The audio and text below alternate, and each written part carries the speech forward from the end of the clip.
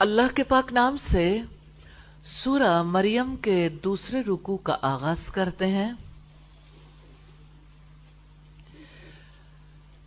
کیوں نہ اس ہستی کو یاد کریں جو اللہ تعالی کا انتخاب تھی،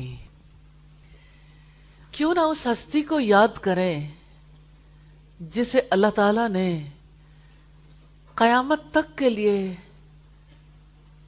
تمام خواتین، تمام بچیوں کے لیے مثال بنا دیا۔ کیوں نہ اس ہستی کو یاد کریں جن کے لیے صرف مسلمانوں کے دل بچھے ہوئے نہیں ہیں، جن کے لیے کرسچنز، جیوز اور اگر دنیا کی پاپولیشن کے اعتبار سے دیکھیں اور پچھلے تمام ادوار سے دیکھیں تو اللہ تعالیٰ نے جب سے انہیں پیدا کیا، ان کی پیدائش سے پہلے سے لے کے قیامت تک کے لیے اللہ تعالیٰ نے انہیں مثال بنا دیا۔ ہم اس ہستی کے بارے میں پڑھنے جا رہے ہیں جنہیں ان کی ماں نے اپنے رب کے لیے آزاد کر دیا تھا، جنہیں اللہ تعالیٰ نے قبول کر لیا تھا۔ ہاں، دنیا کے لیے تو سب آزادی مانگتے ہیں، دنیا برتنے کے لیے، دنیا میں رہنے کے لیے، کچھ پانے کے لیے، لیکن خواتین میں سے جس کو اللہ تعالیٰ نے اگزامپل بنا دیا وہ ایسی ہستی ہے جنہیں اللہ تعالیٰ کے لیے آزاد کیا گیا تھا، اور ساری دنیا کی بچیوں کے لیے، خواتین کے لیے ان کی ذات میں بہترین نمونہ ہے۔ جو رب سیدہ مریم کو اپنے کام کے لیے قبول کر سکتا ہے، وہ رب دنیا کی کسی بچی، کسی خاتون کو یہ موقع دے سکتا ہے۔ اور اللہ تعالیٰ کے لیے کام کرنا صرف مردوں کا حق نہیں ہے، اللہ تعالیٰ کے لیے خود کو ڈیڈیکیٹ کرنا صرف مردوں کا حق نہیں ہے، یہ حق خواتین کا بھی ہے، یہ حق بچیوں کا بھی ہے۔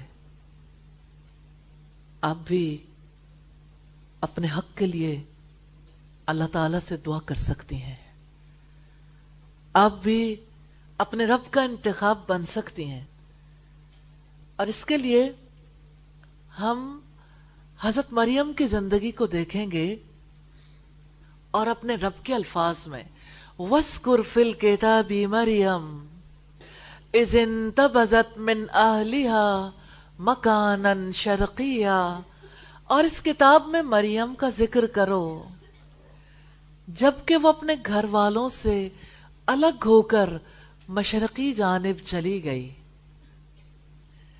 سیدہ مریم کی فضیلت کا تذکرہ ہے۔ اللہ پاک نے رہتی دنیا تک کے انسانوں سے یہ کہا ہے وَاذْكُرْ فِي الْكِتَابِ مریم، یہ کسی انسان کی کتاب نہیں ہے، یہ جہانوں کے بادشاہ کی کتاب ہے، جس میں وہ شاہی فرمان ہے، جس میں اس کا حکم ہے وَاذْكُرْ فِي الْكِتَابِ مریم، اس کتاب میں، اس قرآن میں مریم کا ذکر کرو۔ ہاں، مریم بھی تو وہ ہستی ہیں جن کو یاد کرنا بنتا ہے۔ خواتین میں سے واحد ہستی جس کا نام قرآن مجید میں آیا، جانتے ہیں کیوں؟ اور بھی بہت سارے اسباب ہوں گے، لیکن یہ اللہ تعالیٰ کے لیے آزاد تھیں۔ تو سیدہ مریم کی سب سے بڑی فضیلت یہ ہے کہ اللہ تعالیٰ کی آخری کتاب میں ان کے نام کا، ان کے حالات کا ذکر ہے، جس کو دنیا کے گوشے گوشے کے مسلمان تلاوت کرتے ہیں۔ قرآن مجید میں جہانوں کے بادشاہ نے سیدہ مریم کی مدح کی ہے۔ یہ ان کے نیک اعمال اور زندگی کی کمال درجے کی جد و جہد کا ذکر ہے۔ یہ ایسی سٹرگل ہے یہ ایسی زندگی ہے جس کی وجہ سے رہتی دنیا تک اللہ تعالیٰ نے ان کے نام کو جاویداں کر دیا. جو بھی ان کا نام لیتا ہے دل محبت اور عقیدت سے بھر جاتا ہے. کون تھی سیدہ مریم؟ کس خاندان سے ان کا تعلق تھا؟ کس ماں کی بیٹی تھی؟ کس طرح سے انہیں آزاد کیا گیا؟ یہ وہ سوالات ہیں جن کا جائزہ لینے کی ضرورت ہے، کیونکہ ہمارے رب نے ہمیں کہا وَاذْكُرْ فِي الْكِتَابِ مریم، اس کتاب میں مریم کا تذکرہ کرو. تو سیدہ مریم علیہ السلام سیدنا داؤد علیہ السلام کے خاندان میں عمران کی بیٹی تھی. پاکیزہ اسرائیلی گھرانہ. ان کی والدہ کا نام حنہ تھا. ان کی والدہ کے یہاں کوئی اولاد نہیں تھی، اور جب انہوں نے ایک بار ایک چڑیا کو اپنے بچے کو چوگا دیتے دیکھا، دل کے اندر سے ہوک اٹھی جو دعا میں ڈھل گئی کہ اے میرے رب، اگر تو مجھے بھی بچہ دے تو وہ تیرے لیے آزاد چھوڑا ہوا ہوگا، کہ مجھے جو بچہ ملے گا میں اسے اپنا بنا کر نہیں رکھوں گی، میں اسے تیرا بنا کر رکھوں گی. اگرچہ ہر ماں کو یہ چاہیے کہ وہ اپنا بچہ اپنے رب کی امانت سمجھے، لیکن جہان بھر کی مائیں بچوں کو اپنی ذات کے گرد گھماتی ہیں. جہان بھر کی مائیں اپنے بچوں کو اپنے خاندان کا تو بناتی ہیں، انہیں دنیا میں رہنا سکھاتی ہیں، دنیا کا بناتی ہیں، انہیں رب کا راستہ نہیں دکھاتی. اور اگر راستہ دکھا بھی دیں تو دوبارہ اپنی طرف واپس لے آتی ہیں. یہ کیسی ماں ہے جس کے پاس اپنا بچہ نہیں ہے، لیکن بچے کی طلب اس لیے ہے کہ میں اپنے بچے کو اپنے رب کے نام لگا دوں، میں اپنے رب کے لیے آزاد کر دوں. بچی کی پیدائش دعا کے بعد ممکن ہو گئی، لیکن جانتی نہیں تھی پیٹ میں بیٹا ہے یا بیٹی. سیدہ حنہ نے نظر مان لی کہ اپنے پیٹ کا بچہ اپنے رب کی نظر کر دوں گی. پھر جب بیٹی نے جنم لیا پریشان ہو گئیں، لیکن اللہ تعالیٰ نے بیٹی کو قبول کر لیا. یوں پہلی بچی، پہلی خاتون ہیکل کی نظر کی گئی. دنیا میں چینج اس وقت آئی تھی جب اللہ تعالیٰ نے فیصلہ کیا تھا کہ ایک عورت بھی اپنے رب کی ہو سکتی ہے، وہ بھی رب کے دین کی خدمت گار ہو سکتی ہے، وہ بھی اپنی زندگی کو وقف کر سکتی ہے. تو جب بیٹی نے جنم لے لیا تو وہی ماں جس نے بیٹی کو رب کی نظر کر دیا تھا پریشان ہو گئی. کیا ارادے میں کوئی فرق آیا تھا؟ کیا انہوں نے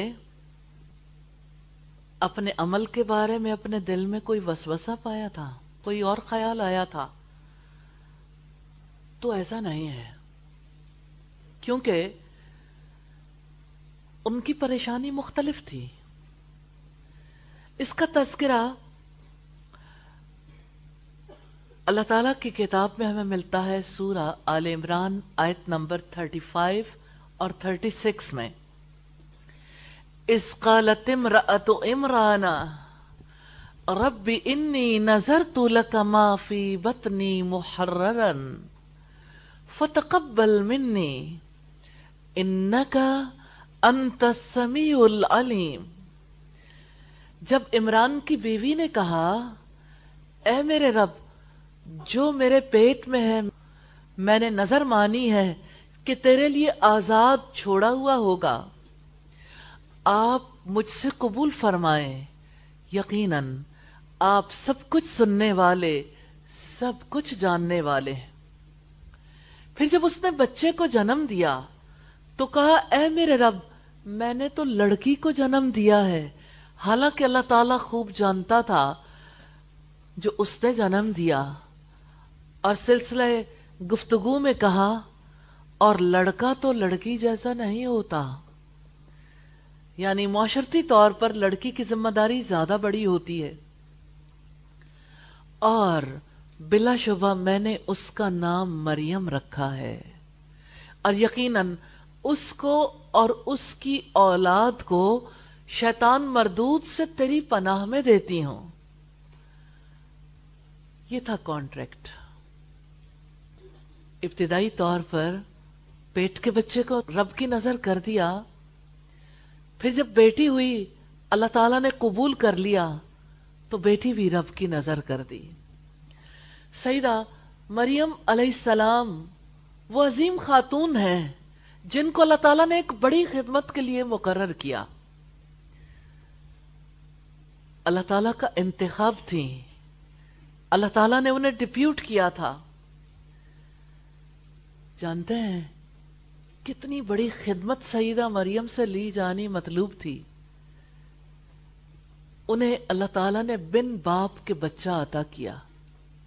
یوں وہ اللہ تعالیٰ کے نبی سیدنا عیسیٰ علیہ السلام جو قرب قیامت کی نشانی ہے، جو قیامت سے پہلے دنیا میں دوبارہ تشریف لائیں گے، اللہ تعالیٰ نے سیدہ مریم کو ان کی والدہ بننے کا اعزاز عطا کیا. سیدہ مریم قوم کے سردار کی بیٹی تھی، مگر وہ ان کی پیدائش کے وقت وفات پا چکے تھے. سیدہ مریم علیہ السلام کی والدہ سیدہ حنہ نے نظر مانی تو رب نے ان کی بیٹی کو قبول کر لیا، ان کی عمدہ طریقے سے پرورش کی اور سیدنا زکریا علیہ السلام کو ان کا کفیل، ان کا سرپرست بنایا. مجھے وہ الفاظ آپ کے سامنے رکھنے ہیں جو سیدہ مریم کے لیے سب سے بڑا اعزاز ہے. فَتَقَبَّلَهَا رَبُّهَا بِقَبُولٍ حَسَنٍ، سو اس کے رب نے اسے اچھی قبولیت کے ساتھ قبول فرمایا. وَأَنبَتَهَا نَبَاتًا حَسَنًا، اور اس کی بہترین پرورش کی. وَكَفَّلَهَا زَكَرِيَّا، اور زکریا کو اس کا سرپرست بنایا. آیت کا ایک ٹکڑا ہے لیکن پوری سکیم واضح کرتا. رب نے قبول کیا، بہترین پرورش کی اور زکریا علیہ السلام کو ان کا کفیل بنایا. زکریا جب کبھی ان کے پاس عبادت خانے میں آتے، اس کے پاس رزق پاتے، وہ پوچھتے مریم یہ تیرے پاس کہاں سے آیا ہے؟ سبحان اللہ. قال یا مریم انا لکی ھذا، وہ کہتے ہیں مریم یہ تیرے پاس کہاں سے آیا ہے؟ قالت ہوا من عند اللہ، وہ کہتی یہ تو اللہ تعالی کی طرف سے ہے. ان اللہ یرزق من یشاء بغیر حساب، بے شک اللہ تعالیٰ جس کو چاہتا ہے بے حساب رزق دیتا ہے. تو آپ نے اس سے کیا سیکھا؟ اپنے یقین کو جج کیا. کیا آپ کو اس بات کا یقین ہے کہ اللہ تعالیٰ بے حساب رزق دیتا ہے؟ اور آپ دیکھیں کہ رزق کھانا پینا، لباس، دنیا میں رہنے کا ساز و سامان ہی نہیں ہے. حضرت مریم کو کس چیز کا رزق اللہ تعالیٰ نے دیا تھا؟ اس کا تذکرہ سورہ التحریم میں ملتا ہے کہ انہوں نے اللہ تعالیٰ کی کتاب کی آیات کی تصدیق کی تھی. وہ ان کو پڑھتی بھی تھی، سمجھتی بھی تھی، ان پر عمل بھی کرتی تھی. ان کی زندگی، ان کا عمل اللہ تعالیٰ کی کتاب کا بہترین نمونہ تھا. اللہ تعالیٰ سے آپ بھی اپنے لیے رزق مانگیے، جیسے سیدہ مریم کو بن مانگے ملا تھا. یہ سب سے بڑا رزق ہے.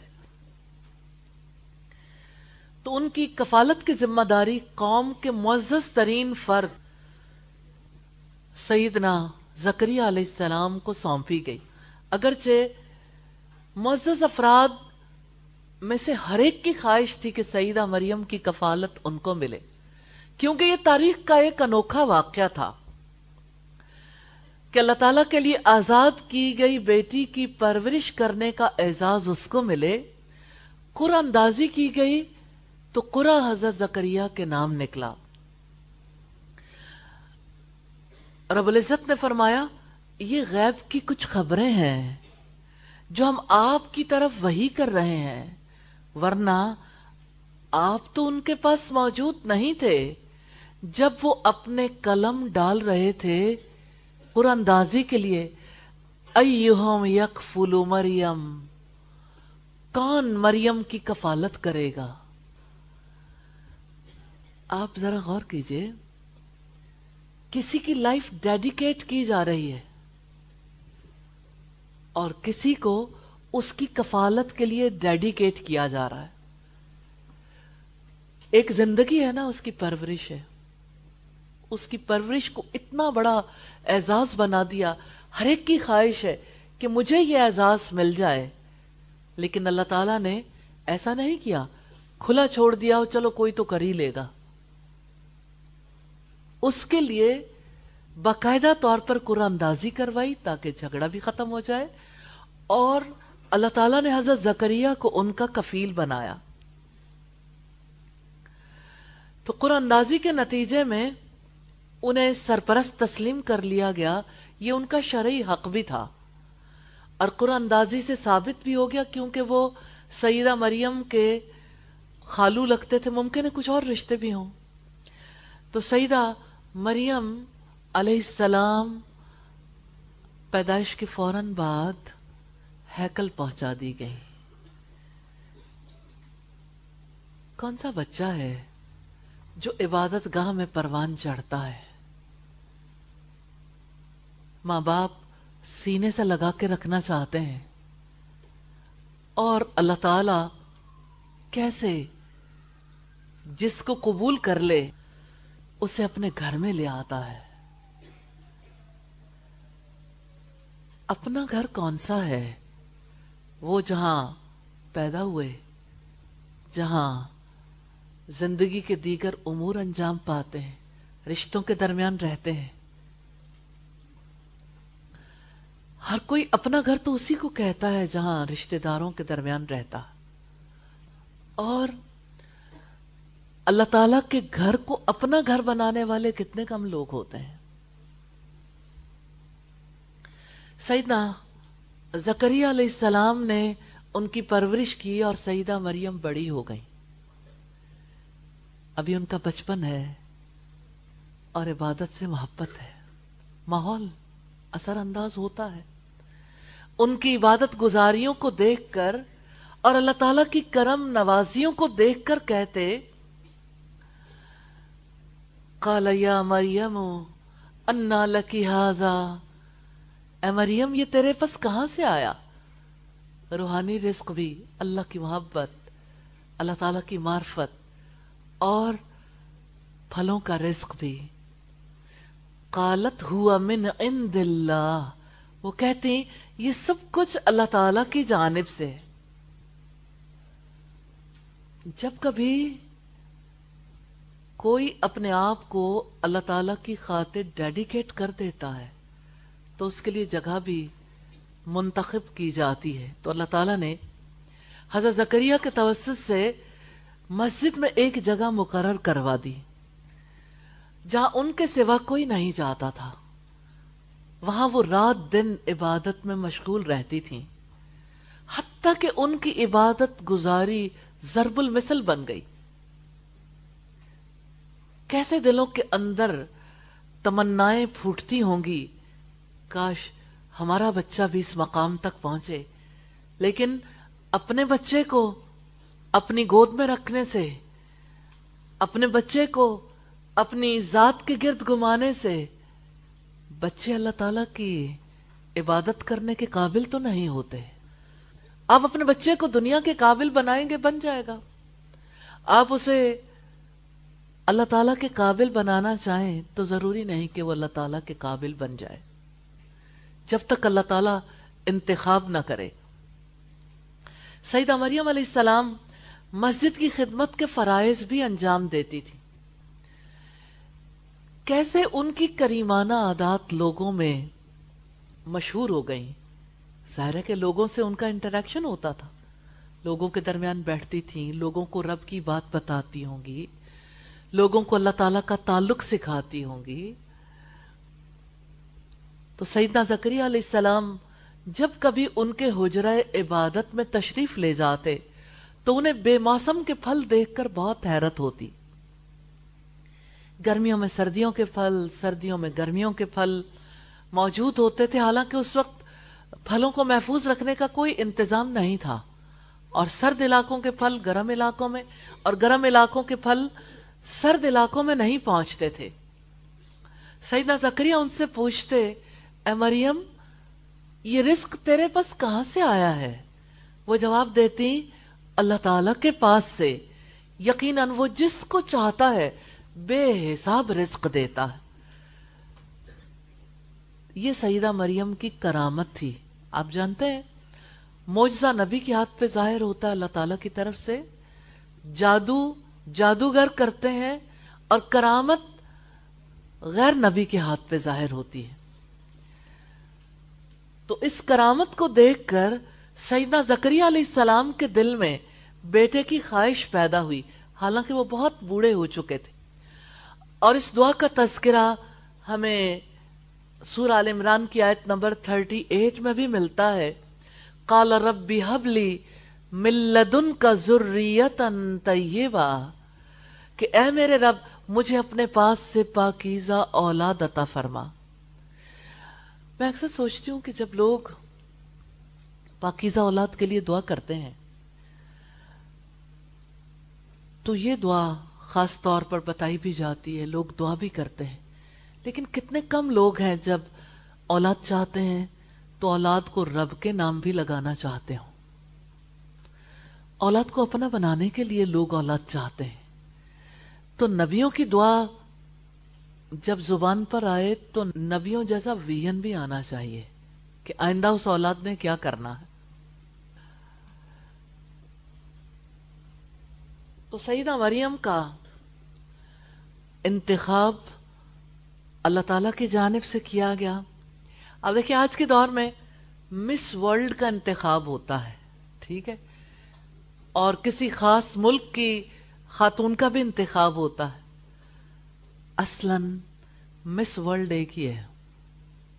جب سے حضرت مریم پیدا ہوئی اس کے بعد کوئی مس ورلڈ کا ٹائٹل لینے کا حق نہیں رکھتی،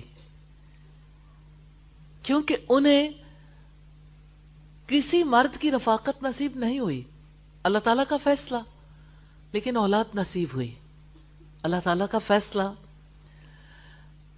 دنیا بھر کی خواتین کے مقابلے میں سیدہ مریم کا انتخاب کیا گیا، اور اب دیکھیں صدیوں سے وہ ساری دنیا کی خواتین پر اعزاز رکھتی ہیں اور قیامت کے دن بھی رکھیں گی، کیونکہ خواتین جنت کی سردار خواتین میں سے ایک حضرت مریم بھی ہوں گی.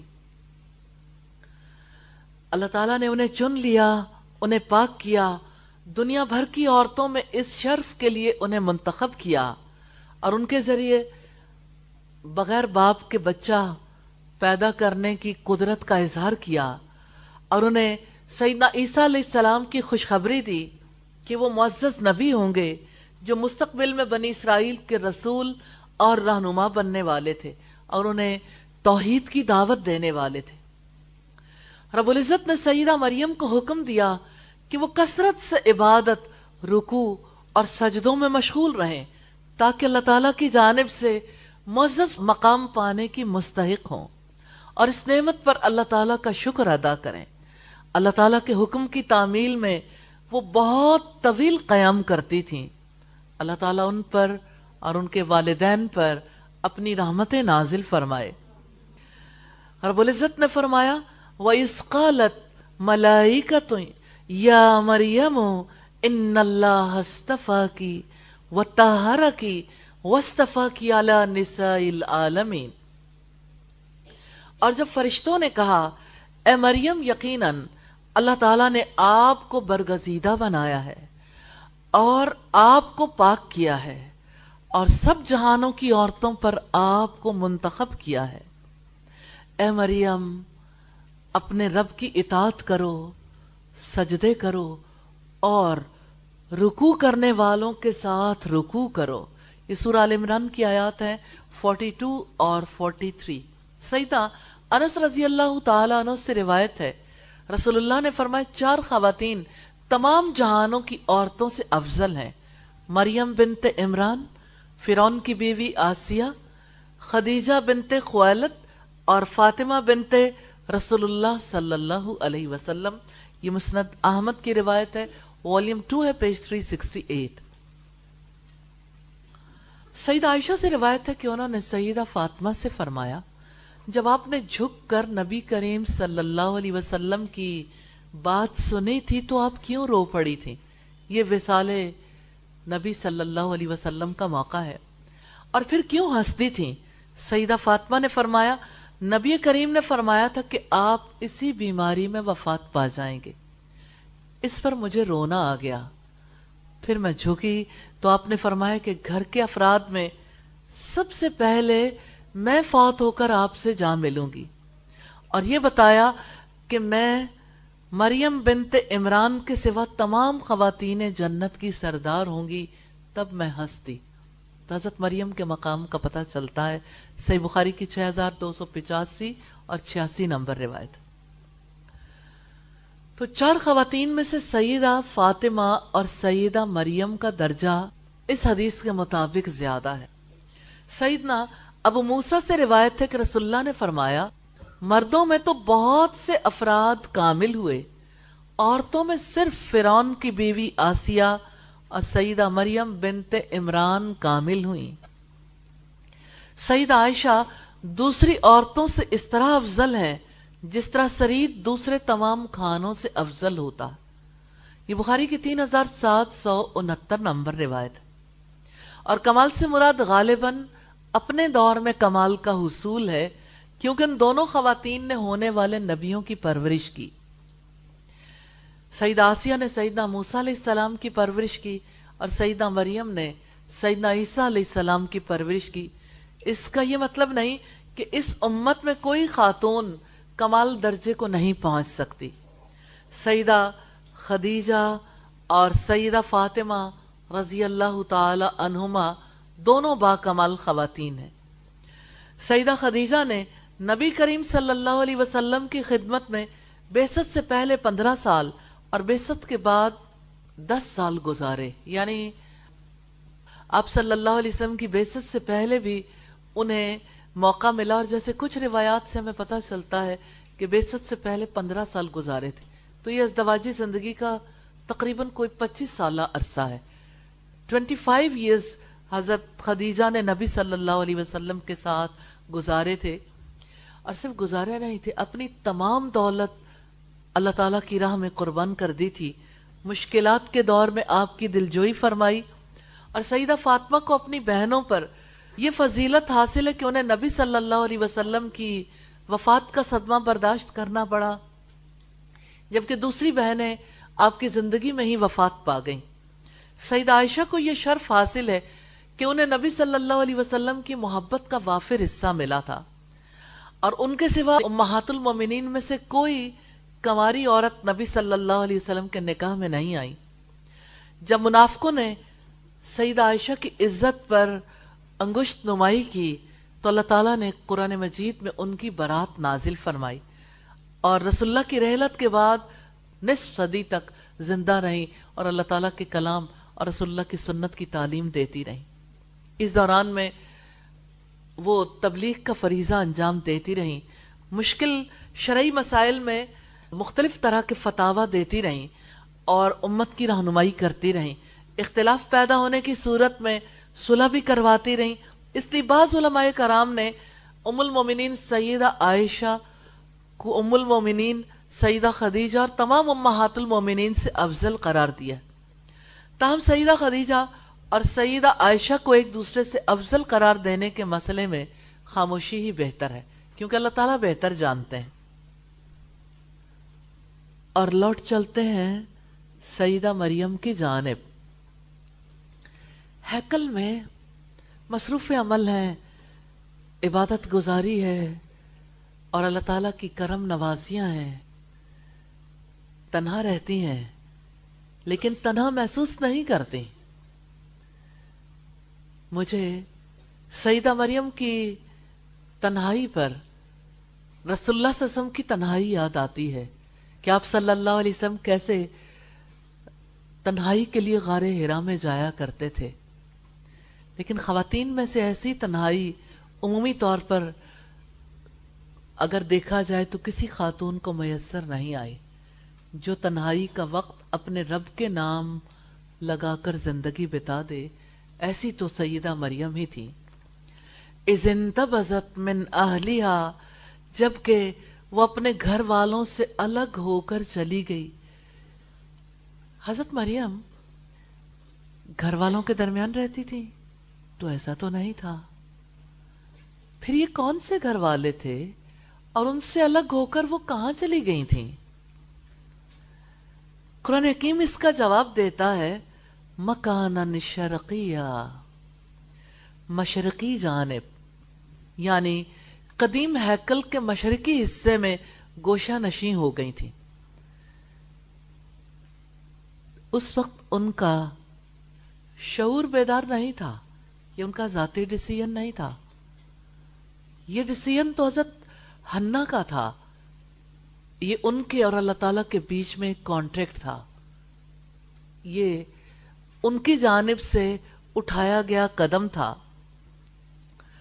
فاتخذت من دونهم حجابا فارسلنا الیہا روحنا فتمثل لها بشرا سویا، پھر اس نے ان کی طرف سے ایک پردہ بنا لیا تو ہم نے اس کے پاس ایک خاص فرشتے کو بھیجا تو اس کے لیے اس نے پورے انسان کی شکل اختیار کر لی۔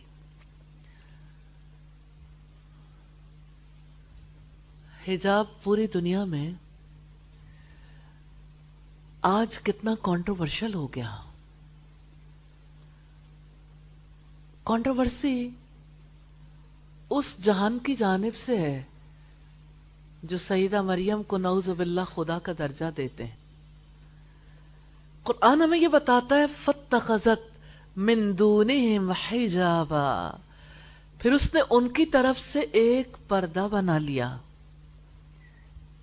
علیحدگی اور حجاب، تنہا بھی ہو گئی اور سیدہ مریم نے حجاب اختیار کر لیا، بڑی ہو گئی تھی نا، اب انہیں حجاب کی ضرورت تھی۔ سیدہ مریم کی علیحدگی اور حجاب کا مقصد کیا تھا؟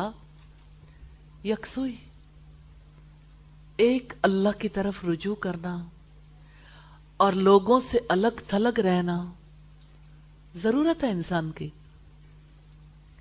یہ پردہ اس مقصد کے لیے تھا تاکہ وہ کسی کو نظر نہ آئے۔ یہ پردہ حیض سے پاکیزگی کے لیے بھی تھا، اس سے یہ پتہ چلتا ہے کہ وہ کنواری اور کم سن ہونے کے باوجود پاکیزہ تھیں اور اپنی تنہائی سے مطمئن تھیں، تو انہوں نے ایک پردہ ڈال لیا جس کی وجہ سے لوگ ان سے اپنی مرضی سے ملاقات نہیں کر سکتے تھے، ملاقات میں رکاوٹ بن گیا۔ سیدہ مریم علیہ السلام کا گوشہ نشیں ہونا، پردہ لٹکانا اللہ تعالیٰ کی عبادت کے لیے الگ تھلگ ہو جانا، اخلاص، خشوع و خضوع اور اللہ تعالیٰ کے لیے تذلل کی حالت میں اللہ تعالیٰ کی اطاعت، دراصل اس ارشاد الہی کی تعمیل ہے جو ہم نے اس سے پہلے دیکھا آیت نمبر 42 اور 43 میں. اور آیت نمبر 43 میں ہے یا مریم اقنتی لربکی واسجدی ورکعی مع الراکعین. اے مریم اپنے رب کی اطاعت کرو. اب بھی تو مریم ہے. ہر پاکیزہ لڑکی، ہر وہ لڑکی جو رب شناس ہے، ہر وہ لڑکی جس کا دل رب کی محبت میں دھڑکتا ہے، ہر وہ لڑکی جو اپنی زندگی کو اپنے رب کے لیے ڈیڈیکیٹ کرنا چاہتی ہے، وہ بھی تو مریم ہے. آپ میں سے کس کا جی چاہتا ہے سیدہ مریم جیسی زندگی اختیار کر لیں؟ جی چاہتا ہے نا؟ تو اپنے رب سے دعا کر لیں. تو اپنے رب کی اطاعت کرو، سجدے کرو اور رکوع کرنے والوں کے ساتھ رکوع کرو. الگ تھلگ ہونے کے باوجود ایک ہو کر رہو. جماعت کے ساتھ نماز ادا کرو. انہوں نے کن رکوع کرنے والوں کے ساتھ رکوع کرنا تھا؟ جو ہیکل میں اللہ تعالیٰ کی عبادت کر رہے تھے.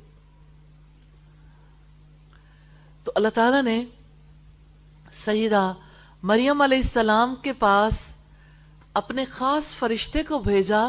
فَأَرْسَلْنَا إِلَيْهَا رُوحَنَا. تو ہم نے اس کے پاس اپنے خاص فرشتے کو بھیجا. روح سے مراد سیدنا جبریل علیہ السلام ہے. فَتَمَثَّلَ لَهَا بَشَرًا سَوِيًّا. تو اس کے لیے اس نے پورے انسان کی شکل اختیار کی. اللہ تعالیٰ نے سیدنا جبریل علیہ السلام کو مکمل انسانی شکل میں بھیجا تھا. ایک خوبصورت اور حسین و جمیل مرد کی شکل میں ظاہر ہوئے، جس میں نہ تو کوئی عیب تھا نہ کوئی نقص، کیونکہ سیدہ مریم علیہ السلام جبریل علیہ السلام کو ان کی اصل شکل میں دیکھنے کی متحمل نہیں تھی. جب سیدہ مریم علیہ السلام نے سیدنا جبریل علیہ السلام کو اس حال میں دیکھا جبکہ وہ اپنے گھر سے علیحدہ اور لوگوں سے الگ ہو کر گوشہ نشیں ہو گئیں اور عزیز ترین لوگوں یعنی اپنے گھر والوں سے بھی پردہ کر لیا، تو ڈر گئیں کہ وہ مرد ہے، کہیں وہ ان کے بارے میں کوئی برائی کا ارادہ نہ رکھتا ہو، کہیں ان کے ساتھ برائی سے پیش نہ آئے. اس لیے انہوں نے کہا، اور سچی بات ہے جہانوں کے بادشاہ کی، یہ کسی انسان کی لکھی ہوئی داستان نہیں ہے، اس کے لفظ لفظ میں سچائی ہے. گزشتہ 1450 برس میں اس کی سچائی میں کسی قسم کا شبہ نہیں ڈالا جا سکا. شبہات ڈالنے والے ڈالنے کی کوشش کرتے ہیں، لیکن دیکھیے ایک شوشہ، ایک نقطہ، ایک لفظ تک نہیں بدلا. اور کتنا سچا واقعہ ہے.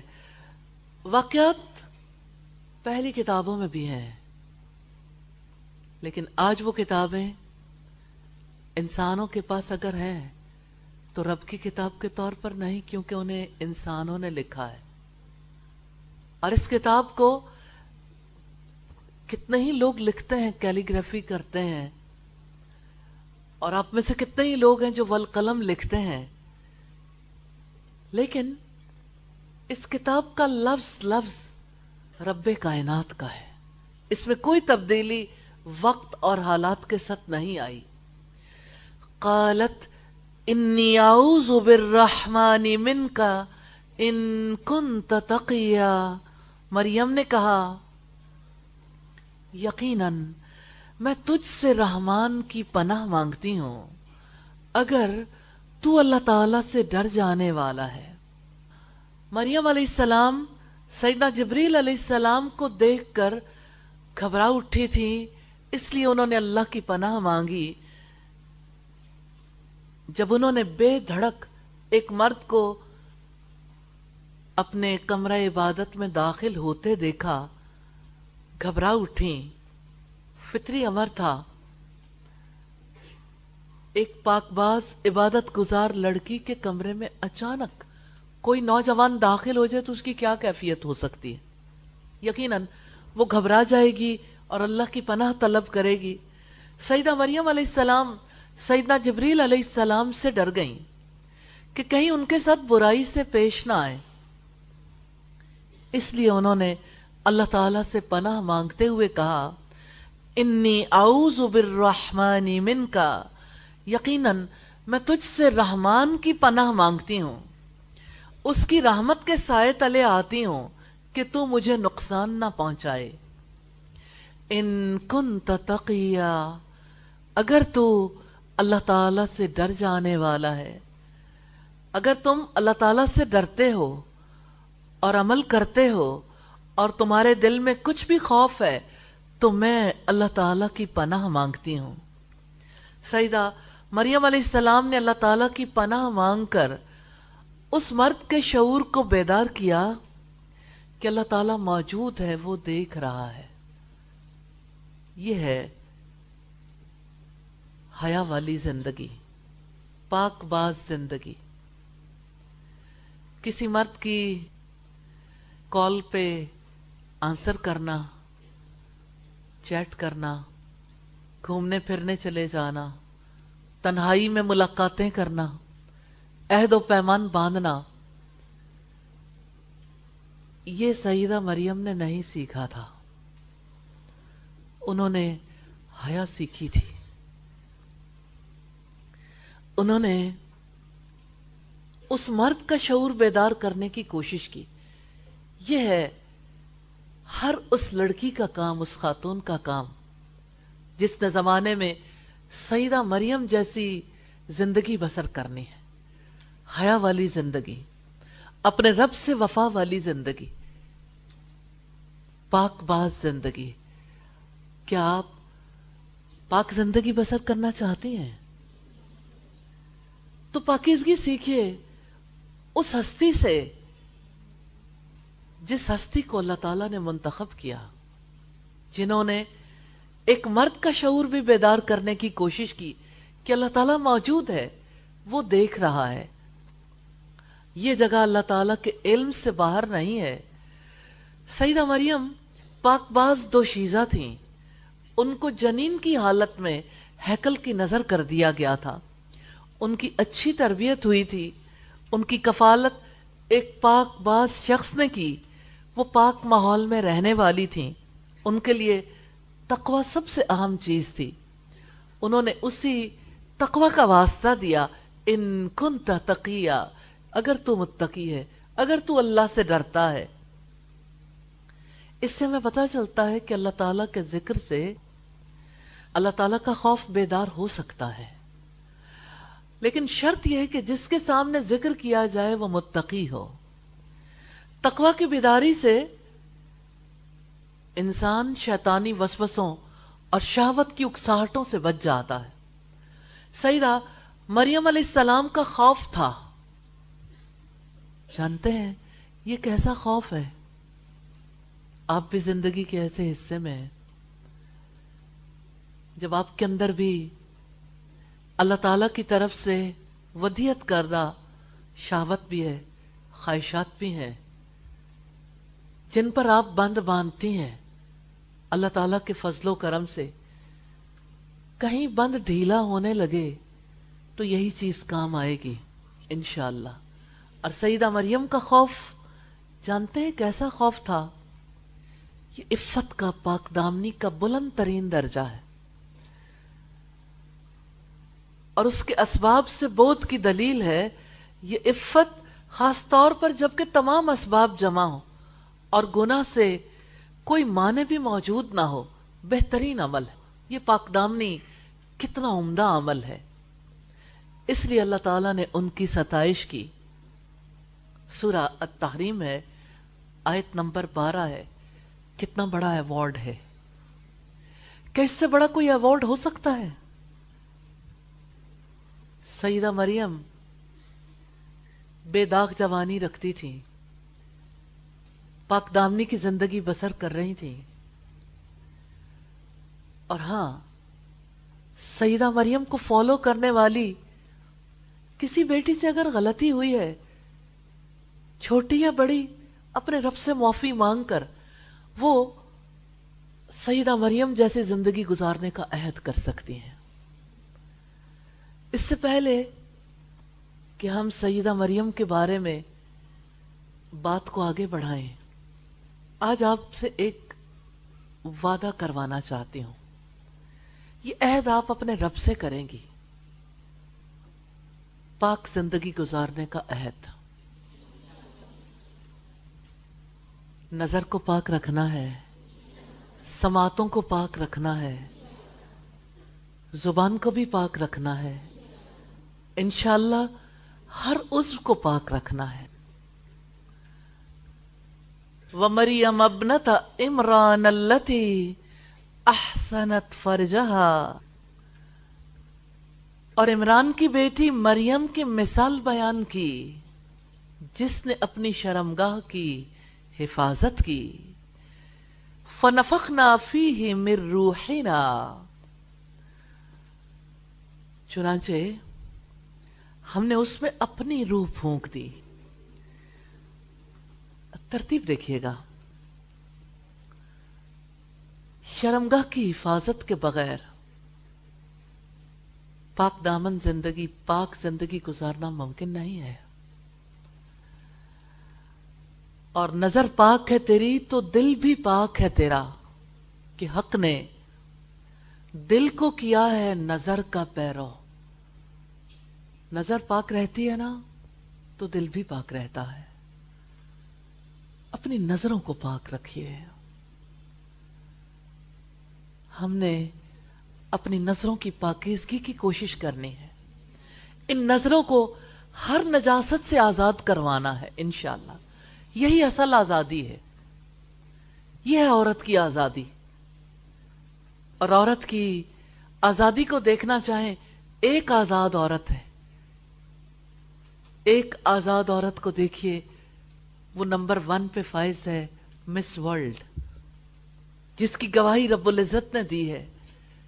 اس کی حیا کی گواہی، اس کی وفا کی گواہی، اس کی پاک زندگی کی گواہی. اور پاکیزگی کے بعد اللہ تعالیٰ نے ان کے اندر اپنی روح پھونکی. وَصَدَّقَتْ بِكَلِمَاتِ رَبِّهَا وَكُتُبِهِ، اور اس نے اپنے رب کی باتوں اور اس کی کتابوں کی تصدیق کی. آپ کو پتہ ہے تصدیق کون کر سکتا ہے؟ جس کے پاس پختہ علم ہو، جس کا عمل بھی تصدیق کرتا ہو. کیا آپ اپنے آپ کو ایسے مقام پر پاتی ہیں جہاں آپ کا علم، آپ کا عمل، آپ کی زبان اپنے رب کے کلام کی گواہی دیتی ہو اور آپ کا عمل گواہی دیتا ہو؟ لیکن یہ سٹیج ہے جہاں تک جانا ہے. اپنا ویژن براڈ کر لیں. ایک آزاد عورت کے لیے یہ ہائیسٹ سٹیج ہے جہاں تک اس نے پہنچنا ہے. یہ ہے آزادی کی آخری منزل. وَصَدَّقَتْ بِكَلِمَاتِ رَبِّهَا وَكُتُبِهِ. عورت پاک دامن نہ ہو تو اس کی گواہی کیسے قبول کی جائے گی؟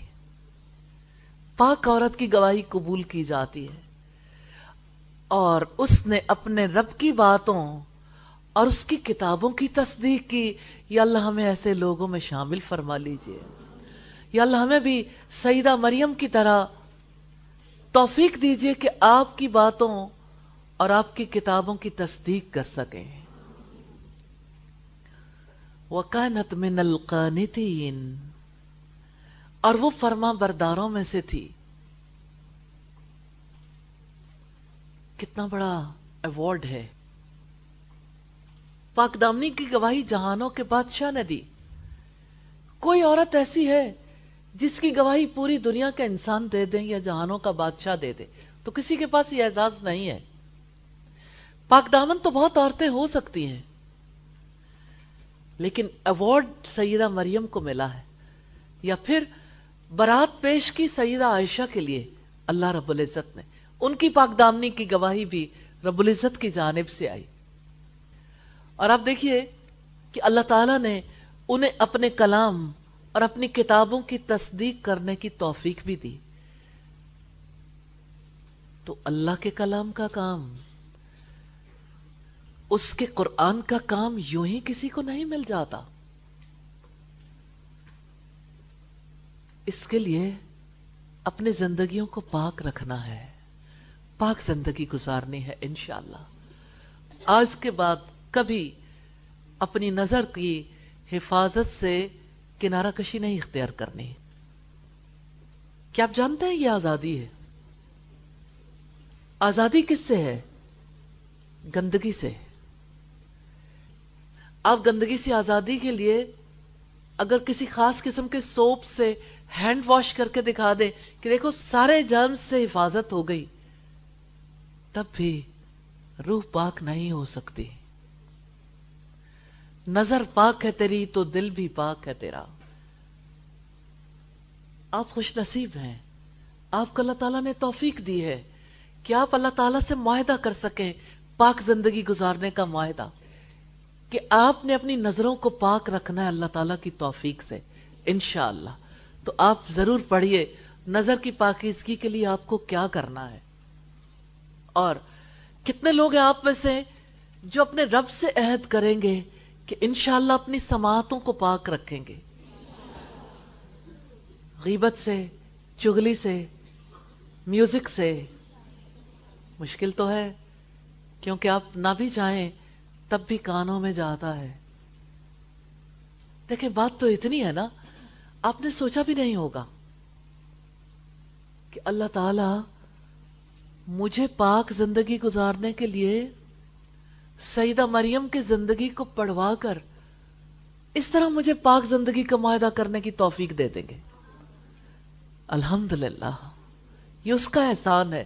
کتنے لوگ ہیں جو اپنی زبان کو پاک رکھنے کی utmost کوشش کریں گے انشاءاللہ۔ آج کے بعد تانا دیں گے، غیبت کریں گے، بدگوئی کریں گے، آج کے بعد کسی کی امیج بریکنگ کریں گے، آج کے بعد زبان سے فحش گوئی ہوگی، کوئی بے حیائی کی بات ہوگی۔ آپ اس پر جتنا اللہ کا شکر ادا کریں کم ہے کہ وہ پاک زندگی گزارنے کا معاہدہ کر رہا ہے۔ آپ نے معاہدہ کیا تو دوسرا فریق کون ہے؟ اللہ تعالیٰ۔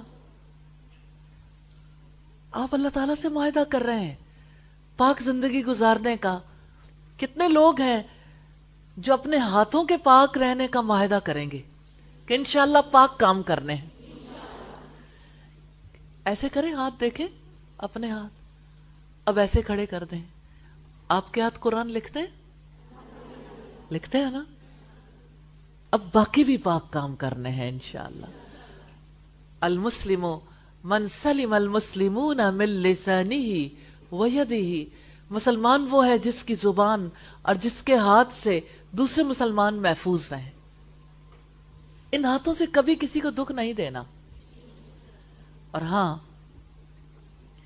اپنے فیسز کو بھی پاک رکھنا ہے، اس فیس کو بری نظروں سے پاک رکھنا ہے، اور سیدہ مریم کی طرح آپ نے بھی حجاب کرنا ہے۔ حجاب ارادہ کر لیں، ابھی وقت تو ہے، ارادہ کر لیں، اللہ تعالیٰ توفیق دیں گے انشاءاللہ۔ ہاں، ایک کام ضرور کر لیں۔ دیکھیں، میں نے آپ سے فیس کے بارے میں معاہدہ نہیں لیا، کیونکہ ابھی آپ اس پوزیشن میں نہیں ہیں۔ سب لوگ، ابھی کچھ لوگوں کے لیے مشکل ہے، لیکن جن لوگوں کے لیے مشکل نہیں ہے وہ معاہدہ کر لیں اللہ تعالیٰ سے۔ تو جن لوگوں کے لیے مشکل نہیں وہ ہینڈ ریز کر دیں، جن کے لیے مشکل ہے کوئی بات نہیں، اللہ تعالیٰ موقع دے دے گا، کیونکہ امپوز نہیں کرنا، آپ لاجیکلی سمجھ کے, کیونکہ یہ زندگی کا معاملہ ہے, جب آپ کے پاس لاجک نہیں ہوگی آپ قائم نہیں رہ سکیں گے. لیکن ایک بات ہے جو آپ کے لیے مشکل نہیں ہے, اسمائل. کتنے لوگ اپنے گندے فیشل ایکسپریشن سے اپنے چہرے کو پاک رکھیں گے؟ رکھیں گے؟ آسان ہے نا کام. دیکھیں آپ کے چہرے پہ ابھی سے ایسے اثرات ہیں جیسے کچھ ہو گیا ہو. ابھی لائٹ کر لیں جسٹس, مسکرائیں, اسمائل دیں. دیکھیں کتنا پیارا لگ رہا ہے چہرہ, ماشاءاللہ. اللہ تعالیٰ آپ سے محبت کرے گا, آپ مسکرا کر دیکھیں گے, اللہ تعالیٰ آپ کو اجر دے گا. نبی صلی اللہ علیہ وسلم نے فرمایا مسلمان بھائی کو مسکرا کر دیکھنا بھی صدقہ ہے. تو آپ لوگوں میں سے کتنے لوگ مسلسل صدقہ کرتے رہیں گے انشاءاللہ؟ انشاءاللہ وعدہ رہا.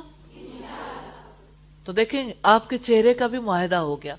کتنے لوگ ہیں جو اپنا دل پاک رکھیں گے انشاءاللہ؟ بدگمانی نہیں کرنے, بری باتیں دل میں نہیں رکھنے. حضرت مریم کی طرح کیا کہیں گے آپ اگر کوئی وسوسہ آیا؟ اعوذ باللہ پڑھیں گے نا, اللہ کی پناہ مانگیں گے. اس کا مطلب ہے دل کو خراب کرنے کے لیے کوششیں تو ہوں گی لیکن اللہ کی پناہ مانگنی ہے انشاءاللہ. کتنے لوگ ہیں جن کے قدم برائی کی طرف چل کر کبھی نہیں جائیں گے, قدموں کی حفاظت کریں گے انشاءاللہ. اچھا یہ آپ کی لائف ہے, آپ نے پاک زندگی گزارنی ہے تو زندگی کا ایک وقت ہے جو آپ کو ملا ہے. لیکن عجیب بات ہے ہم اپنے وقت کو بیکار کاموں سے پاک نہیں کرتے.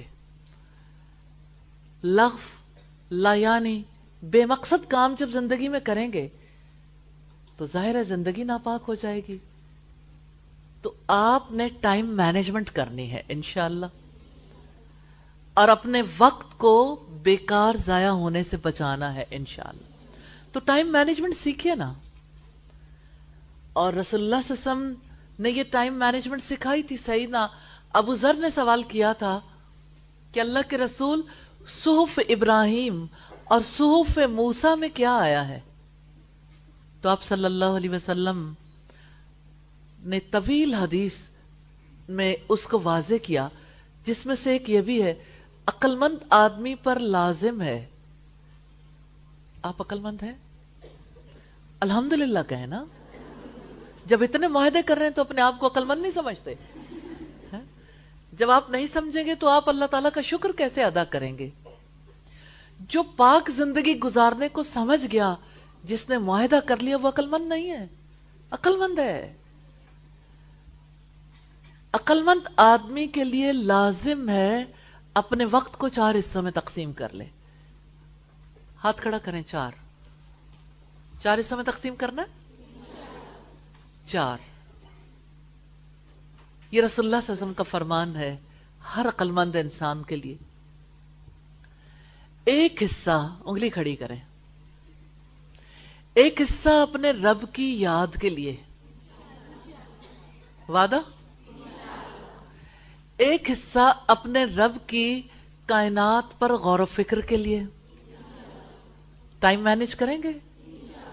کیسے کریں گے غور و فکر؟ کیسے کریں گے؟ آپ تو آسمان ہی نہیں دیکھتے, کم دیکھتے ہیں نا کمروں میں رہنے والے, اور اندر اندر رہنے والے جو باہر جا کے زمین میں چلتے پھرتے نہیں, جو زمین میں ملائکۃ السیارہ کی طرح ذکر کی مجالس کو تیار نہیں کرتے, ذکر کی مجالس میں شرکت نہیں کرتے. غور و فکر کیسے کریں گے؟ کہاں جا کے کریں گے؟ جی میم, اللہ کی کائنات میں پھرنا, تو آپ نے کہا ملائکۃ السیارہ, تو ابھی مجھے اس کی سمجھ آ گئی کہ میں جب پھرتی ہوں, میں ایبٹ آباد میں رہتی ہوں, تو وہاں پہ نیچر کے ساتھ زیادہ انٹریکشن ہوتا ہے. تو کبھی بھی میں باہر جاتی ہوں تو مجھے پہاڑ دیکھنے کو ملتے ہیں, میرے گھر کی کھڑکی سے نظر آتے ہیں. تو میں جب ان پہاڑوں کو دیکھتی ہوں تو مجھے وہی آیت یاد آتی ہے کہ وہ دن, اس دن کو یاد کرو جب پہاڑ روئی کی طرح اڑیں گے. تو ان پہاڑوں کو دیکھ کے ہمیشہ مجھے یہی خیال آتا ہے, اور چاند کو دیکھ کے نبی صلی اللہ علیہ وسلم کی یاد آتی ہے کہ نبی صلی اللہ علیہ وسلم چاند سے زیادہ خوبصورت تھے. سبحان اللہ. اور جو اب دیکھیں نا, یہ وہ لرننگ کتنی پیاری ہے نا ان کی. ہاں جی, اور ایسوسیٹ کرنا. ہاں جی. اور میم نیچر میں جب بہار ہوتی ہے تو بہت زیادہ گرینری ہوتی ہے, تو اس کو دیکھ کے کہ اللہ تعالیٰ نے جب ان کو اگایا ہے اور ان کو ہرا کیا ہے تو اللہ میرے دل کو بھی ہرا کریں گے. اور خزاں کی طرح سوکھا ہونے سے اپنی ذات کے لیے پناہ مانگتی ہوں. اس طرح سے میم 2 کام, ایک اللہ تعالیٰ کی یاد, دوسرے اللہ تعالیٰ کی کائنات میں غور و فکر. عقل مند آدمی کے لیے لازم ہے کہ اپنے نفس کا محاسبہ کرے. حضرت عمر نے کہا تھا اپنا حساب کتاب کر لو اس سے پہلے کہ تمہارا حساب کتاب کیا جائے. اللہ پاک نے جو بات ارشاد فرمائی کتنی سچی ہے. وَلْتَنْظُرْ نَفْسٌ مَا قَدَّمَتْ لِغَدٍ. ہر شخص پر لازم ہے, آپ پر بھی, آپ پر بھی, آپ پر بھی, ہر شخص پر لازم ہے کہ یہ دیکھے اس نے آنے والے کل کے لیے کیا سامان کیا ہے. فیوچرسٹک اپروچ سے سوچیں, جنت کے لیے کیا کیا, اس زندگی کے بعد آنے والی زندگی کے لیے کیا کیا. اور چوتھا کام کیا ہے, اپنی دنیا کی باقی ضروریات پوری کر لے. ٹائم مینجمنٹ سیکھنی ہے, یہ 4 چیزیں یاد رہیں گی. زندگی میں لانی آسان ہے یا مشکل ہو سکتی ہیں؟ کتنے لوگ ارادہ کر رہے ہیں ٹائم مینج کرنے کا انشاءاللہ؟ تو سیدہ مریم کی طرح پاک زندگی گزارنی ہے انشاءاللہ, ازواج مطہرات کی طرح پاک زندگی گزارنی ہے انشاءاللہ.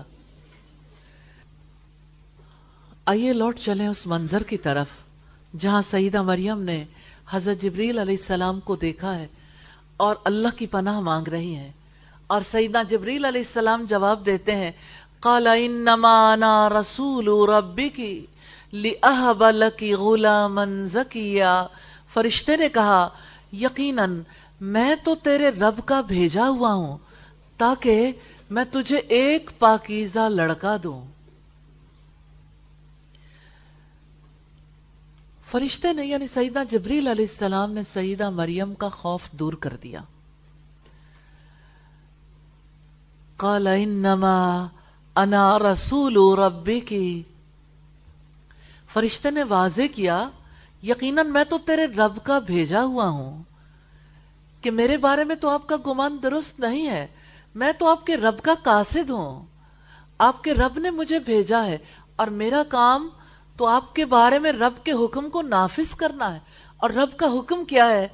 لِأَهَبَ لَكِ غُلَامًا زَكِيًّا, تاکہ میں تجھے ایک پاکیزہ لڑکا دوں. یہ بیٹے اور اس کی پاک بازی کی بہت بڑی خوشخبری ہے. جب کبھی کسی کے گھر بیٹا پیدا ہوتا ہے اس کو پتہ نہیں ہوتا خوش نصیب ہے یا بد نصیب, اور یہ بیٹا بڑا ہو کر پاک زندگی گزارے گا یا بدنام زندگی گزارے گا, نہیں معلوم ہوتا. والدین کو وہ خوشی مناتے ہیں, وہ اس بیٹے کے لیے اپنی جوانیاں گلاتے ہیں, اور جب بیٹا ناپاک زندگی گزارنے لگے تو کس طرح سے والدین کی زندگی گل سڑ جاتی ہے, کتنی تکلیف میں آتے ہیں. اور یہ کتنی بڑی خوشخبری ہے ایک ماں کے لیے جس کی پاک دامنی کی گواہی رب نے دی ہے کہ آپ نے جیسے پاک زندگی گزاری آپ کا بیٹا بھی پاک باز ہوگا, بری عادات سے اور برے رویوں سے پاک ہوگا. کیا آپ اپنی بری عادات سے پاک ہونا چاہتے ہیں؟ کتنے لوگ ہیں جن میں کوئی نہ کوئی بری عادت ہے؟ سب کے اندر ہے نا, سب کو پتا ہے, لیکن اس کو دور کرنے کے لیے ارادہ نہیں ہے, خواہش ہے, اور خواہش یہ کہ خود ہی دور ہو جائے, اور آٹومیشن نہیں ہے. اس کے لیے ارادہ کرنا پڑے گا نا, اور کوشش کرنی پڑے گی. تو آپ دیکھیں کہ سیدنا عیسیٰ علیہ السلام کو اللہ تعالیٰ نے پاک کر کے ہی بھیجا تھا. ان کے اندر بری عادات نشو و نما نہیں پائیں, لیکن ہمیں محنت کرنی ہے, ارادہ کرنا ہے اپنی بری عادات کو چھوڑنے کا, اور اللہ تعالیٰ سے دعا کرنی ہے انشاءاللہ. قالت انا یکون لی غلام ولم یمسسنی بشر ولم اکو بغیا. مریم نے کہا میرے یہاں لڑکا کیسے ہوگا اور مجھے کسی انسان نے چھوا تک نہیں، اور میں کبھی بدکار نہ تھی۔ سیدہ مریم علیہ السلام نے بچے کی پیدائش کے بارے میں تعجب کا اظہار کیا کہ میرے یہاں لڑکا کیسے ہوگا، میرا تو کسی انسان سے تعلق نہیں رہا، میں کبھی بدکار نہیں رہی، پھر میرے یہاں اولاد کیسے ہو سکتی ہے؟ نہ میرا شوہر ہے، نہ میں بے حیائی پر آمادہ ہو سکتی ہوں، میں فاحشہ عورت نہیں ہوں، نعوذ باللہ، نہ آج تک مجھے کسی انسان نے چھوا ہے۔ سیدہ مریم علیہ السلام خوفزدہ تھیں، پھر اتنے بے دھڑک انداز میں بچے کی پیدائش کے بارے میں کیسے پوچھنے لگ گئیں؟ ابھی تو بہت خوف تھا، اور اب فرشتے سے سوال کر رہی ہیں، وہی مرد ہے، اور اس سے کہہ رہی ہیں کہ میرے ہاں لڑکا کیسے ہوگا جبکہ مجھے کسی مرد نے چھوا تک نہیں، اور میں بدکار عورت نہیں ہوں، نعوذ باللہ۔ بات یہ ہے کہ جب کسی عورت کی عزت خطرے میں ہوتی ہے نا، تو قدرتی طور پر اس میں بہادری پیدا ہو جاتی ہے۔ میں بڑی دلچسپ بات بتاتی ہوں، اگرچہ بہت ساری تو میچ نہیں کرتی، لیکن بہادری کی بات میچ کرتی۔ میری جو چھوٹی بیٹی ہے اس کو بلیوں سے بہت محبت ہے، میں اس کے دل سے بلی کی محبت نہیں نکال سکی، اور جہاں کہیں بھی وہ بلی کو دیکھتی ہے وہ بے اختیار بلیوں کے پاس چلی جاتی۔ گاؤں میں گئی تو اس نے دیکھا کہ بلی مرغی کے بچے لینا چاہتی ہے، اور مرغی کک کک کر کے پر پھیلا کے بلی کو چونچے مارنے کے لیے آئی ہے۔ تو اس نے ڈیسائیڈ کر لیا، کہنے لگی پاپا میں ایسی جگہ پر نہیں جا سکتی جہاں کی مرغی بلی کو مار سکتی ہے۔ لیکن آپ دیکھیں ویسے تو بلی مرغی کھا جاتی ہے، لیکن جب کبھی کسی کو خوف کی حالت میں دیکھے نا، اور عزت کا خطرہ اور جان کا خطرہ ہو، تو ایک جانور جو نسبتاً کمزور ہے وہ بھی کس قدر بہادر بن جاتا ہے۔ ایسی حالت عورت کی ہوتی ہے کہ اپنی عزت بچانے کے لیے وہ کس طرح سے اٹھ کھڑی ہوتی ہے۔ اور سیدہ مریم سے حضرت جبریل نے یہ کہا تھا تاکہ میں تجھے عطا کر دوں۔ یہ الفاظ بھی ظاہر کرتے ہیں کہ یہ عطا ظاہری اسباب کے بغیر ہوگی، یعنی مرد اور عورت کا ریلیشن قائم نہیں ہوگا، اس لیے سیدہ مریم علیہ السلام کا خوف بھی دور ہو گیا۔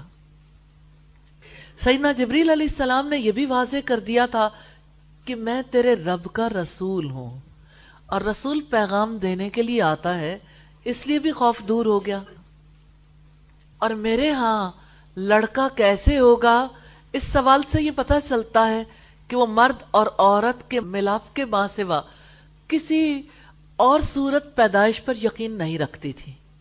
اس لیے انہوں نے کہا تھا کیونکہ یہ ایک ریت ہے اور روایت اور عادت ہے اور اللہ تعالیٰ کی طرف سے بنایا ہوا نظام ہے، اس لیے انہیں اس کے سوا کسی اور چیز کا پتہ نہیں تھا، اور اللہ تعالیٰ نے اس سے پہلے کسی چیز کو جاری بھی نہیں رکھا تھا۔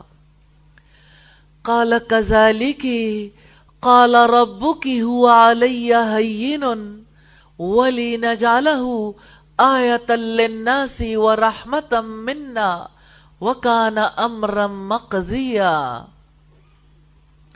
فرشتے نے کہا کہ ایسا ہی ہوگا، تیرے رب نے کہا ہے کہ وہ مجھ پر تو بہت آسان ہے، اور تاکہ ہم اسے لوگوں کے لیے ایک نشانی اور اپنی جانب سے ایک رحمت بنا دیں، اور ہمیشہ سے یہ ایک طے شدہ کام ہے۔ قال کذالک، فرشتے نے کہا ایسے ہی ہوگا۔ حضرت مریم کو جواب دیا فرشتے نے کہ تم سے بیٹا پیدا ہوگا اگرچہ تمہارا کوئی شوہر نہ ہو، اگرچہ تم پاک دامن رہو، کیونکہ اللہ تعالیٰ تو ہر چیز پر قادر ہے اور اس پر ہر کام آسان ہے۔ قال ربک هو علی ہین، تیرے رب نے کہا ہے کہ وہ مجھ پر تو بہت آسان ہے۔ اللہ تعالیٰ ہر چیز پر قدرت رکھتا ہے، اس کے لیے کوئی کام مشکل نہیں ہے۔ اللہ تعالیٰ اسباب کا محتاج نہیں ہے۔ اس لیے جو چیز ہمارے لیے معجزہ ہے وہ اس کے لیے مشکل کام نہیں ہے.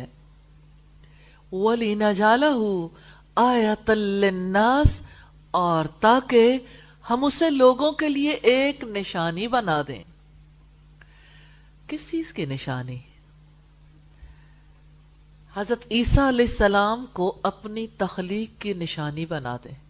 کیا آپ اللہ تعالیٰ کی تخلیق نہیں ہیں تو صحیح، لیکن ہم سب کی تخلیق بن باپ کے نہیں ہوئی، اور بن باپ کی تخلیق ظاہر ہے کہ ایک عام روٹین کی تخلیق سے مختلف ہے. تو جیسے حضرت آدم علیہ السلام کو اللہ تعالیٰ نے بن ماں باپ کے پیدا کیا، وہ نشانی ہے. اسی طرح حضرت عیسیٰ علیہ السلام کو اللہ تعالیٰ نے بن باپ کے پیدا کیا، جو اللہ تعالیٰ کی تخلیق کی نشانی ہے. اور اللہ تعالیٰ نے یہ ثابت کیا ہے کہ اللہ تعالیٰ کا ارادہ، قدرت اور مشیت بے قید ہے. اللہ تعالیٰ نے سیدنا آدم علیہ السلام کو مرد اور عورت کے بغیر پیدا کیا، یہ پہلی صورت ہے جو سارے انسان جانتے ہیں. سیدہ حوا کو اللہ تعالیٰ نے صرف مرد سے پیدا کیا، یہ دوسری صورت ہے. اور سیدنا آدم علیہ السلام اور سیدہ حوا سے ساری نسل انسانی کا سلسلہ چلا دیا، یہ تیسری نشانی ہے. اور سیدنا عیسیٰ علیہ السلام کے توسط سے چوتھی نشانی دکھا دی کہ بغیر مرد کے اللہ تعالیٰ بچے کو تخلیق کر سکتا ہے. اللہ تعالیٰ پیدائش کی ہر قسم پر کمال درجے کی قدرت اور کمال درجے کا غلبہ رکھتا ہے. یقیناً اللہ تعالیٰ کے سوا کوئی معبود نہیں، اس کے سوا کوئی رب نہیں، اس کے ساتھ اس کے کسی کام میں کوئی شریک نہیں.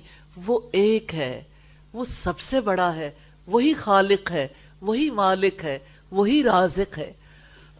تو یہ بچہ یعنی سیدنا عیسیٰ علیہ السلام ایک اور اعتبار سے بھی سارے جہان والوں کے لیے نشانی ہوں گے کہ وہ لوگوں سے بچپن میں یعنی گہوارے میں بھی باتیں کریں گے. اللہ تعالیٰ انہیں اپنی رحمت اور اپنا نبی بنائیں گے. وہ اللہ تعالیٰ کی عبادت اور توحید کی دعوت دیں گے. رب العزت نے فرمایا وَيُكَلِّمُ النَّاسَ فِي الْمَهْدِ وَكَهْلًا وَمِنَ الصَّالِحِينَ، اور وہ گود میں بھی اور ادھیڑ عمر میں بھی لوگوں سے باتیں کرے گا اور نیک لوگوں میں سے ہوگا. گہوارے میں بات کرنے کی بات تو سمجھ آتی ہے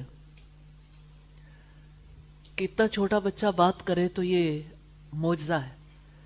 ادھیڑ عمر میں تو سارے ہی بات کرتے ہیں. ادھیڑ عمری میں اگر حضرت عیسیٰ علیہ السلام نے باتیں کی تو یہ کیسے نشانی ہے؟ ابھی وہ باتیں ہونی باقی ہیں، کیونکہ حضرت عیسیٰ علیہ السلام نے ابھی آنا ہے اور ایک طویل زندگی ہے. آپ امیجن کر سکتے ہیں گزشتہ 2000 سال سے حضرت عیسیٰ علیہ السلام اللہ تعالی کے پاس ہے. وہ 2020 میں تشریف لاتے ہیں یا اس کے بعد جب بھی آئیں گے تو لوگوں سے باتیں کریں گے، لوگوں سے کلام کریں گے. اور یہ اللہ تعالیٰ کی ایک اور بڑی نشانی ہے. یہ سیدنا جبریل علیہ السلام کے کلام کا اختتام ہے. انہوں نے سیدہ مریم علیہ السلام کو یہ خبر دی کہ کام اللہ تعالیٰ کے علم اور قدرت اور اس کی مشیت اور تقدیر میں طے پا چکا ہے، اور حق تعالی رحمت عالم کو اس کی خبر دے رہے ہیں. اس سے کنایا روح پھونک دینا ہے، جیسا کہ قرآن حکیم میں آتا ہے فَنَفَخْنَا فِيهِ مِن رُوحِنَا. یہ سورہ تحریم کی آیت نمبر 12 میں بھی ہے، سورہ الانبیاء کی آیت نمبر 91 میں بھی ہے. تو ہم نے اس میں اپنی روح میں سے پھونکا. تو حضرت عیسیٰ علیہ السلام اللہ تعالیٰ کی نشانی ہے، اللہ تعالیٰ کی قدرت پر دلیل ہے، اور اس امر پر بھی کہ اسباب کی کوئی مستقل تاثیر نہیں، تاثیر اللہ کی تقدیر سے ہے. تو اللہ تعالیٰ جب چاہے اپنے بندوں کو ایسے معجزات دکھا سکتا ہے. وہ مسبب الاسباب ہے، اس لیے اس کے افعال پر غور و فکر کرنا چاہیے. وَرَحْمَةً مِنَّا، اور اپنی جانب سے ایک رحمت بنا دیں. یہ واقعہ پہلے بنی اسرائیل کے لیے رحمت بنا، پھر سارے انسانوں کے لیے رحمت بنا. اللہ تعالیٰ کی رحمت سے مراد یہاں اللہ تعالیٰ کی پہچان ہے، جس کی وجہ سے لوگ اللہ تعالیٰ کی عبادت کرتے ہیں، اس کے ساتھ کسی کو شریک نہیں ٹھہراتے اور اللہ تعالیٰ کی رضا تلاش کرتے ہیں. وَرَحْمَةً مِنَّا، اور اپنی جانب سے ایک رحمت بنا دیں، ان کے لیے رحمت، ان کی والدہ کے لیے اور تمام لوگوں کے لیے رحمت بنائیں. ان کا خود اپنے لیے رحمت ہونا اس بنا پر ہے کہ اللہ تعالیٰ نے انہیں اپنی وحی کے لیے مختص کیا، آپ کو اپنی عنایات سے نوازا، جس طرح اس نے اولو العزم انبیاء اور مرسلین کو نوازا. آپ کی والدہ کے لیے آپ کا رحمت ہونا یہ ہے کہ آپ کی وجہ سے آپ کی والدہ کو فخر، ثناء حسن اور بڑے بڑے اخروی فوائد حاصل ہوئے. اور لوگوں کے لیے آپ کا رحمت ہونا یہ ہے کہ ان پر اللہ تعالیٰ کی سب سے بڑی نعمت یہ ہے کہ اس نے ان کے اندر اپنا رسول مبعوث کیا جو ان پر اللہ تعالیٰ کی آیات تلاوت کرتا ہے اور ان کو کتاب اور حکمت کی تعلیم دیتا ہے. وہ اس پر ایمان لاتے ہیں، اس کی اطاعت کرتے ہیں اور وہ دنیا اور آخرت کی سعادت سے بہرہ ہوتے ہیں. وَكَانَ أَمْرًا مَقْضِيًّا، اور ہمیشہ سے یہ ایک طے شدہ کام ہے. اس سے مراد یہ کہ یہ معجزانہ پیدائش تو اللہ تعالیٰ کے علم اور اس کی قدرت کے مطابق طے شدہ ہے. اس کا مطلب یہ بھی ہے کہ اللہ تعالیٰ کا یہ فیصلہ بدلا نہیں جا سکتا، ہو کر رہے گا. اور سیدنا عیسیٰ علیہ السلام کی پیدائش کا فیصلہ حتمی تھا، اس کا نافذ ہونا اٹل تھا، لہذا اللہ کی تقدیر غالب آ گئی. اور آپ دیکھیے، ایک طرف سیدنا جبریل علیہ السلام کھڑے ہیں، دوسری طرف سیدہ مریم ہے. سیدنا جبریل علیہ السلام نے اللہ تعالیٰ کے حکم سے پھونک ماری حضرت مریم کے گریبان میں، اور سیدہ مریم اس فیصلے پر راضی ہو گئی. پھر کیا ہوا؟ فَحَمَلَتْهُ فَانْتَبَذَتْ بِهِ مَكَانًا قَصِيًّا، پھر مریم نے اس بچے کا حمل اٹھا لیا تو وہ اس کے ساتھ الگ ہو کر ایک دور کی جگہ چلی گئی.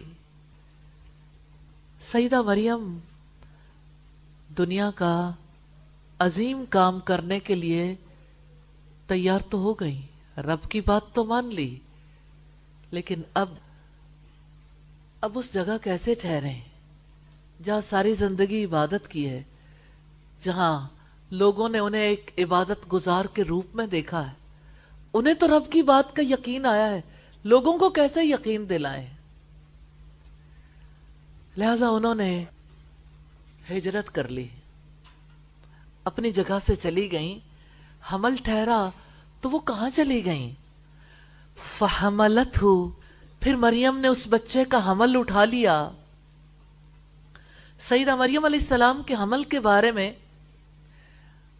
اتنا ہی تذکرہ ملتا ہے کہ انہیں حمل ٹھہر گیا. سیدنا جبریل علیہ السلام نے سیدہ مریم کے دامن یا گریبان میں پھونک ماری، وہ حمل سے ہو گئیں. حمل قرار پانے کے بعد انہیں سمجھ نہیں آتی تھی لوگوں سے کیا کہیں، کیونکہ انہیں علم تھا کہ سچی بات بھی وہ نہیں مانیں گے. جب انہیں قوم کی طرف سے زنا کے الزام کا خطرہ محسوس ہوا تو وہ ان سے علیحدہ ہو گئیں، رسوائی کے خوف سے دور کے مقام پر چلی گئیں. فَانْتَبَذَتْ بِهِ مَكَانًا قَصِيًّا، تو وہ اس کے ساتھ الگ ہو کر ایک دور کی جگہ چلی گئیں. یہ دور کا مقام بیت اللحم تھا. بیت اللحم حضرت عیسیٰ علیہ السلام کی پیدائش کا مقام ہے. سیدہ مریم حاملہ ہیں، آزمائش کتنی بڑی ہے. کنواری لڑکی کا حاملہ ہونا بہت بڑی آزمائش ہے، اس لیے وہ خاموشی سے ہیکل سے نکلی اور دور کے مقام پر چلی گئیں. پہلی بار نکلی تھی، وہ تو زندگی بھر کبھی باہر ہی نہیں نکلی تھی. چھپ گئیں کیونکہ انہیں اپنے اخلاق اور تربیت کی فکر تھی. یہ صرف ان کا خفیہ مسئلہ تھا اور یہ چھپا رہ سکتا تھا. دوسری بار کی علیحدگی کو خفیہ نہیں رکھا جا سکتا تھا. انہیں جسمانی تکلیف کے ساتھ شدید نفسیاتی تکلیف بھی لاحق تھی۔ ایک روایت میں ہے کہ سیدہ مریم جب اپنے حمل کی مدت گزارنے کے لیے گئیں بیت اللہ میں، یہ بیت المقدس سے 8 میل دور مقام ہے۔ ایک حدیث میں کہ ولادت عیسیٰ کی جگہ بیت اللحم ہے، نسائی اور بہقی کی روایت ہے۔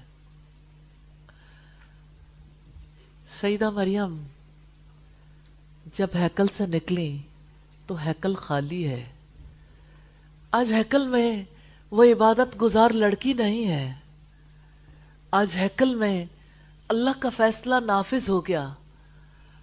آج ایک پاک باز لڑکی نے اللہ کے حکم سے سیدنا عیسیٰ علیہ السلام کا حمل اٹھایا، لیکن رسوائی کا ڈر ہے، لوگ بات پر یقین نہیں کریں گے۔ جب کسی کو حمل ٹھہر جائے تو اس لڑکی کے اندر جسمانی تبدیلیاں آتی ہیں۔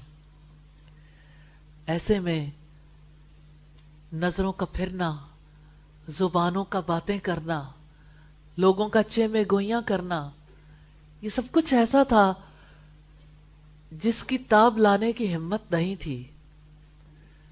تو ہیکل ویران ہو گیا۔ بیٹیاں گھروں سے رخصت ہوتی ہیں اور گھر ویران ہوتے ہیں، لیکن ماں باپ کے دل کو یہ سہارا رہتا ہے کہ بیٹی اپنے گھر کو سدھاری ہے۔ لیکن وہ بیٹی جس کا انتخاب رب نے کیا تھا، جب وہ ہیکل سے سدھاری، ہیکل کو وہ ویران کر گئی۔ اپنی عزت بچانے کے لیے، اپنے اخلاق اور اپنی تربیت بچانے کے لیے، اللہ کے حکم کی تکمیل کے لیے بیت اللحم میں پہنچ گئی ہیں۔ بیت اللحم میں کیا ہوا؟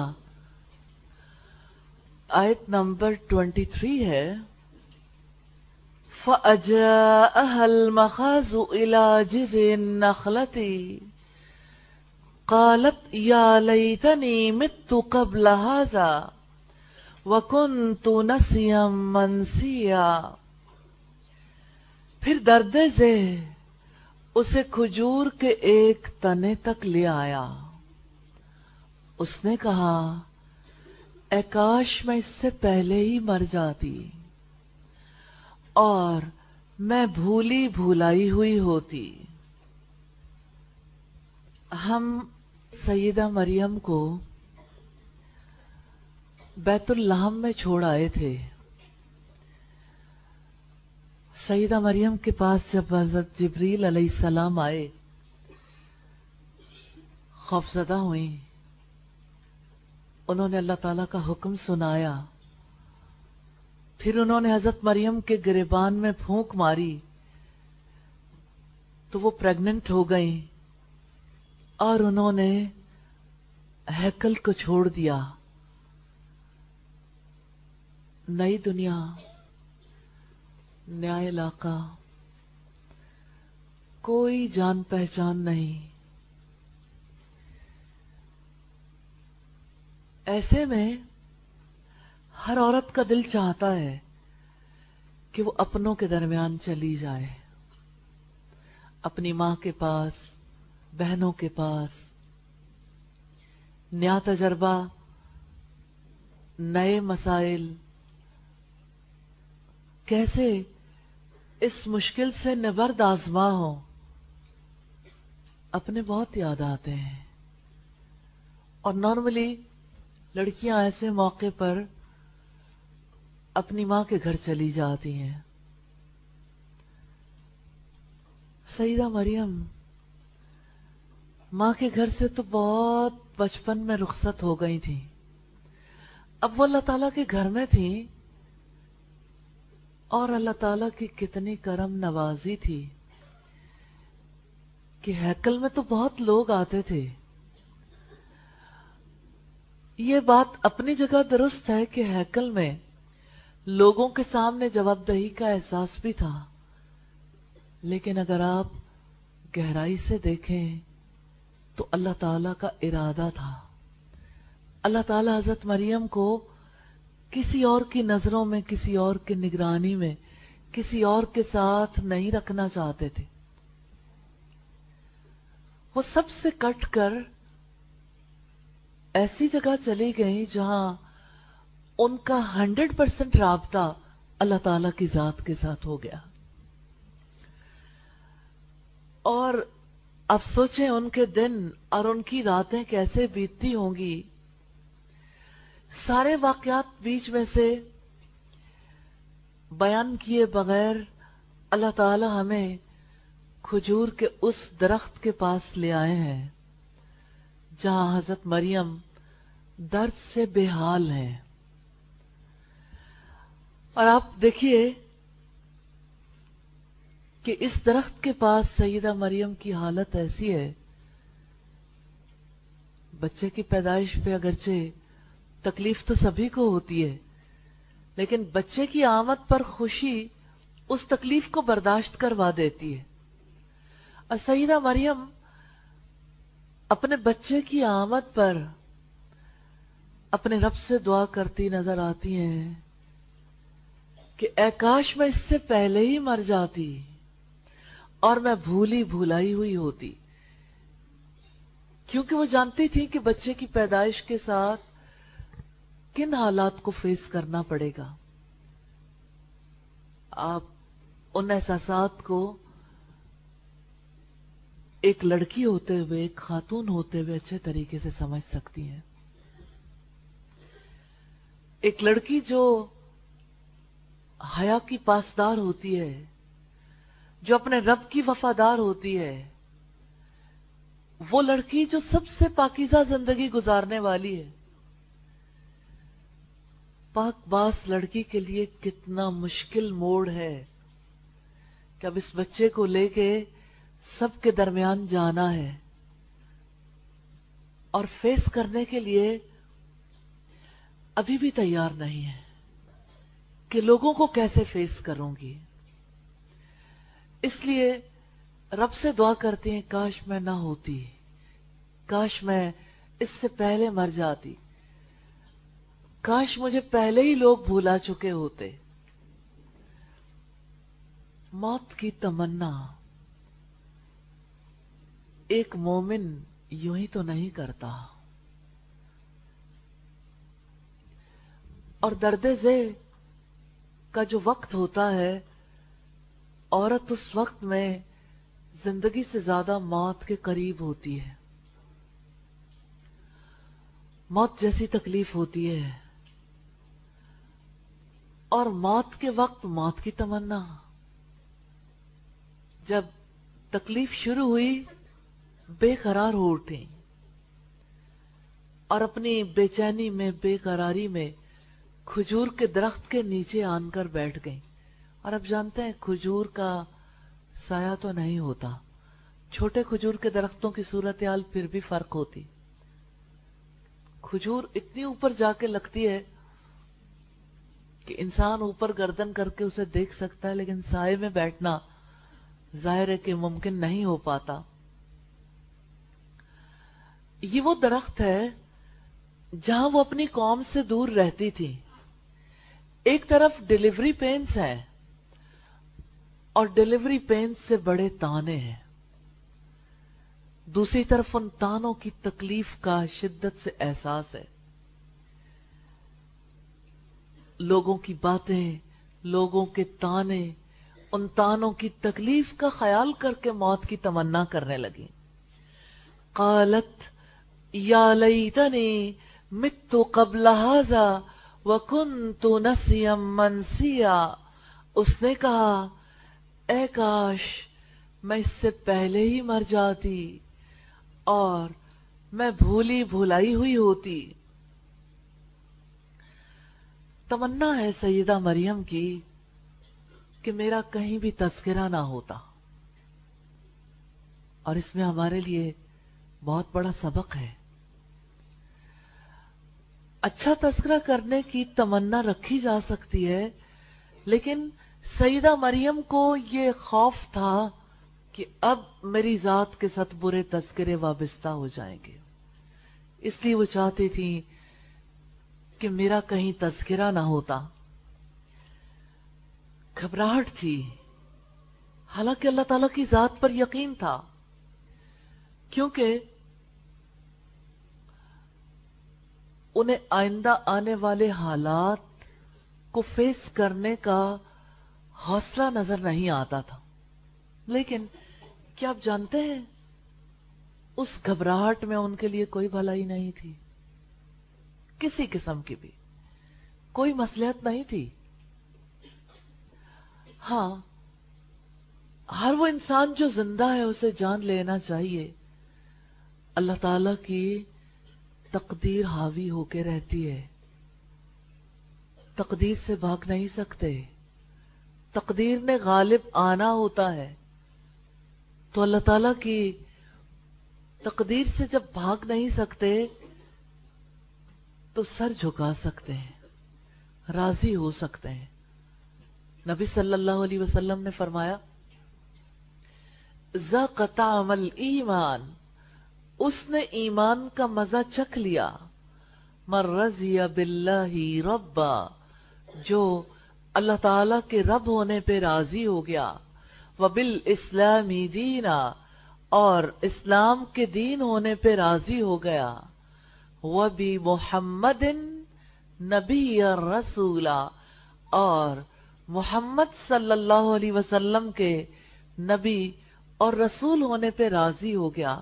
اس حدیث کے حوالے سے آپ دیکھیے، میں آپ سے ایک سوال کرنا چاہتی ہوں تاکہ آپ اس کو ایکسپیرینس کر سکیں. کیا آپ اللہ تعالیٰ کے رب ہونے پہ راضی ہیں؟ کتنے لوگ راضی ہیں؟ راضی ہیں نا؟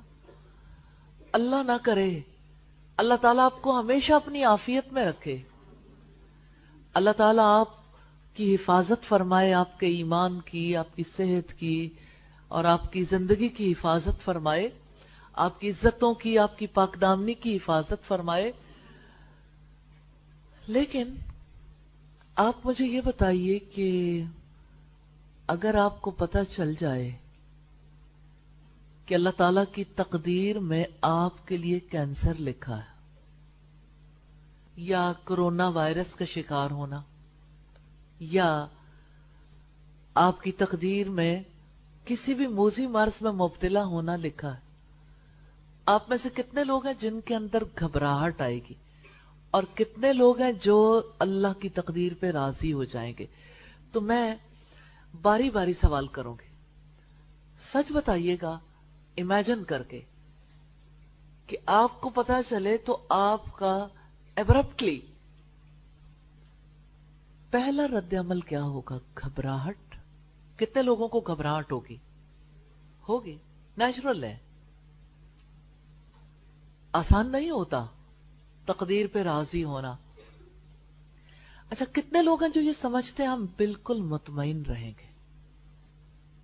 تو جو یہ سمجھتے ہیں نا بالکل مطمئن رہیں گے، وہ خوابوں کی جنت میں رہتے ہیں، ریالٹی کو فیس نہیں کر رہے، امیجن نہیں کر رہے.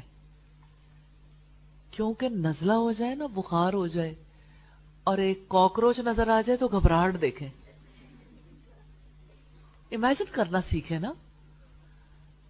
تو آپ میں سے اکثر لوگ کہتے ہیں کہ ہم گھبرا جائیں گے. میں آپ کو یہ بتانا چاہتی ہوں کہ یہ گھبراہٹ اللہ تعالی کی تقدیر کے بارے میں کامل یقین نہ ہونے کی وجہ سے، اور اپنے بارے میں اللہ تعالی کی تقدیر پر راضی نہ ہونے کی وجہ سے. اب مجھے آپ بتائیے کہ جب آپ گھبرا جائیں گے تو آپ کو یہ پتا چلا نا کہ آپ اللہ تعالی کی ہر تقدیر پر راضی نہیں ہو پاتے فوراً. یہ بڑا نیچرل ہے، کیونکہ یہ کرنے والا کام ہے، سیکھنے والا عمل ہے. آسانی سے انسان راضی نہیں ہوتا. تو میں دوسری مثال دیتی ہوں. اگر آپ کو یہ پتا چلے کہ 2 منٹ کے بعد آپ بلائنڈ ہو جائیں گے، اللہ تعالیٰ آپ کی آنکھوں کی حفاظت کرے، اللہ تعالیٰ آپ کو کبھی ایسے حال میں نہ رکھے، لیکن آپ کو پتا چلے 2 منٹ کے بعد میں دنیا دیکھ نہیں پاؤں گی، تو آپ کے اندر گھبراہٹ آئے گی یا اطمینان؟ گھبراہٹ. تو تقدیر پر ایمان کے حوالے سے بڑا کام کرنے کی ضرورت ہے. ریلی ہم سب کو یہ کوئی آسان معاملہ نہیں ہے. تو جو یہ سمجھتا ہے نا کہ میں اللہ تعالیٰ کے رب ہونے پہ راضی ہوں، اس کو ضرور جائزہ لینا چاہیے کہ کیا میں اللہ تعالیٰ کی تقدیر پر جو میرے بارے میں واقع ہو اور جو بری تقدیر ہے اس پہ راضی ہوں. اچھی تقدیر پر تو سب راضی ہو جاتے ہیں، بری تقدیر پر راضی ہونے کو دیکھیے. کون ہے جو اپنے حق میں برائی چاہتا؟ کوئی بھی نہیں. لیکن اللہ کا فیصلہ ہے اور اللہ تعالیٰ کے فیصلے پہ راضی ہونا ہے. تو اب آپ دیکھیں کہ راضی ہونا آسان کام ہوتا ہے؟ مشکل ہے. اور اس کے لیے شدید اور گہرے ایمان کی ضرورت ہے، اور یہ کرنے والا کام ہے. تو آپ سیدہ مریم کو دیکھیے، جنہوں نے ابھی دنیا میں آنکھ بھی نہیں کھولی تھی، جنین کی حالت میں تھی اور اللہ کے نام پر آزاد کر دی گئی تھی، اور جو ہیکل میں عبادت گزاری میں زندگی بسر کرتی رہی، اور جو زندگی میں اللہ تعالی کی تقدیر سے بے موسم کے پھل پاتی رہی، اور اللہ تعالیٰ کی زیر نگرانی پروان چڑھتی رہی. فَأَنبَتَهَا نَبَاتًا حَسَنًا، کہ اللہ تعالیٰ فرماتے ہیں اس کی پرورش بہت عمدہ انداز میں کی، تربیت کی نا. اللہ تعالیٰ نے ایک ایک خلق کو پروان چڑھایا، اور ان کے اندر بھی گھبراہٹ ہے. تو اس سے سبق سیکھنا ہے. پہلے گھبرا گئی تھی جب حضرت جبریل آئے، ابھی وہ گھبراہٹ پورے طریقے سے اطمینان میں نہیں بدلی تھی. حالات بدلنے کی سوچی، مقام بدلنے کی سوچی کہ چلو میں یہاں نہ رہوں جس کی وجہ سے مجھے بار بار گھبراہٹ فیس کرنی پڑے. لیکن وہ ان ایڈریس تھی نا. اب جب واپسی کا سفر ہے دوبارہ گھبراہٹ آ گئی. اس سے ایک اور چیز پتہ چلتی ہے کہ جب ہم احسن عمل کے لیے اور عقیدے کے لیے باقاعدہ طور پر سیکھتے نہیں، عمل کرنا نہیں سیکھتے، اور باقاعدہ طور پر اس کے لیے محنت نہیں کرتے، تو وہ اپنی جگہ ویسے ہی پڑا ہوتا ہے. ایسا نہیں ہوتا کہ آپ اسے نہ سوچیں، آپ اس کے بارے میں کسی سے بات نہ کریں اور وہ چیز خود سے خود دور ہو جائے. ایسا نہیں ہوتا. تو اب دیکھیں کہ سیدہ مریم کی جو گھبراہٹ حضرت جبریل علیہ السلام کو دیکھنے کے موقع پر تھی، اب پریگنینسی کا زمانہ گزر گیا، اب دوبارہ اس فیس میں آنا ہے، یعنی اپنے لوگوں کے درمیان جانا ہے. اب دوبارہ گھبراہٹ ہے، اور اب کی دفعہ اتنی گھبراہٹ ہے کہ اے کاش میں اس سے پہلے ہی مر جاتی، اے کاش میں بھولی بھولائی ہوئی ہوتی. گھبراہٹ تو ہے، اب کیا ہو؟ گھبراہٹ کا علاج تو چاہیے. تو دیکھتے ہیں کہ سیدہ مریم کی کیا کیفیت ہے اور اللہ تعالیٰ نے ان کی گھبراہٹ کا علاج کیسے کیا. اللہ تعالیٰ کی تقدیر پر وہ کیسے راضی ہوئی، کیسے قبول کیا. لیکن اس سے پہلے کہ ہم اس پر مزید بات کریں، آپ پہلے ارادہ کریں، کیونکہ زندگی میں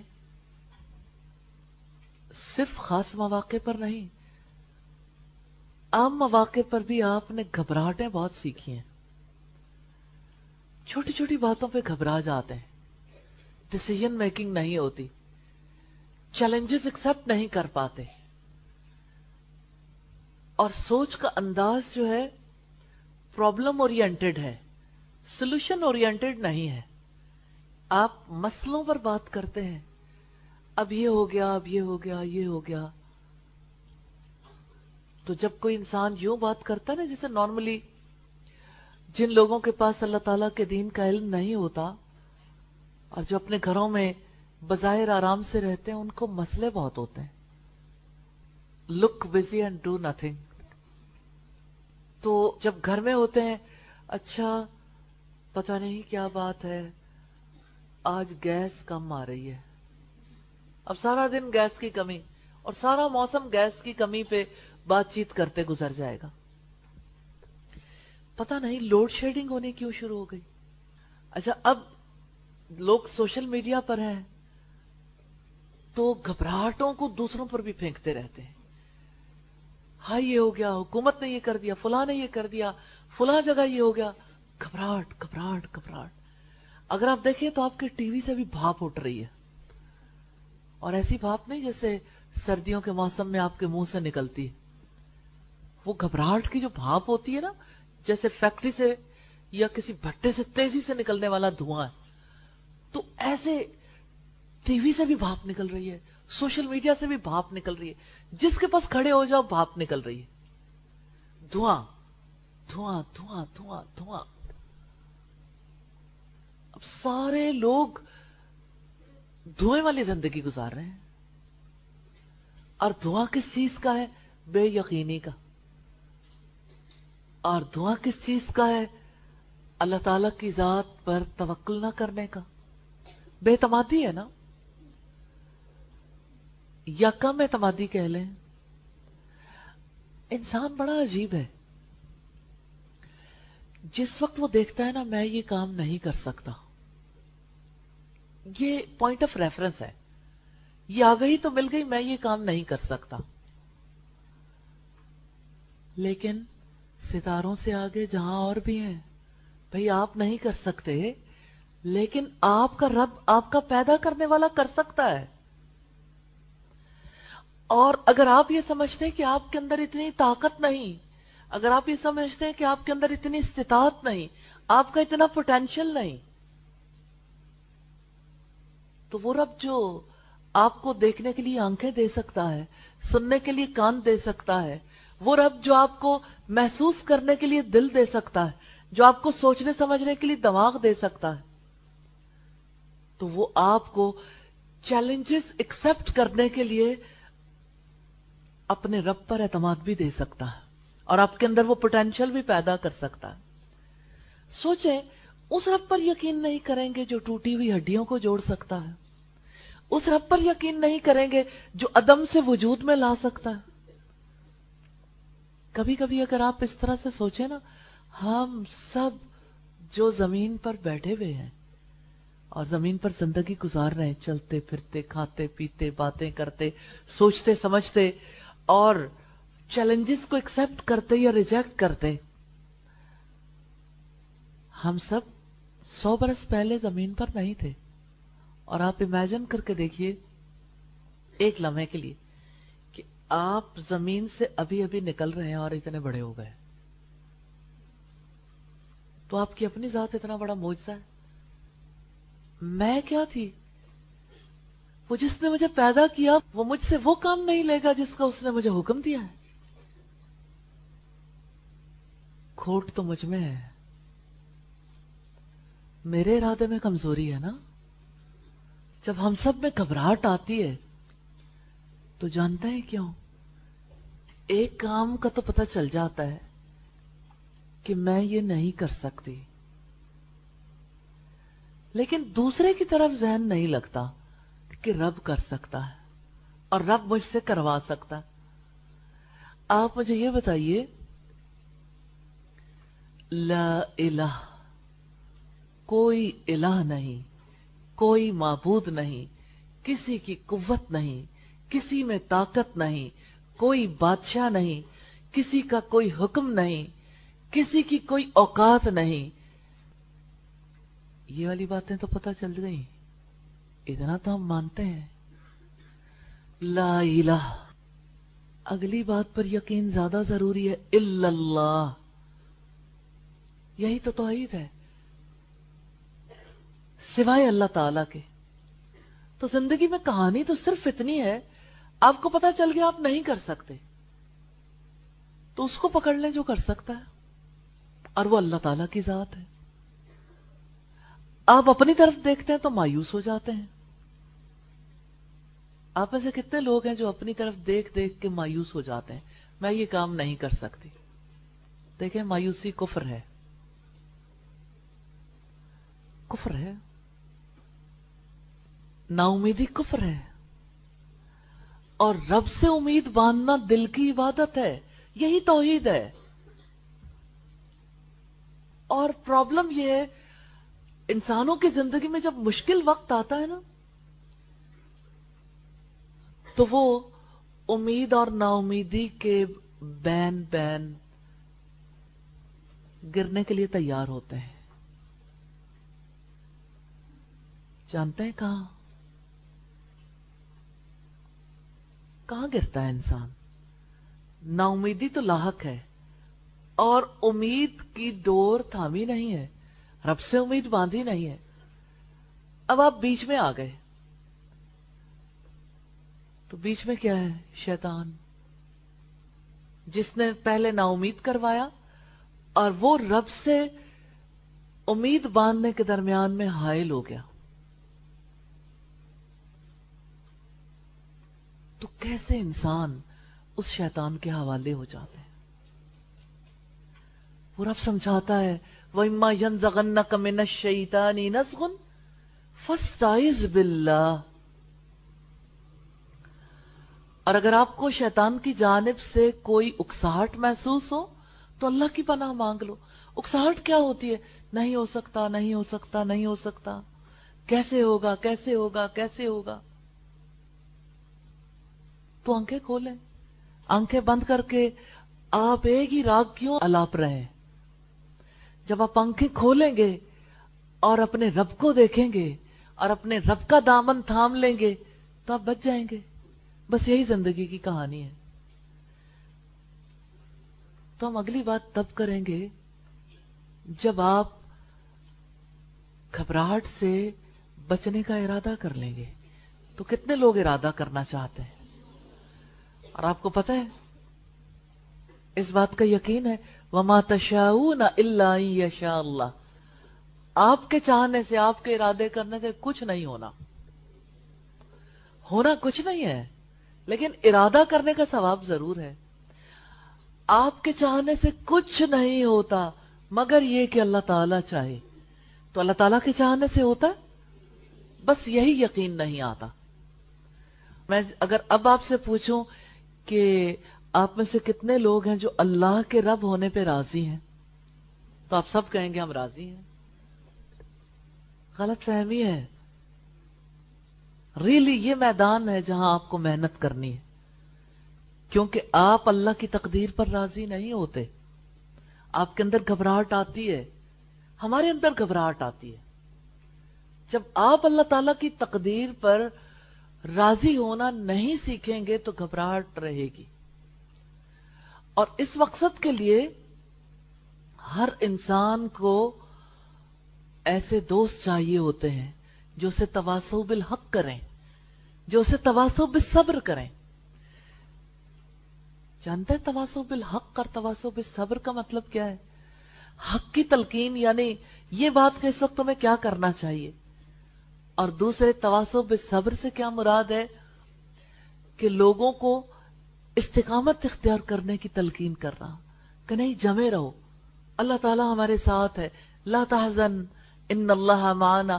گھبراہٹ تو سیدنا ابو بکر صدیق کے دل میں بھی آئی تھی کہ اگر انہوں نے ہمیں دیکھ لیا ہم پا لیے جائیں گے، کیونکہ انسان ظاہر کو دیکھتا ہے نا کہ ظاہری طور پر کیا حالات ہیں، سبب کو دیکھتا ہے، مسبب الاسباب کو دیکھنا بھول جاتا ہے۔ تو سیدہ مریم کی زندگی سے سیکھیے، اللہ تعالیٰ نے ان کو گھبراہٹ میں مبتلا 2 بار آپ کے سامنے رکھا، تو کیا ہمیں سیکھنے کی ضرورت نہیں ہے کہ اللہ تعالیٰ نے انہیں گھبراہٹ سے کیسے بچایا تھا؟ تو کتنے لوگ ہیں جو لرن کرنا چاہتے ہیں؟ تو آپ تو رب کی رضا پہ راضی ہیں، سیکھنا کیا ہے؟ موقع آئے تو فوراً گھبرا جائیں گے اور بعد میں کہیں گے ہم تو راضی ہیں۔ کھلی آنکھوں کے ساتھ اپنا جائزہ لیں، ہم کہاں کھڑے ہیں؟ دیکھیں، اگر آپ بیسمنٹ میں ہیں یا اس وقت پہ اس جگہ پر موجود ہیں تو اس وقت آپ ٹاپ فلور پہ نہیں ہیں، لیکن اگر آپ سے کوئی پوچھے کہ آپ ٹاپ فلور پہ ہیں تو آپ کہیں کہ ہاں ہم ٹاپ فلور پہ ہیں، تو یہ سچ نہیں ہے.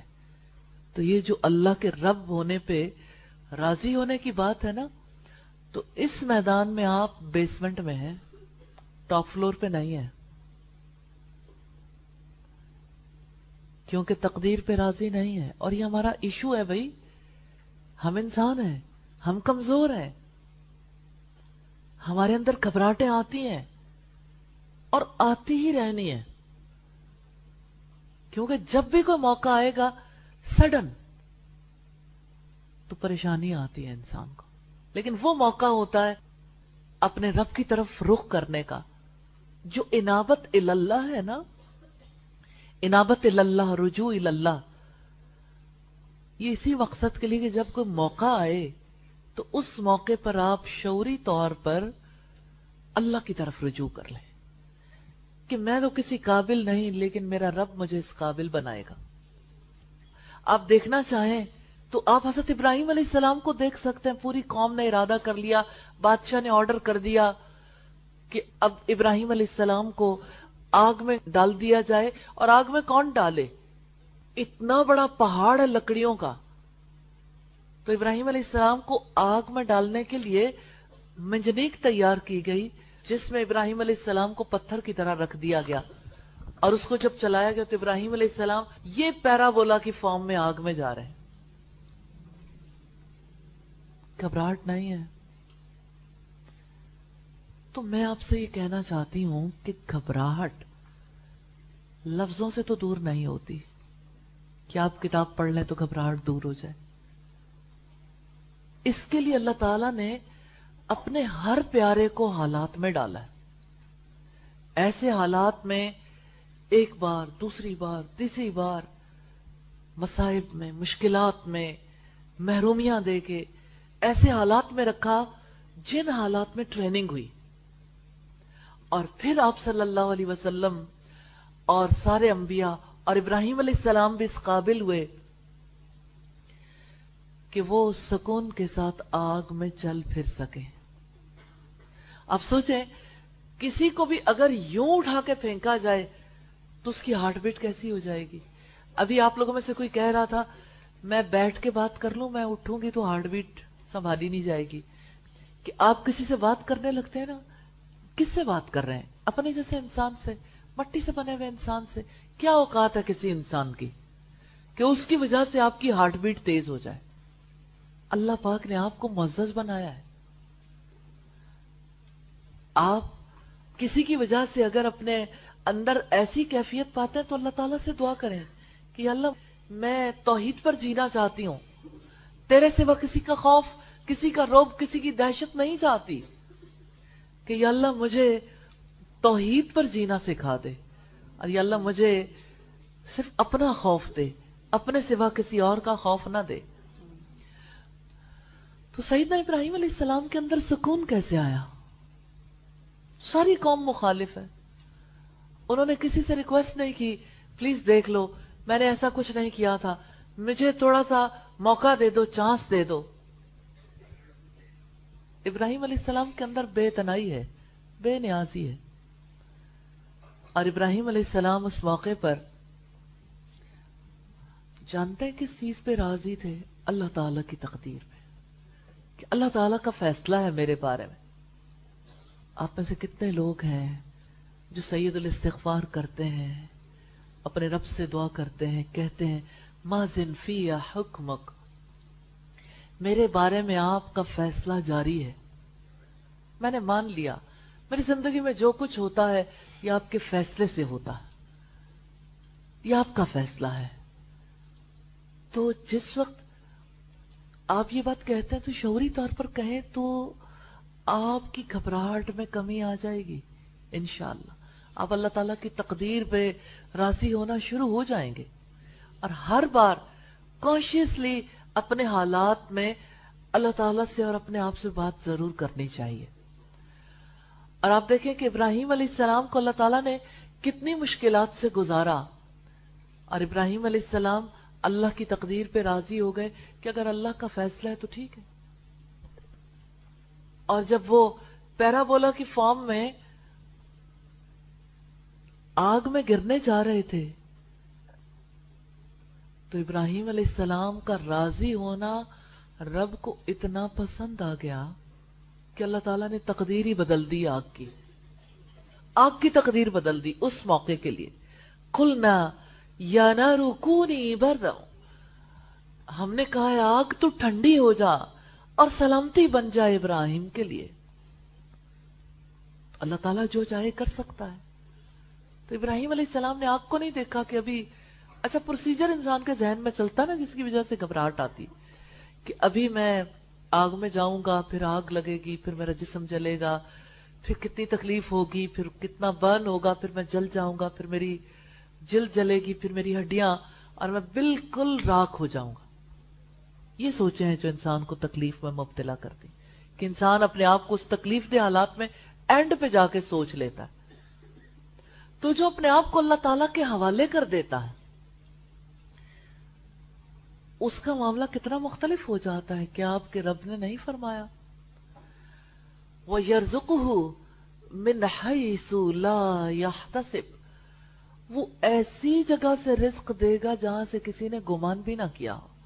وَمَنْ يَتَوَكَّلْ عَلَى اللَّهِ فَهُوَ حَسْبُهُ، جو کوئی اللہ تعالیٰ پر توکل کرتا ہے اللہ تعالیٰ اس کے لیے کافی ہو جاتا، اللہ تعالیٰ اس کے لیے کافی ہو جاتا ہے. کر کے تو دیکھیں توکل. تو اللہ کی تقدیر کے معاملے میں اللہ تعالیٰ پر توکل میں کمی کی وجہ سے گھبراہٹ آتی ہے.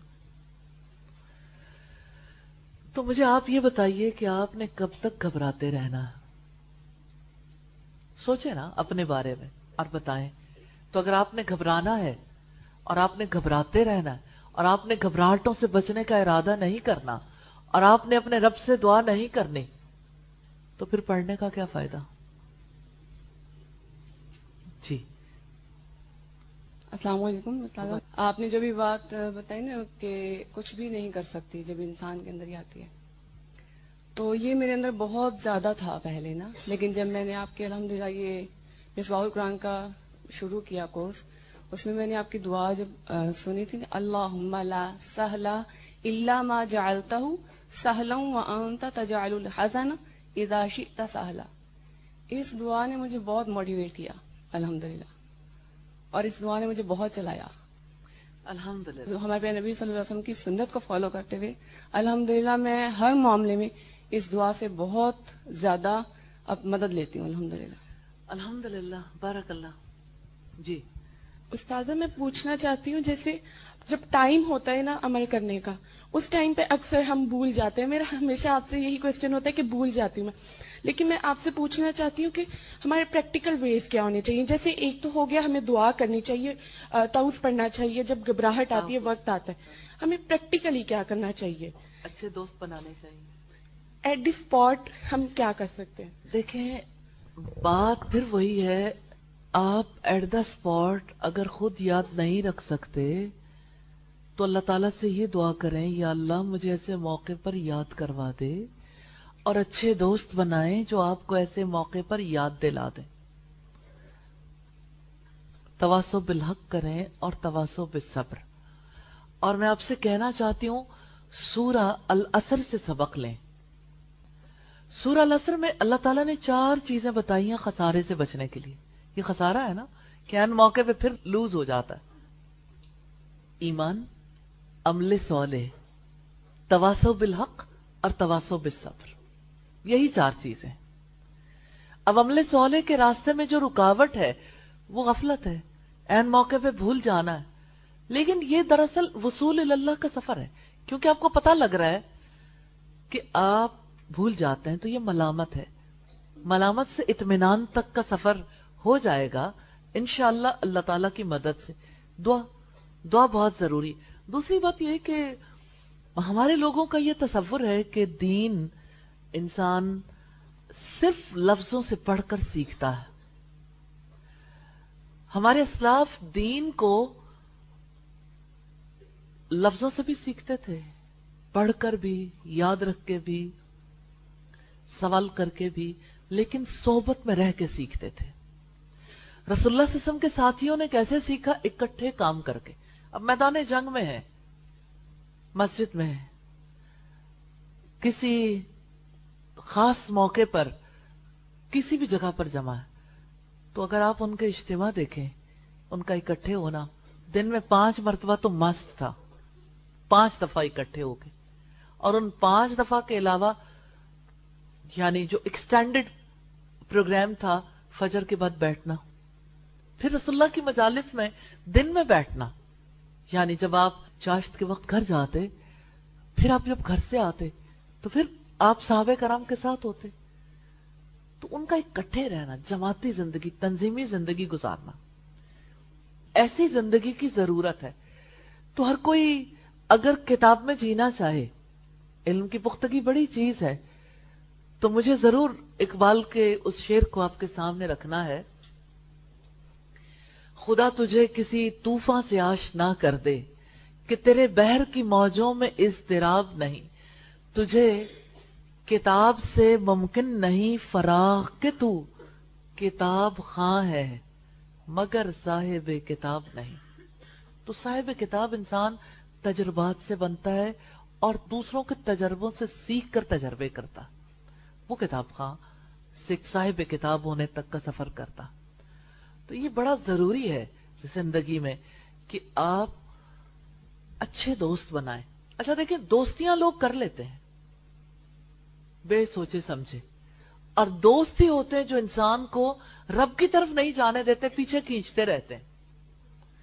ایمان مجھے روکے ہے تو کھینچے مجھے کفر ہے, یعنی دوست جو ہے وہ پیچھے کھینچتے, پھر اگر آپ کے اندر اتنی پاور نہیں ہے تو آپ قوت سے اپنے آپ کو چھڑا کے آگے نہیں لے جا سکتے.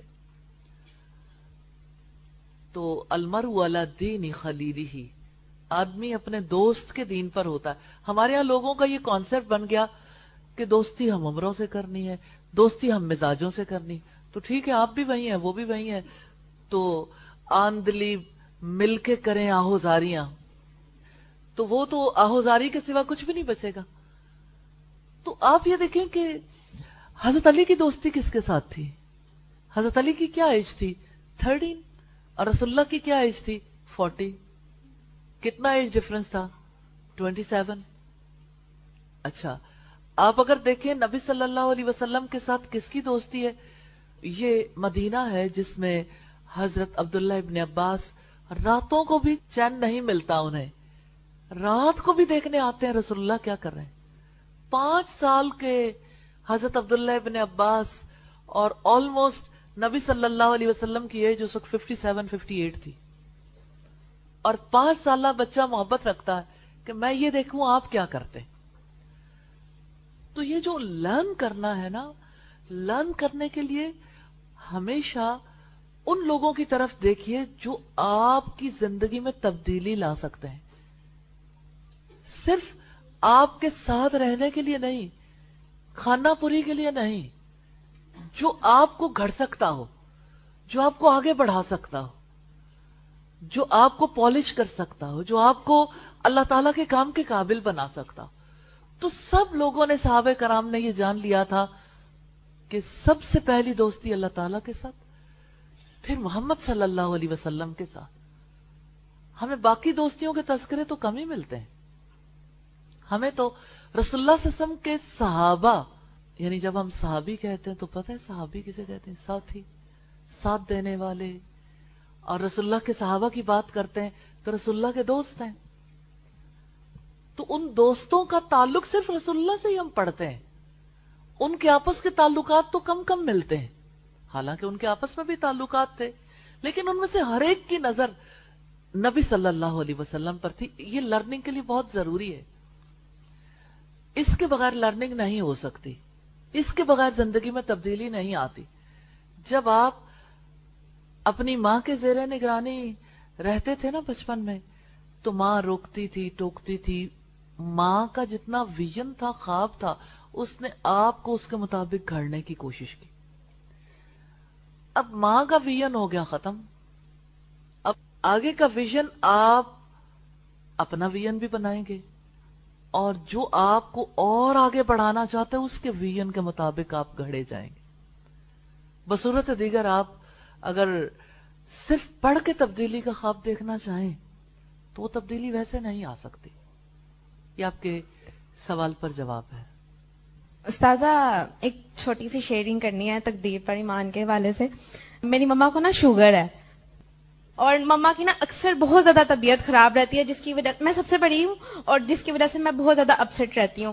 اور میری نانوں کو بھی ہے, مطلب یہ پیچھے سے چلتا آ رہا ہے. تو میرے ذہن میں بھی نا مما کی ڈاکٹر نے یہی ڈالا ہوا ہے کہ آپ نے نا احتیاط کرنی ہے, ورنہ بیٹیوں کو نا مطلب ماں بچوں کو ماں سے مطلب انہیریٹڈ ہو جاتی ہے. تو پچھلے کچھ دنوں کی بات ہے, مجھے ایسے اتنے سارے سمٹمز شوگر والے نظر آنے لگ گئے اپنے اندر, مطلب سارے, ایک بھی ایسا نہیں تھا جو ہوا تھا ہاسپٹل. ہاں بالکل, وہ جو پڑا ہوا ہے ہم لوگوں نے.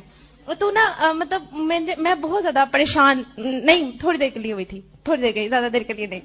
پھر میں نے کیا کیا, میں ادھر سے گھر گئی, میں نے جا کے مغرب کی نماز پڑھی, میں نے شوگر جان بوجھ کے نہیں چیک کی. میں گھر جا کے نا مما کو کہا کہ مما بس اب مطلب ہو گیا. اچھا میں نے سب کچھ سوچ لیا اس کے بارے میں, چلو اللہ تعالیٰ کی تقدیر ہے, میری جان اللہ تعالیٰ کی جان دی ہوئی اسی کی تھی, اللہ تعالیٰ کی ہے. تو میں نے سب کچھ سوچ لیا. اچھا اب صبح میں نے پاپا کے ساتھ ڈاکٹر پہ جانا ہے, اور مطلب ٹھیک ہے اب شوگر اللہ تعالیٰ کی طرف سے ہے تو میں اس کو مطلب کر لوں گی انشاءاللہ, اللہ تعالیٰ مجھے یہ حالات گزار دیں گے. مطلب قرآن پاک پڑھوں گی, قرآن پاک میں شفا ہے, یہ مطلب ساری باتیں سوچ لی. اور نا وہ چیک کرتے ہیں شوگر 2 گھنٹے کے بعد نا کھانا کھانے کے, تو میں نے کھانا کھایا تھا, وہ 2 گھنٹے گزر ہی نہیں رہے تھے. مطلب میں نے کیا کیا ان 2 گھنٹوں میں, بجائے رونے کے میں نفل پڑھنے لگی. میں نے اتنے سارے نفل پڑھے, اللہ تعالیٰ سے دعا کی, اللہ تعالیٰ کی آپ کی تقدیر ہے تو میں خوش ہوں, مطلب ٹھیک ہے میں اس کے ساتھ گزارا کر لوں گی. خیر 2 گھنٹے گزر کے تو میری کزن آ گئی, اور میں اس کے سامنے بھی نہیں چیک کر سکتی تھی کیونکہ مجھے یہ خوف تھا کہ مطلب وہ میرے جتنی ہے, تو مجھے یہ تھا کہ مجھے اتنی سی عمر میں شوگر ہو گئی ہے تو وہ کیا سوچے گی. اب میری جو بہن ہے نا وہ جان بوجھ کے اس کے سامنے کہی جائے افشاپی سحر آپی رو رہی تھی, تو میں نے کہا دیکھا چپ کرو کیوں بولی جا رہی ہو, تو وہ جان بوجھ کے اس کے سامنے کہی جائے کہ میں چیک کروں, مطلب سب کو پتا لگ جائے کہ ہے کہ نہیں ہے. خیر میں نے نہیں چیک کی, وہ گئی ہے تو پھر مجھے کوئی اور کام یاد آ گیا, وہ میں نے کرنا شروع کر دیا. مطلب شوگر چیک نہیں کی, اور اس دوران میں مطلب فیصلے پر راضی تھی اللہ تعالیٰ کے. پھر اس کے بعد اچانک ماما مجھے کہتی ہیں سحر وہ جس کی وجہ سے تم سارا دن رو رہی تھی وہ چیک تو کر لو. اب میں نے جب شوگر چیک کی تو وہ تھی نہیں. اور پھر اس کے بعد میں نے دوبارہ نفل پڑھنے شروع کر دی خوشی کے, کہ مجھے اتنی زیادہ خوشی ہوئی کہ میں نے صرف اللہ تعالیٰ پر ایمان رکھا تھا. مطلب ایک اس دوران نا رب کے در پر جو بک تھی وہ ہم یہاں پہ بھی پڑھتے ہیں نا, لیکن میں اس کو پرسنلی طور پر اپنے ایمان کو بوسٹ کرنے کے لیے بار بار پڑھتی رہتی ہوں. تو وہ میں نے پھر وہ پڑھ رہی تھی نا ان دنوں میں بہت زیادہ, تو وہ تقدیر پر مطلب ایمان بوسٹنگ لیول چل رہا تھا ان دنوں میں میرا. تو مجھے بڑی خوشی ہوئی کہ اللہ تعالیٰ پر جب آپ ایمان رکھ لیتے ہیں نا پوری طور پر, تو پھر وہ آپ کو کبھی بھی مطلب مایوس نہیں کرتا. باقی اللہ تعالیٰ کی تقدیر کے فیصلے پر راضی ہونا تو ہمارا فرض ہے, ہم پر واجب ہے. تو ہم سب آپ کے لیے دعا کرتے ہیں, اللہ تعالیٰ آپ کو شوگر سے بچا لیں. ٹھیک ہے انشاءاللہ اللہ تعالیٰ بچائیں گے. یقین کے ساتھ مانگیں, اور اللہ تعالیٰ سے خیر اور بھلائی مانگنے کا حریص ہونا چاہیے, اور اپنی صحت اور اپنی عافیت کے لیے ضرور دعا کرنی چاہیے. جزاک اللہ. جی السلام علیکم. استاذہ جی الحمدللہ قرآن کا کو پڑھتے پڑھتے یہ جو آپ مطلب ایک میری تقدیر میں جو تکلیف تھی اس کی گھبراہٹوں میں بہت فرق آیا, اور اللہ کا شکر ہے کہ ڈے بائی ڈے فرق پڑتا گیا. اور ایسا ہوا کہ میں نے اظہار بھی کرنا شروع کر دیا کہ یہ جو میرے ساتھ ہوا ہے اس کے بدلے میں اللہ تعالیٰ نے مجھے قرآن جیسی نعمت دے دی, اور اب میں الحمدللہ خوش ہوں. لیکن استاذہ ہوتا ایسا ہے کہ جب میں اپنے اس ماحول سے یعنی جب میں النور سے نکلتی ہوں, یا جب میرے آس پاس وہ جو اتنی الحمدللہ آپ کی آواز اور آپ کی سارے چیزیں میں کر رہی ہوتی ہوں, سن رہی ہوتی ہوں, قرآن کلاسز میں جا رہی ہوتی ہوں, لیکن جب بچوں کے ساتھ کہیں مجھے ٹریول کرنا پڑتا ہے, یا جب میں اس ماحول سے ٹوٹل نکل جاتی ہوں کہ میرے آس پاس وہ لوگ بھی نہیں ہوتے, تو اس وقت پہ خاص طور پہ خوشی کے موقعوں پر اتنی زیادہ تکلیف ہوتی ہے مجھے جب میں دیکھتی ہوں کہ اچھا فیملیز کمپلیٹ ہیں, پاپا بچے کر رہے ہیں, اور اگر میرے بچے بھی ان کے چہرے پڑھ کے, تو دعا اللہ تعالیٰ سے تب میں بہت کرتی ہوں. اور اس وقت میں اللہ سے کہتی ہوں یا اللہ میرا گھر جنت میں بنا دینا, اور اللہ تعالیٰ جو یہاں پہ نہیں ہے وہ تو مجھے وہاں پہ دے دینا. میں اس طرح کی نا ساری چیزیں سوچنی شروع ہو جاتی ہوں. لیکن پھر بھی اگر آپ یہ سوچیں کہ نبی صلی اللہ علیہ وسلم کے والد کو اللہ تعالیٰ نے اس وقت لیا تھا جب وہ اپنی ماں کے پیٹ میں در یتیم تھے. تو آپ یہ سوچیں کہ اللہ تعالیٰ نے رسول اللہ کی طرح میرے بچوں کو بھی یتیم رکھا ہے, اور اس وقت پہ یہ دعا کریں کہ یا اللہ تو ان سے بھی اپنے دین کی اسی طرح خدمت لے, اور ان کے اندر بھی اسی طرح سے ایمان ڈال, اور ان کو بھی اپنے کام کا بنا لے, تو آپ کا دل باغ باغ ہو جائے گا انشاءاللہ. پھر ان کی یتیمی پہ آپ کو پریشانی نہیں ہوگی. اور دوسرے, آپ سیدہ عائشہ کو ضرور یاد کریں کہ انہوں نے اپنی زندگی کا کتنا کم عرصہ رسول اللہ صلی اللہ علیہ وسلم کے ساتھ گزارا تھا, اور ابتدائی عمر کا, اور تقریباً نصف صدی بیوگی کی حالت میں بسر کی تھی. اور سیدہ عائشہ بہت خوش تھی, حالانکہ رسول اللہ کے ساتھ رہتی تھی, اور آپ کے شوہر رسول اللہ جیسے نہیں تھے. تو اگر رسول اللہ جیسے شوہر کے چھوڑنے پر وہ اللہ کی تقدیر پر راضی ہو گئی تھی اور لوگوں کو تعلیم دی تھی, تو فوکس اس پہ رکھیں جو کرنے والا کام ہے, تو آپ کی زندگی میں چین آ جائے گا انشاءاللہ. استاذہ اسی میں جب ہوتی ہوں نا, قرآن پڑھ رہی ہوتی ہوں یا ٹھیک رہتی ہوں, آپ نہ بغیر سوچے سمجھے اس کو اپنے مشن کے طور پر اور اس کو اپنی زندگی کے سب سے بڑے کام کے طور پر قبول کر لیں, بہت اچھا ہے. لیکن کو ریلیٹ کریں گے تو آپ کو خوشی ہوگی. کو ریلیٹ کرنا بہت ضروری, کیونکہ آپ جب اپنے آپ کو اس لیول پہ لے جائیں گے کہ اللہ کی تقدیر پر حضرت عائشہ کیسے راضی تھی, یا اللہ مجھے بھی راضی کر دے, یا اللہ وہ تو رسول اللہ جیسے شوہر کی جدائی پر راضی ہو گئی تھی, تو یا اللہ مجھ سے راضی نہیں ہوا جاتا, لیکن تو مجھے اپنے شوہر کی جدائی پر راضی کر دے. تو آپ دیکھیں گے کہ آپ کی زندگی میں تبدیلی آ جائے گی, اور آپ کی بہت سی ایسی باتیں جو آپ کی زندگی کا وقت کھا جاتی ہیں, اور دوسروں کی زندگی کا بھی. کوئی نہ کوئی فرینڈ تو ایسی ہوتی ہے نا جس کے سامنے پھر انسان, امی, فرینڈ, کزن, جس کے سامنے انسان پھر ان حالات کا تذکرہ بھی کرتا ہے کہ میرے دل میں یہ آیا اور میرے بچے ایسے فیل کرتے ہیں اور یہ بات ایسے ہوتی ہے. کتنا وقت ضائع ہوتا ہے نا, تو وہی وقت پروڈکٹیو ہو جائے گا انشاءاللہ. جزاک اللہ. السلام علیکم. الحمدللہ استاذہ جی, اللہ تعالیٰ نے انسان کو پیدا کیا ہے, یہ بات تو سب کو ہی پتا ہے, لیکن اللہ تعالیٰ کی ریئلائزیشن جیسے اللہ تعالیٰ نے ہمیں کروائی ہے, خاص طور پر مجھے کبھی کبھی لگتا ہے سورہ مریم تو بالکل ایک ایمانی بوسٹ فوڈ ہے ہمارے لیے, ایمانی فوڈ ہے. اور جیسے آپ اکثر ہمیں کہتی تھی کہ اپنی یادیں بدل ڈالیں, سویٹ میموریز, کہ ہر انسان ہی ہر کسی کو کوئی نہ کوئی اس کی یاد ہوتی ہے جس میں وہ جیتا ہے. اور سیریسلی سورہ مریم ایسی ہے کہ میری زندگی میں تو بہت زیادہ ہیلپ فل ثابت ہوئی, ہر ہی میدان میں. ہر انسان کی زندگی میں محرومیاں ہوتی ہیں, اور مجھے آج یہ بہت عرصے بعد ریئلائز ہوا, جیسے سکون کا پن کوڈ ہوتا ہے نا, وہ اللہ تعالیٰ نے سورہ مریم میں رکھ دیا. اور پورا قرآن میں ہی ہے الحمدللہ, انسان بالکل نارمل سٹیٹ پہ آ جاتا ہے جب اسے یقین آ جائے کہ I can't but he can. اور یہ والی چیز انسان کو دوڑاتی ہے اللہ کے راستے میں. الحمدللہ میری زندگی کا تجربہ ہے. اور جب وہی بات ہے, گھبراہٹ آتی ہے, اٹس نیچرل فیکٹ, لیکن جب آئی ہے واقعی اپنی طرف دیکھ کے منہ کی کھانی پڑی ہے. لیکن اللہ تعالیٰ کا وہ تعلق جو انبیاء کی زندگی میں تھا نا, مطلب اصل بات یہ ہے یقین کی سطح پہ وہ اس لیے جیتے تھے, مجھے یہ فیل ہوتا ہے اللہ کی معرفت بہت زیادہ تھی, بہت زیادہ پہچان رکھتے تھے. رسول اللہ کی زندگی میں دیکھ لیں. اور جو دوسری چیز, جو دوسرا بڑا پن کوڈ صحبت, اس کا بہت اثر ہوتا ہے کہ ہم وہ اکیلے ہی دوڑتے رہتے ہیں اور پھر پھسل کے گر جاتے ہیں, سمجھ نہیں آتی, راستہ بھی نظر نہیں آتا. تو اللہ تعالیٰ کا شکر ہے جو ہمیں ایسی مجالس دیتا ہے, اس کا احسان ہے جو ہمیں ریمائنڈرز دیتا ہی رہتا ہے. الحمدللہ رب العالمین. جزاکم اللہ خیر استاد. بارک اللہ. جی میں شیئرنگ اسی حوالے سے کرنا چاہ رہی تھی کہ اللہ تعالیٰ پر توکل, جو بندہ اپنے آپ کو اللہ کے سپرد کر دیتا ہے تو پھر واقعی اللہ تعالیٰ اس کو دکھاتا ہے اپنا آپ. میرا ایکسپیرینس جس دن یہ بڑی عید پہ نا مجھے رات کو کرنٹ لگا تھا اور بہت شدید, تار میرے ہاتھ کے ساتھ چپک گئی تھی, اور میں نا پڑھ رہی تھی وہ سبحان اللہ والحمد للہ ولا الہ الا اللہ واللہ اکبر. تو میں اونچی آواز میں پڑھنا, جیسے یعنی کرنٹ لگا اور وہ میں اونچی آواز میں پڑھنا شروع ہو گئی. وہ تقریباً یعنی کہ یہ یاد ہے کہ میں نے 4 سے 5 دفعہ وہ کرنٹ کے دوران پڑھا تھا. کسی کو پتہ نہیں چلا تھا, سب لوگ سوئے ہوئے تھے کہ مجھے نا کرنٹ لگا ہوا ہے. تو میں وہ پڑھ رہی تھی, مجھے یہ لگا, میں نے کہا میری موت کا وقت آ گیا, میں نے نا یہ یقین کر لیا تھا. تو میں ویٹ کر رہی تھی کہ پتہ نہیں ابھی روح نکل جائے گی اور میں اور اونچی اونچی وہ پڑھنا شروع ہوگی. اس کی آواز سن کے جو ہے نا وہ ساتھ والے روم سے بھائی آ گئے, ابو ادھر سوئے ہوئے تھے تو لیکن انہیں پتا نہیں تھا کہ کیا ہوا ہے. امی کو تھوڑا اندازہ ہوا, لیکن انہیں یقین نہیں تھا, انہوں نے باہر سے نا سوئچ آف کر دیا, لیکن کرنٹ پھر بھی نہیں اترا کیونکہ وہ باہر مین تار سے جو ہے نا کیبل کو لگی ہوئی تھی. تو وہ پھر بھائی اندر آئے ہیں, انہوں نے فون سے لائٹ کی تو میرے ہاتھ کے ساتھ نا یوں لگی ہوئی تھی تار, انہوں نے کھینچ کے اتاری اور نا میں نیچے گر گئی اس وقت. تو بات یہ کہ میں یہ کہہ رہی تھی کہ اگر بندے کے اندر جو کچھ بھی ہے, جو اللہ کا ذکر ہے وہ آپ کو بچا لے گا.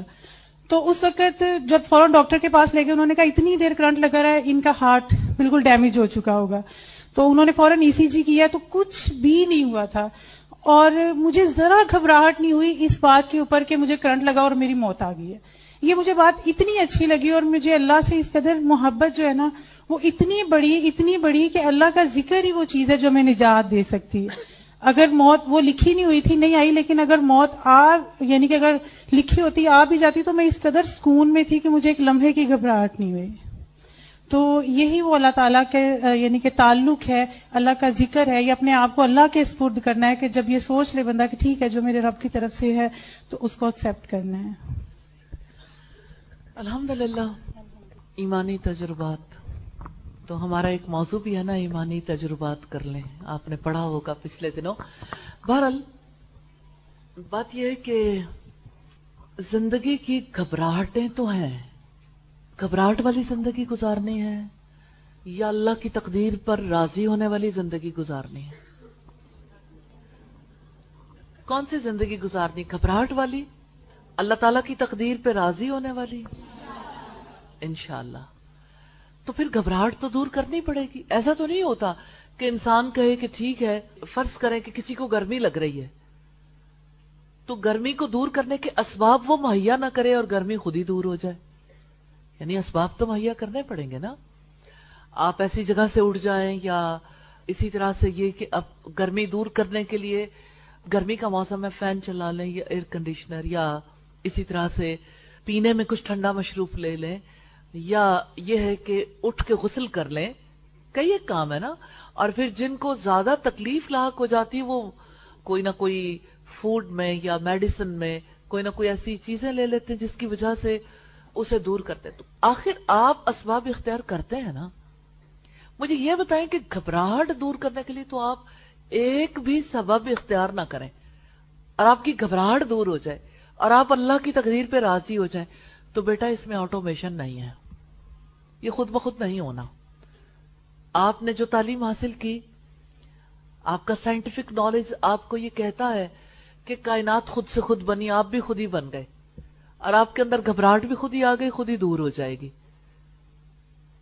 تو تضاد بھی ایسا ہے اس میں, کیونکہ ایک طرف ہم کائنات بننے کے حوالے سے دیکھتے ہیں, انسان کے حوالے سے دیکھتے ہیں, اور دوسری طرف ہمیں پورا ہر چیز کے بارے میں کھوج اور ایک تجسس اور پھر اس کے بارے میں پوری تحقیق ملتی ہے کہ کیسے کوئی چیز وجود میں آتی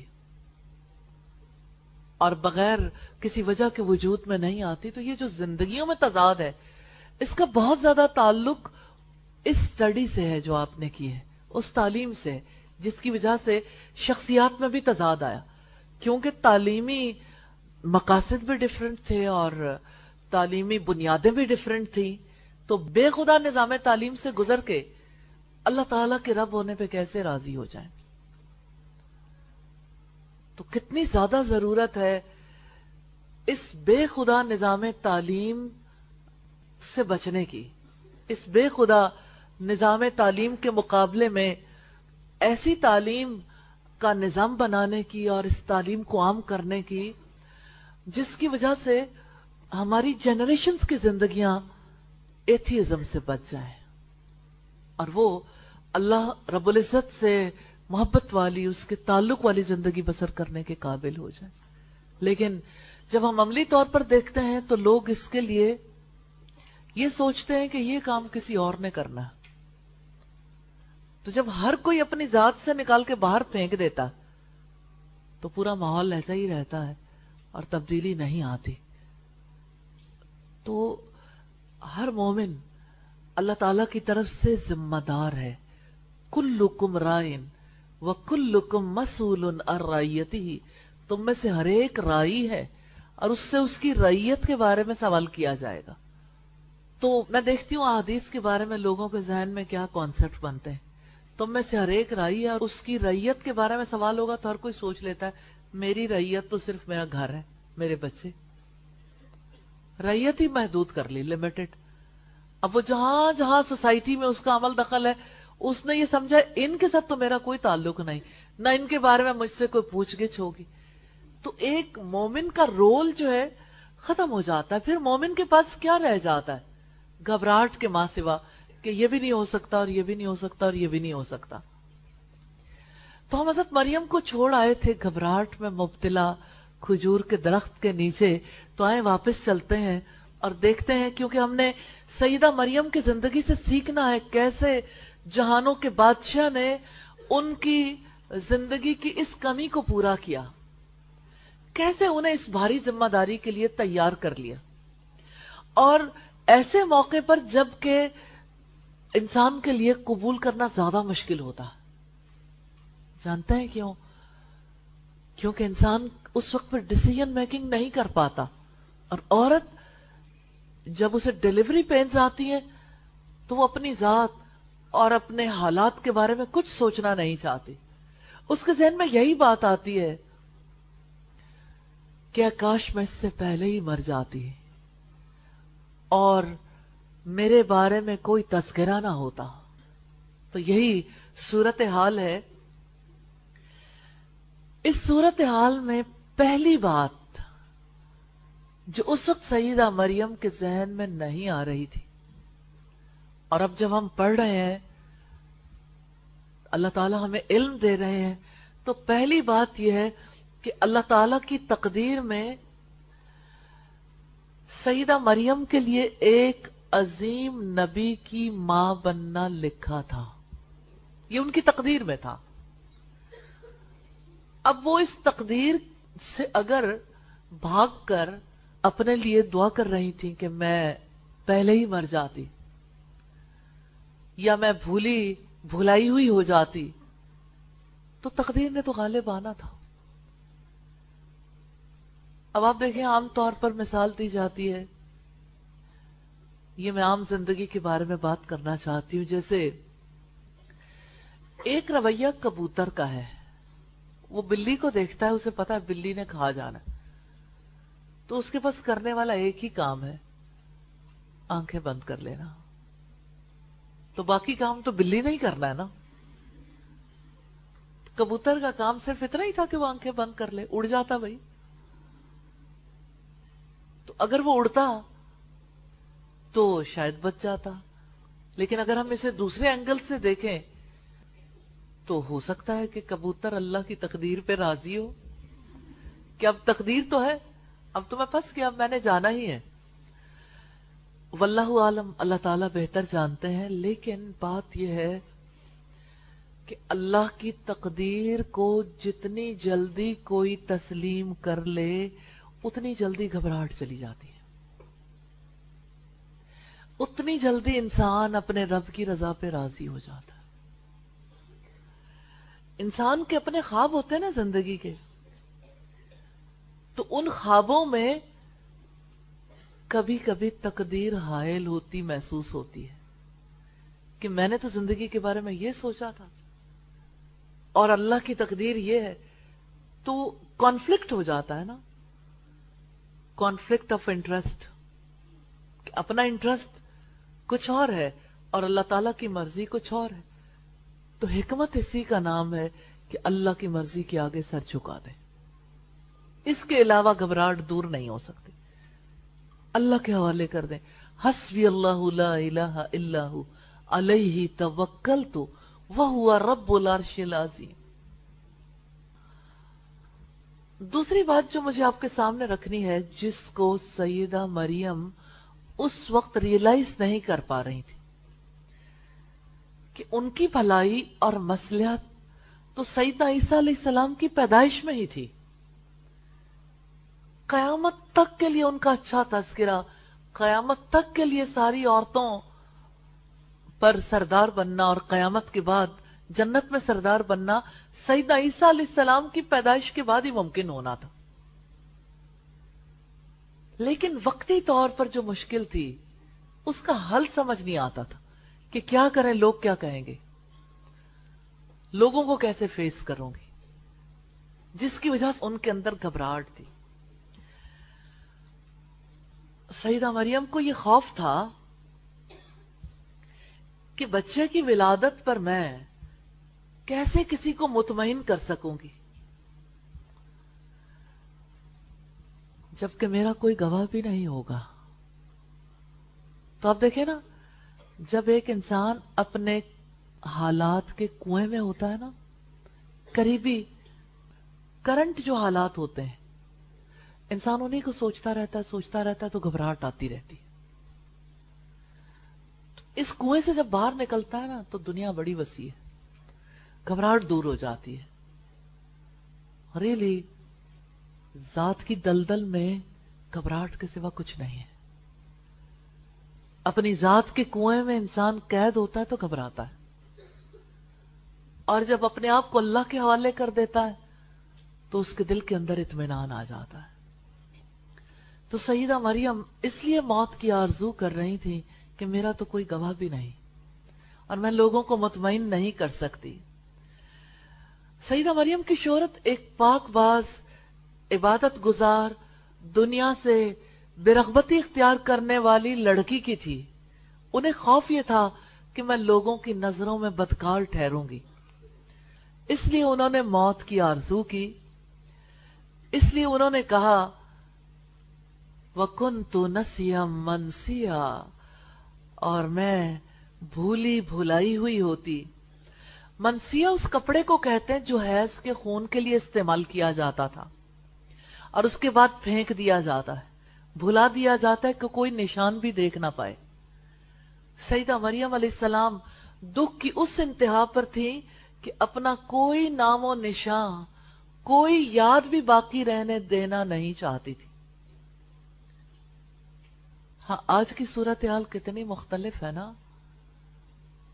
کل کی خاتون تو نہیں چاہتی تھی، اور انہوں نے جو لفظ استعمال کیا ضمناً میں آپ کے سامنے رکھ رہی ہوں، لیکن آج کی لڑکی کو ایجوکیٹ کیا گیا کہ آپ اپنے حیض کے لیے جو پیڈز استعمال کرتے وہ یونیورسٹی کی دیوار پر لگا دو.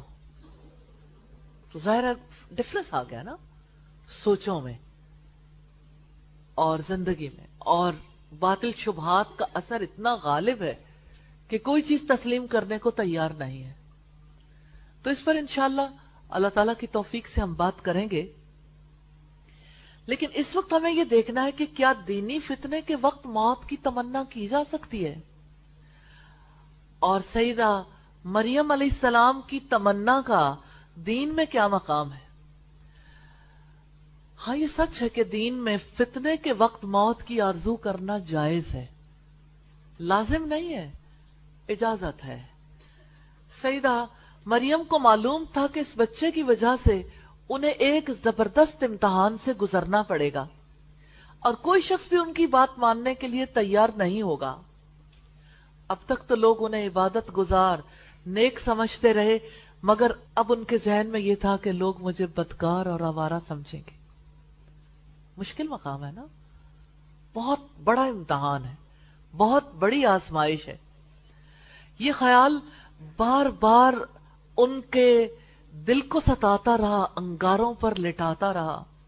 جب بہت بے چین ہوئی، بے ساختہ زبان سے نکلا، اس بدنامی سے بہتر تھا کہ اس واقعے سے پہلے ہی میں مر جاتی اور لوگ مریم کو بھول جاتے یا میں پیدا ہی نہ ہوئی ہوتی. اس سے معلوم ہوا کہ دین میں فتنے کی وجہ سے سیدہ مریم علیہ السلام نے موت کی آرزو کی تھی، جو کہ جائز ہے. سوال یہ پیدا ہوتا ہے زندگی کے دیگر مصائب میں موت کی تمنا کا کیا مقام. مثلا کوئی اپنے گھریلو حالات سے تنگ آ جائے، کوئی شوہر کی بے تنائی کی وجہ سے، کوئی بچوں کے کسی دکھ کی وجہ سے. نبی صلی اللہ علیہ وسلم نے اس کے لیے کیا تعلیم دی ہے. سیدنا انس سے روایت ہے کہ رسول اللہ صلی اللہ علیہ وسلم نے فرمایا، تم میں سے کوئی بھی کسی مصیبت کے آ جانے کی وجہ سے موت کی تمنا اور خواہش نہ کرے، اور اگر اسے ضروری موت کی خواہش کرنا ہو تو کہے، اے اللہ جب تک میرے لیے زندگی بہتر ہو مجھے زندہ رکھ، اور جب میرے لیے وفات بہتر ہو تو مجھے وفات دے دے. یہ مسلم کی 6814 نمبر روایت. یہاں تک تو تھی سیدہ مریم کی کیفیت، اور اب آپ دیکھیں کہ سیدہ مریم کو فالو کرنے والی خواتین کی فوج ظفر موج ایسی ہے، یہاں تک تو پیچھے پیچھے آتی ہیں، گھبراہٹوں میں، مشکلات میں، اور ایسی جگہ پر جہاں زندگی سے موت زیادہ بہتر خیال کریں. حضرت مریم تو شروع سے ماشاءاللہ عبادت گزار تھیں. عبادت یا اللہ کے ساتھ تعلق کتنا مضبوط نہیں، میں جنرلی ہم لوگوں کے اپنے لیول پہ بات کر رہی ہوں. دیر کمز اے ٹائم کہ آپ کو اس عبادت کے علاوہ اور کسی چیز میں مزہ نہیں آ رہا ہوتا، اور جب آپ اس فلو میں بہ رہے ہوتے ہیں تو یہ لگتا ہے کہ یہ اللہ کی بڑی کرم نوازی ہے. الحمدللہ اس سے اللہ نے تو ہر حال میں آزمانا ہے نا.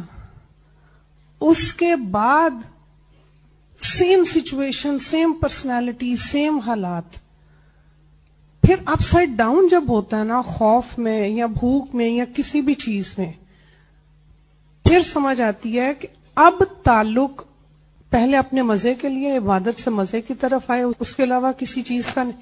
پھر خوف میں جب اللہ نے مبتلا کیا کہ اصل ذات تو صرف اور صرف اللہ سبحانہ تعالیٰ کی ہے، وہ جس فیس میں بھی رکھے تعلق نہیں بس ٹوٹنا چاہیے. جی یہ سفر ہے علم سے عبادت تک کا، اور عبادت سے معرفت تک کا، اور معرفت سے ریئلائزیشن تک کا. یہ سفر کبھی ختم نہیں ہوتا. اللہ تعالیٰ جگہ جگہ ریئلائز کرواتے ہیں کہ دیکھو تمہارے لیے سب سے بڑی ذات میری ہے. تو اب دیکھیں اگر آپ سارا دن اللہ اکبر اللہ اکبر کہیں آپ کو بہت اچھا لگے گا، لیکن جب آپ کسی مصیبت میں مبتلا ہو اس وقت اللہ اکبر کہہ دیں تو وہ سب سے اچھا ہے. اس وقت آپ کو اپنی ایمان کی ریالٹی کا پتہ چلے گا کہ میرا ایمان ریئل ہے یا میرے ایمان میں صرف سطحی پن تھا. اب باری آتی ہے اللہ تعالی کے علاج کی. اللہ تعالیٰ نے گھبراہٹ کا علاج کیسے کیا؟ گھبراہٹ کو اللہ تعالیٰ نے کیسے ایڈریس کیا، دور کیسے کی؟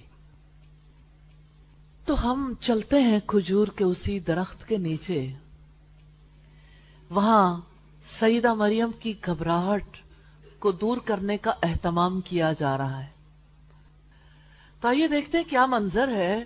فناداها من تحتها اللہ تحزنی قد جعل ربکی تحتکی سریا. پھر مریم کو فرشتے نے اس کے نیچے سے آواز دی کہ غم نہ کرو، یقیناً تیرے رب نے تیرے نیچے سے ایک چشمہ جاری کر دیا ہے. اللہ تعالیٰ نے سیدہ مریم کے خوف کو، ان کی گھبراہٹ کو کیسے دور کیا؟ فناداها ندا.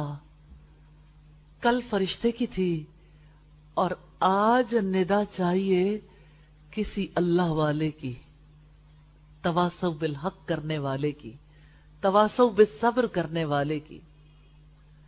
فناداها من تحتها اللہ تحزنی. پھر مریم کو فرشتے نے اس کے نیچے سے آواز دی کہ غم نہ کرو. اللہ تعالیٰ نے سیدہ مریم کے لیے فرشتے کو بھیجا جس نے یقین دلایا کہ یہ اللہ تعالیٰ کا منصوبہ ہے، اس لیے گھبراؤ نہیں، یہ اللہ تعالیٰ کا پلان ہے، بس آپ نے گھبرانا نہیں ہے. انسان کو یہی بات بھولتی ہے اپنے بارے میں. وہ یہ سوچتا ہے یہ میرا پلان ہے. ایک تیری چاہت ہے اور ایک میری چاہت ہے. اللہ تعالیٰ بھی کہتے ہیں نا، دیکھو ایک تو تمہاری چاہت ہے اور ایک میری چاہت ہے، ہوگا تو وہی جو میری چاہت ہے. تو بندے سے تسلیم نہیں کیا جاتا کہ یہ رب کی چاہت ہے. اور جب کوئی تواصو بالحق، تواصو بالصبر کرنے والا کہتا ہے کہ یہ اللہ تعالیٰ کا منصوبہ ہے، یہ آپ کے بارے میں اللہ تعالیٰ کا ارادہ ہے. تو انسان کے اندر کی گھبراہٹ جس کا پریشر بہت بڑھ چکا ہوتا ہے ریلیز ہونا شروع ہو جاتی ہے. ایسے جیسے ہولے سے چلے باد نسیم، جیسے بیمار کو بے وجہ قرار آ جائے. وجہ تو ہے، ایسے لگتا ہے کہ جیسے وہ گھبراہٹ کی وجہ سے انسان پورے کا پورا اندر سے سٹریسڈ ہو گیا نا، غبارے کی طرح پھول گیا. اور کوئی تواصل بالحق کرنے والا، تواصل بالصبر کرنے والا ایسی بات کرتا ہے، ایک پن مارتا ہے نا، ساری ہوا نکل جاتی ہے، سٹریس ختم ہو جاتا ہے، ریلیز ہو جاتا ہے. اور ایسے جیسے ایک امید کی بات، ریئلٹی ٹچ کتنا اثر انداز ہوتا ہے.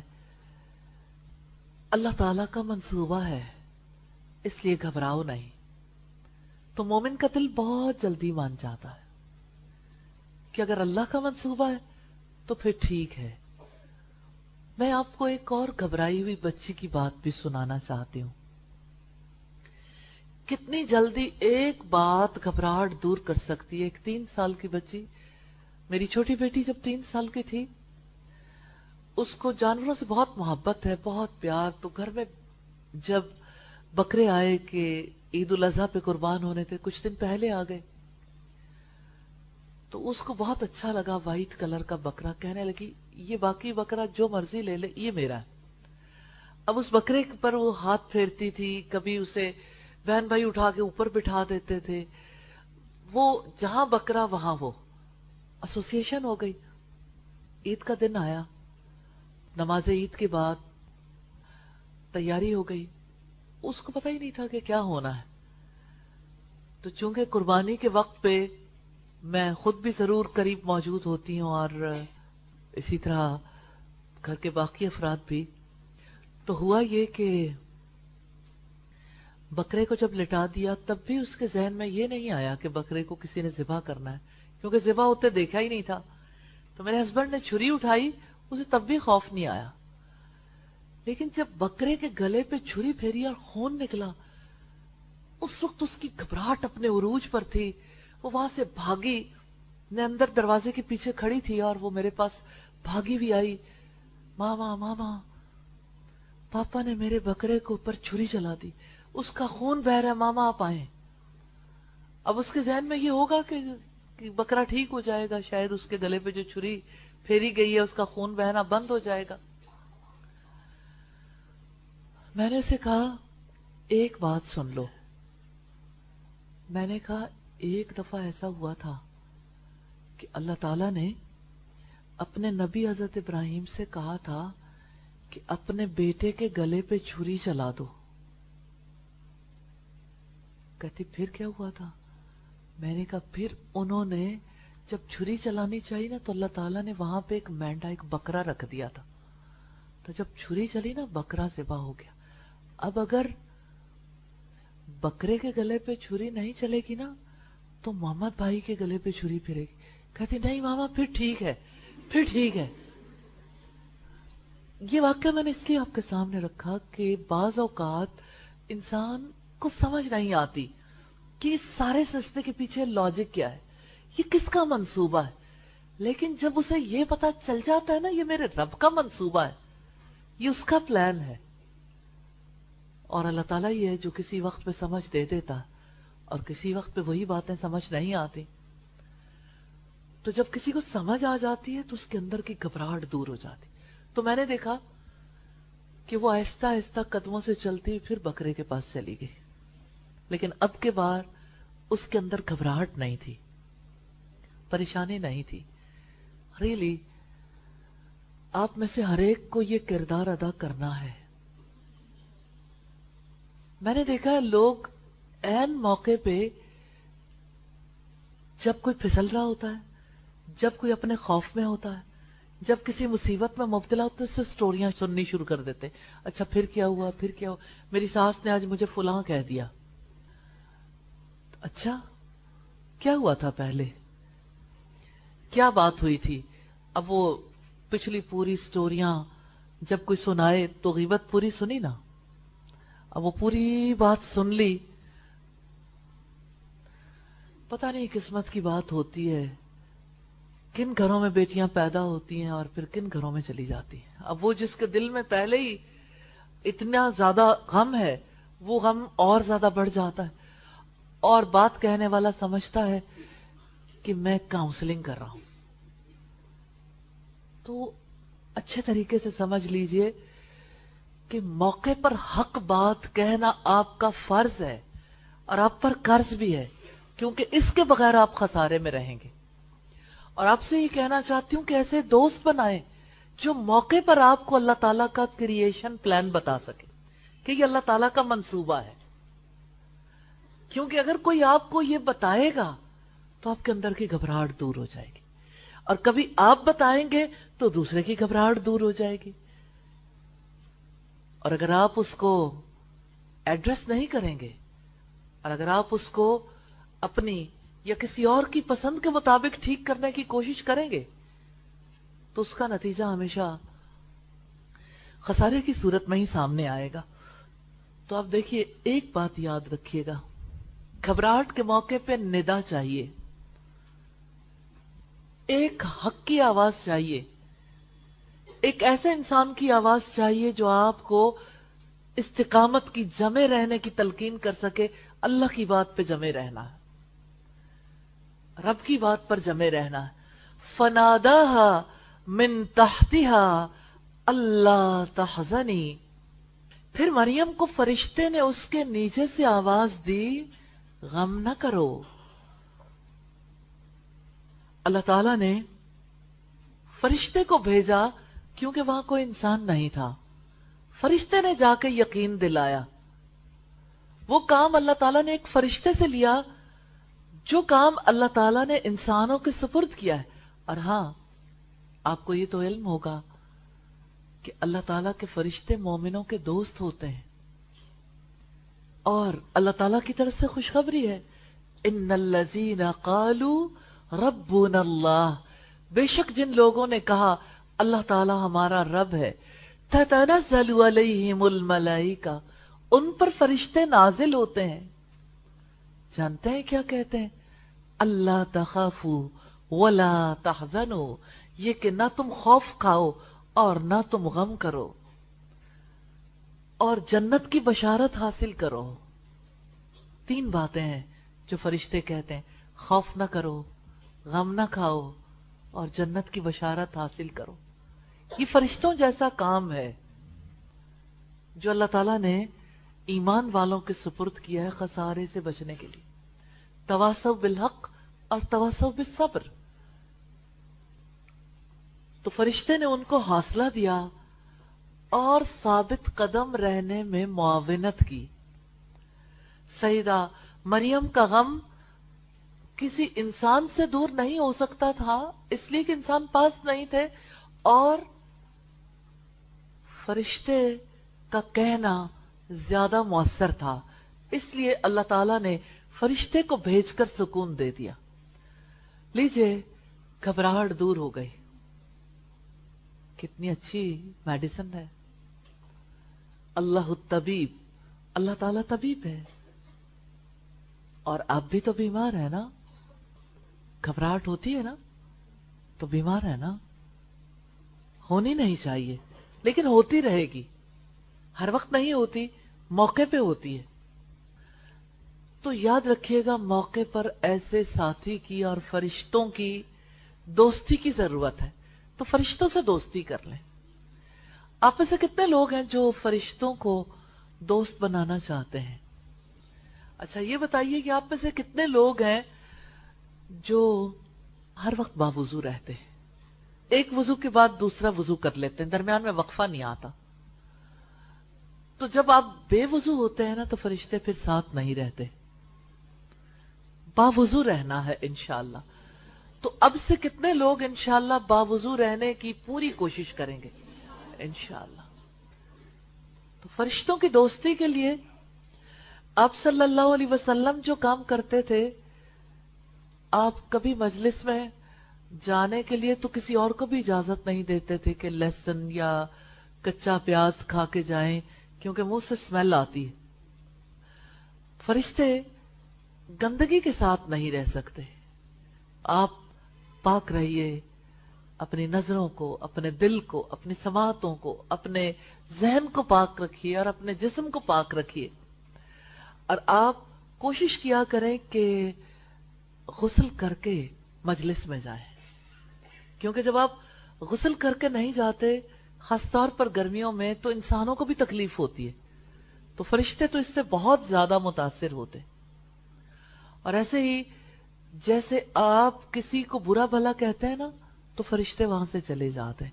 जैसे हज़रत अबू बकर सिद्दीक ने एक दफा जब उनको किसी ने बुरा भला कहा तो उन्होंने जवाब नहीं दिया, तो रसूलुल्लाह मुस्कुराते रहे। फिर जब उन्होंने जवाब दिया तो रसूलुल्लाह उठकर चले गए। बाद में उन्होंने पूछा कि जब तक मुझे बुरा भला कहते रहे लोग, आप मुस्कुराते रहे, जब मैंने कहा तो आप उठ के चले गए। तो आपने फरमाया जब तक तुम खामोश थे, फरिश्ता तुम्हारी जानिब से जवाब दे रहा था, और जब तुमने जवाब दिया तो फरिश्ता चला गया। और जहां फरिश्ते नहीं होते वहां मैंने तो नहीं रहना, वहां तो शैतान आ जाता है। तो आप कोशिश करें जिंदगी में कि आपकी मजलिसों में, आपकी तन्हाई में शैतान ना आए, आपके पास फरिश्ते रहें। फरिश्ते आपको तवासो बिल हक करेंगे, आपके दिल में नेकी के ख्यालात डालेंगे, लेकिन आपने इसके लिए उन्हें अपना मददगार, मुआविन, अपने लिए दुआएं करने वाला बनाना। तो वो काम कीजिए जिनकी वजह से आप फरिश्तों से दोस्ती कर सकते हैं। और आप देखिए ऐसी बातें जैसे सईदना जिब्रील अलैहिस्सलाम ने की, ऐसी बातें करना आप भी सीखिए। कुरान को आप पढ़ते हैं ना, वाकयात भी पढ़ लेते हैं, लेकिन कुरान से और हदीस से अंदाजे गुफ्तगू सीखें।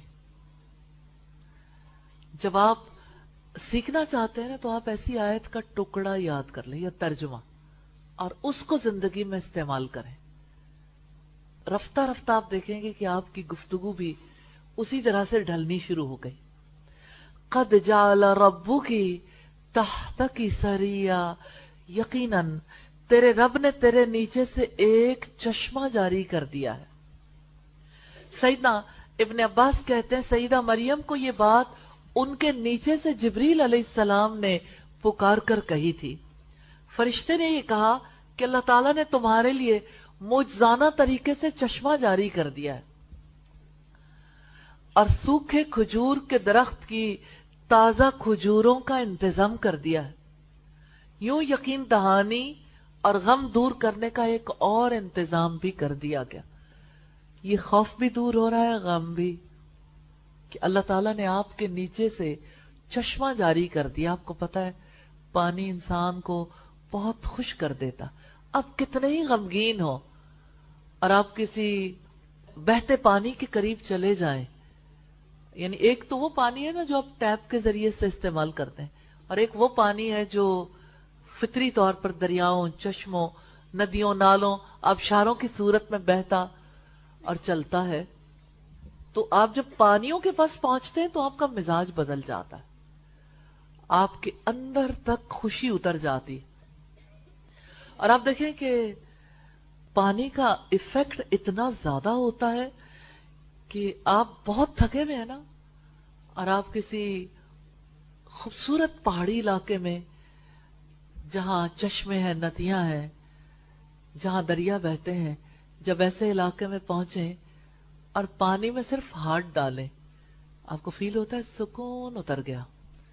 और पांव डाल के बैठे तो ऐसे लगता है आपकी सारी थकावट पानी के अंदर, और सुकून और खुशी आपके पूरे बदन में दाखिल हो रही। और एक और बात भी है, सईदा मरियम तो उस वक्त दर्द ज़ेह में थी, डिलीवरी पेन्स में थी। डिलीवरी पेन्स में पानी क्या असर करता है, रिसर्चेस करने की जरूरत है। तहकीकात हमें बहुत कुछ बताती हैं इस बारे में। तो बात यह है कि जैसे हमारे यहाँ मिथ है कि जब किसी को पीरियड्स हो या डिलीवरी पेन्स के बाद जब कोई नफास की हालत में आ जाए تو اس کو پانی کے قریب نہیں جانے دیتے کہ پانی کو نہ ہاتھ لگاؤ، حالانکہ پانی میں ہی اس کا علاج ہے. ڈیلیوری پینس کے بعد اور نفاس کے بعد کسی عورت کو اگر پانی میں نہانے کا موقع مل جائے یا اسے پانی میں ڈال دیں تو اس کی ساری تکلیف دور ہو جاتی. اور یو کے میں اور بہت سارے ویسٹرن کنٹریز میں اس کے اوپر عمل بھی ہوتا کہ جو ہی عورت کا بیبی پیدا ہو گیا تو اس کو اٹھا کے ٹب میں ڈال دیتے ہیں. ظاہر ہے اس کی باڈی جتنی تکلیف کاٹتی ہے پانی کی وجہ سے وہ تکلیف دور ہو جاتی. اب آپ دیکھیے کہ ساری زندگی تو کچھ اور ہی سنا تھا نا، اور جب کوئی اور بات پتہ چلتی ہے تو کتنا مشکل ہو جاتا ہے ایکسپٹ کرنا کہ یہ والا کیا بات ہوئی. تو یہ اللہ تعالیٰ کی بات ہے. اللہ تعالیٰ نے یہاں یہ بات فرشتے کو بھیج کر کہی، قد جعل ربکی تحتکی سریا، یقیناً تیرے رب نے تیرے نیچے سے ایک چشمہ جاری کر دیا ہے. خوشی، پہلے اکیلی تھی اب پانی بھی ہے، پہلے کھجور کا درخت تھا اب کھجوریں بھی ہیں. تو دیکھتے ہیں سیدہ مریم کو جو چشمہ ملا اور سیدنا جبریل علیہ السلام ان کی ڈھارس بندھا رہے ہیں، آگے کیا ہوتا ہے. غم اور خوف اور گھبراہٹ کو دور کرنے کے لیے اگلا طریقہ علاج کیا ہے؟ وَهُزِّي إِلَيْكِ بِجِذِعِ النَّخْلَةِ تُسَاقِطْ عَلَيْكِ رُطَبًا جَنِيًّا، اور تم کھجور کے تنے کو اپنی طرف ہلاؤ، تمہارے اوپر تر و تازہ پکی ہوئی کھجوریں گرائے گا. سیدہ مریم کو دو باتیں یہاں پہ کہی گئیں،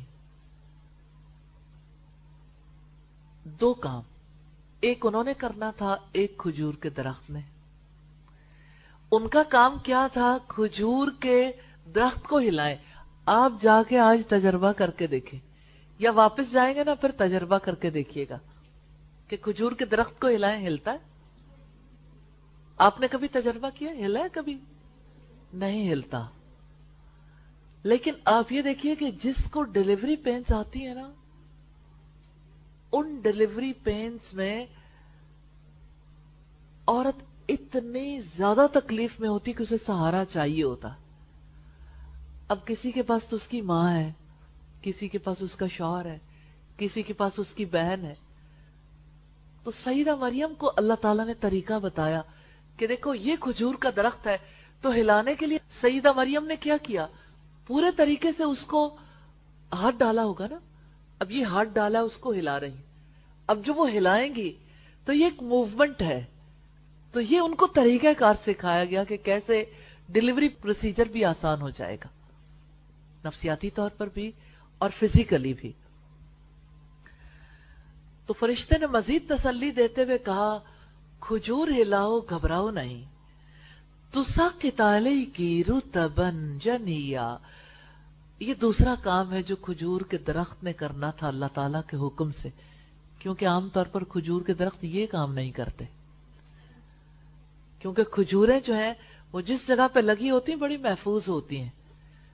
کھجور کے گابوں میں، خوشوں میں، شاخوں کے درمیان پھنسی ہوئی ہوتی ہیں، اور جو کوئی کھجوریں اتارنا چاہتا ہے نا وہ بڑی مشقت کے ساتھ کھجور کے درخت پر چڑھتا ہے، رسا ڈال کے، ایک رسا اپنی کمر کے گرد. تجربہ کر کے دیکھیے گا ستون کے ساتھ کھڑے ہو کے اور چڑھ کے دیکھیں. تو ٹھیک ہے یہاں پہ وہ جگہ نہیں بنی ہوئی، لیکن اگر آپ چڑھ کے دیکھیں گے تو آپ کو پتا چلے گا کہ کتنا مشکل عمل ہے. تو ایسے لوگ کھجور کے درخت کے اوپر چڑھ کے کھجوریں اتارتے ہیں. تو سیدہ مریم تو اس پوزیشن میں نہیں تھی، اس لیے رب العزت نے کہا کہ تمہارے کھانے کا انتظام تمہارے رب نے کر دیا ہے. آپ کھجور ہلاؤ گی تو کھجور کا درخت تمہارے اوپر تر و تازہ کھجوریں ٹپکا دے گا. اور پھر کیا ہوا؟ دیکھیے سیدہ مریم کو ابھی تھوڑی دیر پہلے تو بہت گھبرائی ہوئی تھی، اور دیکھیں اللہ کی قدرت، پانی کا چشمہ ملا اور انہوں نے کھجور کا تنا ہلا دیا، اور اب ان کے اوپر تر و تازہ کھجوریں ٹپک رہی ہیں. اچھا جامن ٹپکے تو جامن تو ٹپکتے ہی ہیں، کیونکہ جامن کا درخت بھی کچا ہوتا ہے اور پھل بھی ایسے لگتا ہے کہ آسانی کے ساتھ زمین پر آ جاتا ہے. یہ کون سی کھجور تھی؟ سیدہ مجاہد کہتے ہیں وہ اجوا کھجور تھی. اور ریئلی ڈیلیوری پینس میں کھجور بہت ہی مؤثر ہے. اور اسی طرح سے جیسے حیض کی حالت میں جب لڑکیوں کو بہت زیادہ پین ہوتی ہے، کھجور آپ کے لیے بہت افیکٹو ہے. اور پیریڈز آنے سے پہلے اگر استعمال کر لیں تو آپ کی انرجی جو ہے وہ برقرار رہے گی، آپ کا انرجی لیول ڈاؤن نہیں ہونے دیتی. کتنی بچیاں ہیں جن کا بی پی لو ہو جاتا ہے، کیا آنی شروع ہو جاتی ہے، سر درد ہوتا ہے اور حالت خراب ہو جاتی ہے، پیٹ میں تکلیف ہے. اور ظاہر ہے کہ تکلیف دور کرنے کے لیے آپ کبھی ہاٹ واٹر باٹل سے ہیلپ لیتی ہیں، کبھی کوئی اور ایسا سلسلہ اختیار کرتی ہیں، کبھی چائے، کبھی اور ایسی چیز. تو ذرا اس طریقہ کار کو بھی اپنا کے دیکھیے جو آپ کے رب نے بتایا ہے. ریئلی اگر آپ کھجور کو اپنی زندگی میں شامل کر لیں، صرف روزہ افطار کرنے کے لیے نہیں، عام زندگی میں شامل کر لیں، تو آپ دیکھیں گے کہ آپ کی صحت بہت زیادہ بہتر ہونی شروع ہو جائے گی انشاءاللہ. اور آپ لوگوں میں سے کتنے لوگ ہیں جنہیں نیند آتی رہتی ہے یا جو تھکتے رہتے ہیں، تو انہیں کھجور ضرور یوز کرنی چاہیے، کھجور ضرور استعمال کریں. اس واقعے سے ہمیں یہ پتا چلتا ہے کہ رزق کے حصول کے لیے کوشش کرنا اور سبب اختیار کرنا شریعت کا حکم ہے. تو سیدہ مریم نے سبب اختیار کیا تھا نا، اتنی زیادہ پین میں بھی درخت ہلایا تھا، سبب ہے نا. تو یہ اللہ پر توکل کے منافی نہیں ہے. اور اب جب صورتحال بدل گئی ہے، گھبراہٹ دور ہو گئی، خوف دور ہو گیا، غم اور پریشانی چلی گئی، اب وہ ایک نئی فیز میں ہے، تیار ہو گئی نا ڈیلیوری کے لیے. تو ان سے کہا گیا، ہدایت دی گئی، فَكُلِي وَاشْرَبِي وَقَرِّي عَيْنًا فَإِمَّا تَرَيِنَّ مِنَ الْبَشَرِ أَحَدًا فَقُولِي إِنِّي نَذَرْتُ لِلرَّحْمَنِ صَوْمًا فَلَنْ أُكَلِّمَ الْيَوْمَ إِنسِيًّا. بس تم کھاؤ اور پیو اور آنکھیں ٹھنڈی رکھو. پھر اگر تم انسانوں میں سے کسی کو دیکھو تو اس سے کہہ دو کہ یقیناً میں نے رحمان کے لیے روزے کی نظر مانی ہے. چنانچہ آج میں کسی انسان سے ہرگز کوئی بات نہ کروں گی. سکون سے رہنے کے لیے سیدہ مریم کو ہدایات دے دی گئی. فَكُلِي تم کھاؤ، یعنی اب تمہارے کھانے پینے کا انتظام تو اللہ تعالیٰ نے کر دیا. کھجوریں کھاؤ، وَاشْرَبِي اور چشمے کا پانی پیو، وَقَرِّي عَيْنًا اور آنکھیں ٹھنڈی کرو. کس چیز سے؟ کھجوروں سے، پانی سے، یا حضرت عیسیٰ علیہ السلام سے؟ تو بیبی آ گیا ہے. یہ بیبی عام نہیں ہے، یہ اللہ تعالیٰ کی نشانی ہے. تو سیدنا عیسیٰ علیہ السلام کو دیکھو اور اپنی آنکھیں ٹھنڈی کرو. دیکھ کے لوگوں کی باتوں پر غور نہ کرو، اپنی آنکھیں ٹھنڈی کرو، فوکسڈ ہو جاؤ. جب انسان اللہ تعالیٰ کی عطا پر غور کرتا ہے نا، اس کے احسان کو محسوس کرتا ہے تو شکر ادا کرتا ہے. اور جب انسان یہ دیکھتا ہے کہ ہائے پھر کیا ہوگا، اب کیا ہوگا، حالات کو دیکھتا ہے تو گھبراہٹ آ جاتی ہے. تو اللہ تعالیٰ نے ہر طرف بلاک لگوا دیے. یہ چشمہ ہے اور یہ کھجوریں ہیں اور یہ عیسیٰ علیہ السلام. بس آگے نہیں دیکھنا.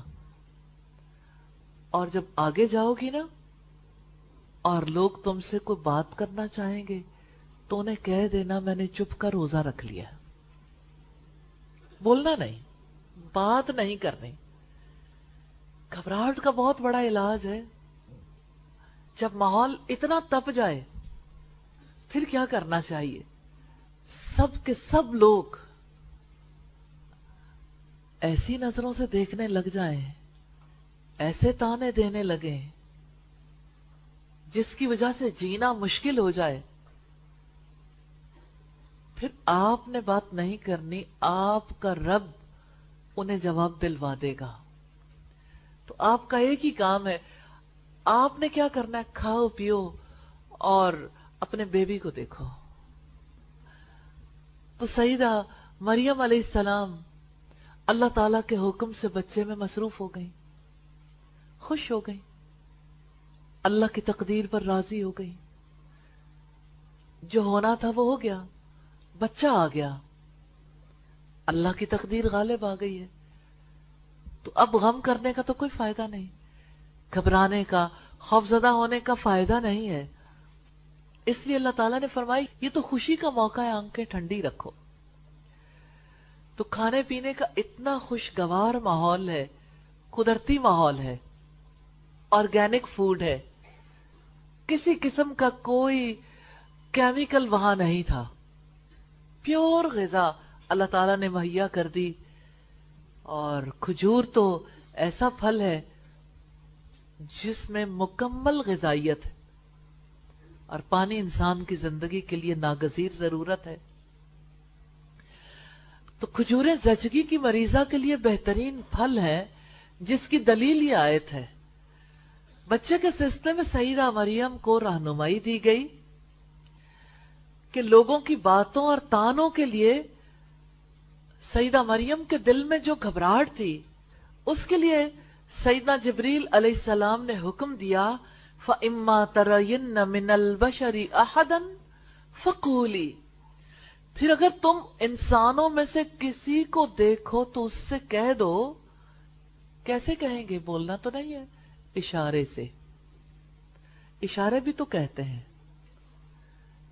دیکھیں، گونگے اور بہرے لوگوں کے لیے جو زبان ہے وہ اشاروں کی ہے نا، ہاتھوں سے اشارہ کر کے تو ساری باتیں انہیں سمجھ آتی ہیں نا اشاروں سے. تو جب کسی انسان کو دیکھیں تو اشارے سے کہہ دیں انی نظرت للرحمن صوما، یقیناً میں نے رحمان کے لیے روزے کی نظر مان رکھی ہے. روزہ رکھ لو، چپ کا روزہ، خاموش رہنے کی نظر مانی ہے. فلن اکلم اليوم انسیا، چنانچہ آج میں کسی انسان سے ہرگز کوئی بات نہیں کروں گی، آج میں کسی سے نہیں بولوں گی. حضرت مریم روٹھی بھی نہیں تھی، بلکہ نظر مانی تھی، چپ کی. آپ چپ کا روزہ رکھ سکتے ہیں؟ چپ کا روزہ رکھنا مشکل نہیں ہے، لیکن چپ کا روزہ رکھنا سم ٹائم ضروری ہو جاتا ہے.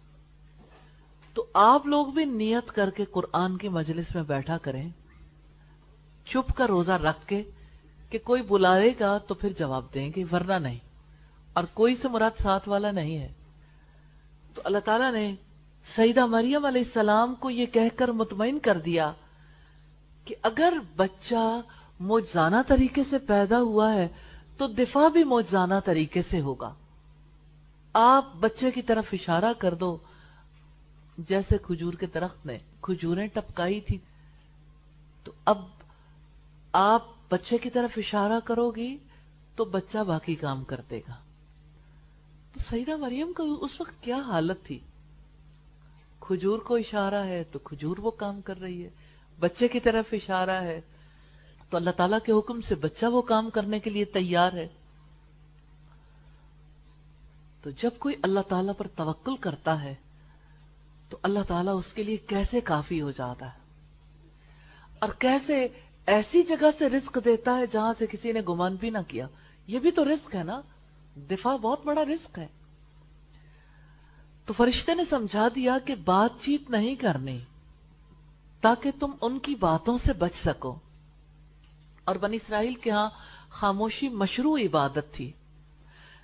تو سیدہ مریم علیہ السلام کو اپنی طرف سے اس معاملے کی نفی کے سلسلے میں لوگوں سے گفتگو نہ کرنے کا حکم حکمت کے تحت دیا گیا کہ لوگ اس کو تسلیم نہیں کریں گے اور اس میں کوئی فائدہ نہیں ہے کہ آپ اپنی گواہی دو. آپ کی برات کا اظہار تو پنگھوڑے میں پڑا ہوا بچہ کرے گا. اللہ تعالیٰ کی تقدیر تھی، سیدنا عیسیٰ علیہ السلام نے اپنی ماں کا دفاع کرنا تھا، اور سیدنا عیسیٰ علیہ السلام نے ان کی برات کی سب سے بڑی شہادت بننا تھا، کیونکہ عورت کا شوہر کے بغیر بچے کو جنم دینا اور پھر اس کا یہ دعویٰ کرنا کہ یہ کسی مرد کے چھوئے بغیر ہے، سب سے بڑا دعویٰ ہے۔ اگر اس دعوے کی تائید میں متعدد گواہ موجود بھی ہوں تب بھی دعوے کو کوئی تسلیم نہیں کرتا، اس لیے کہ یہ معمول سے ہٹا ہوا واقعہ ہے۔ اسی جیسا ایک اور خارق عادت واقعہ پیش آیا، اور وہ ہے سیدنا عیسیٰ علیہ السلام کا پنگھوڑے میں کلام کرنا۔ بچہ اور ماں، ابھی تھوڑی دیر پہلے تو گھبراہٹ تھی، سیدہ مریم نے کیسے حضرت عیسیٰ علیہ السلام کو سینے سے لگایا ہوگا، مطمئن ہو گئی ہوں گی، خوش، کیونکہ اللہ تعالیٰ نے یہ کہا کہ بس تم بچہ دیکھو، کھجوریں کھاؤ، پانی پیو، اور لوگوں سے کہہ دو میں نے چپ کر روزہ رکھ لیا۔ آگے کیا ہوا آئیے دیکھتے ہیں آیت نمبر 27 میں، فَأَتَتْ بِهِ قَوْمَهَا تَحْمِلُهُ قَالُوا يَا مَرْيَمُ لَقَدْ جِئْتِ شَيْئًا فَرِيًّا، پھر وہ اس کو اٹھا کر اپنی قوم کے پاس آئی۔ لوگوں نے کہا اے مریم بلا شبہ تو نے یقیناً بہت برا کام کیا۔ سیدہ مریم بچے کو لے کر ہیکل واپس جا رہی ہیں۔ آپ کو پتا ہے جب کوئی لڑکی اپنے ماں باپ کے گھر جاتی ہے اپنی پہلی ڈیلیوری کے لیے تو اس کو لینے کے لیے اس کے سسرال والے آتے ہیں، شوہر آتا ہے، اور اگر کوئی عورت ہاسپٹل میں ہو تب بھی ریلیٹیوز آتے ہیں، وہ اسے لے کر جاتے ہیں۔ سیدہ مریم کو لے کر آنے والا کوئی نہیں تھا، وہ اللہ تعالیٰ کے حکم سے گئی تھی اور اللہ تعالیٰ کے حکم سے خود ہی واپس آ گئیں۔ فَأَتَتْ بِهِ قَوْمَهَا تَحْمِلُهُ، پھر اس کو اٹھا کر اپنی قوم کے پاس آئی۔ وہ جب نفاس سے پاک ہوئی تو پورے اعتماد تھی۔ سیدنا جبریل علیہ السلام کی باتوں نے ان کے اندر اعتماد پیدا کر دیا تھا بِإِذْنِ اللَّهِ تعالی، کہ جس دن لوگوں کے پاس جائیں تو چپ کا روزہ رکھ لیں، کسی سے بات نہ کریں، ان کی سچائی ثابت ہو جائے گی، ان کی برات کے لیے یہ سب کچھ کافی ہو جائے گا۔ تو سیدہ مریم کو تو اپنی پاک دامنی کا علم تھا، اپنی برات کا علم تھا، اس لیے وہ بچے کو لے کر اپنے اہل خاندان کے پاس واپس آ گئیں۔ پھر کیا ہوا؟ قالو، لوگوں نے ان کی گود میں ننھا بچہ دیکھ کر باتیں بناتے ہوئے کہا یا مریم لقد جئتی شیئا فریا، اے مریم بلا شبہ تو نے یقیناً بہت برا کام کیا۔ یہ کیا کیا مریم؟ تیرا خاندان تو پاک دامنی میں مشہور تھا، تو پارسا تھی، پاک دامن تھی، تو نے یہ کیا پاپ کر ڈالا؟ تو نے بہت نازیبا کام کیا۔ اس سے ان کی مراد زنا تھی، حالانکہ وہ اس سے پاک تھیں۔ یہ درست ہے کہ سیدہ مریم علیہ السلام اچھی شہرت والی پاک باز راہبہ تھیں۔ اللہ تعالیٰ کے لیے انہوں نے خود تو گھر کو نہیں چھوڑا تھا، ان کی والدہ نے ہبہ کر دیا تھا، اور انہوں نے زندگی میں دنیا اور دنیا کی نعمتوں سے کنارہ کشی اختیار کر لی تھی۔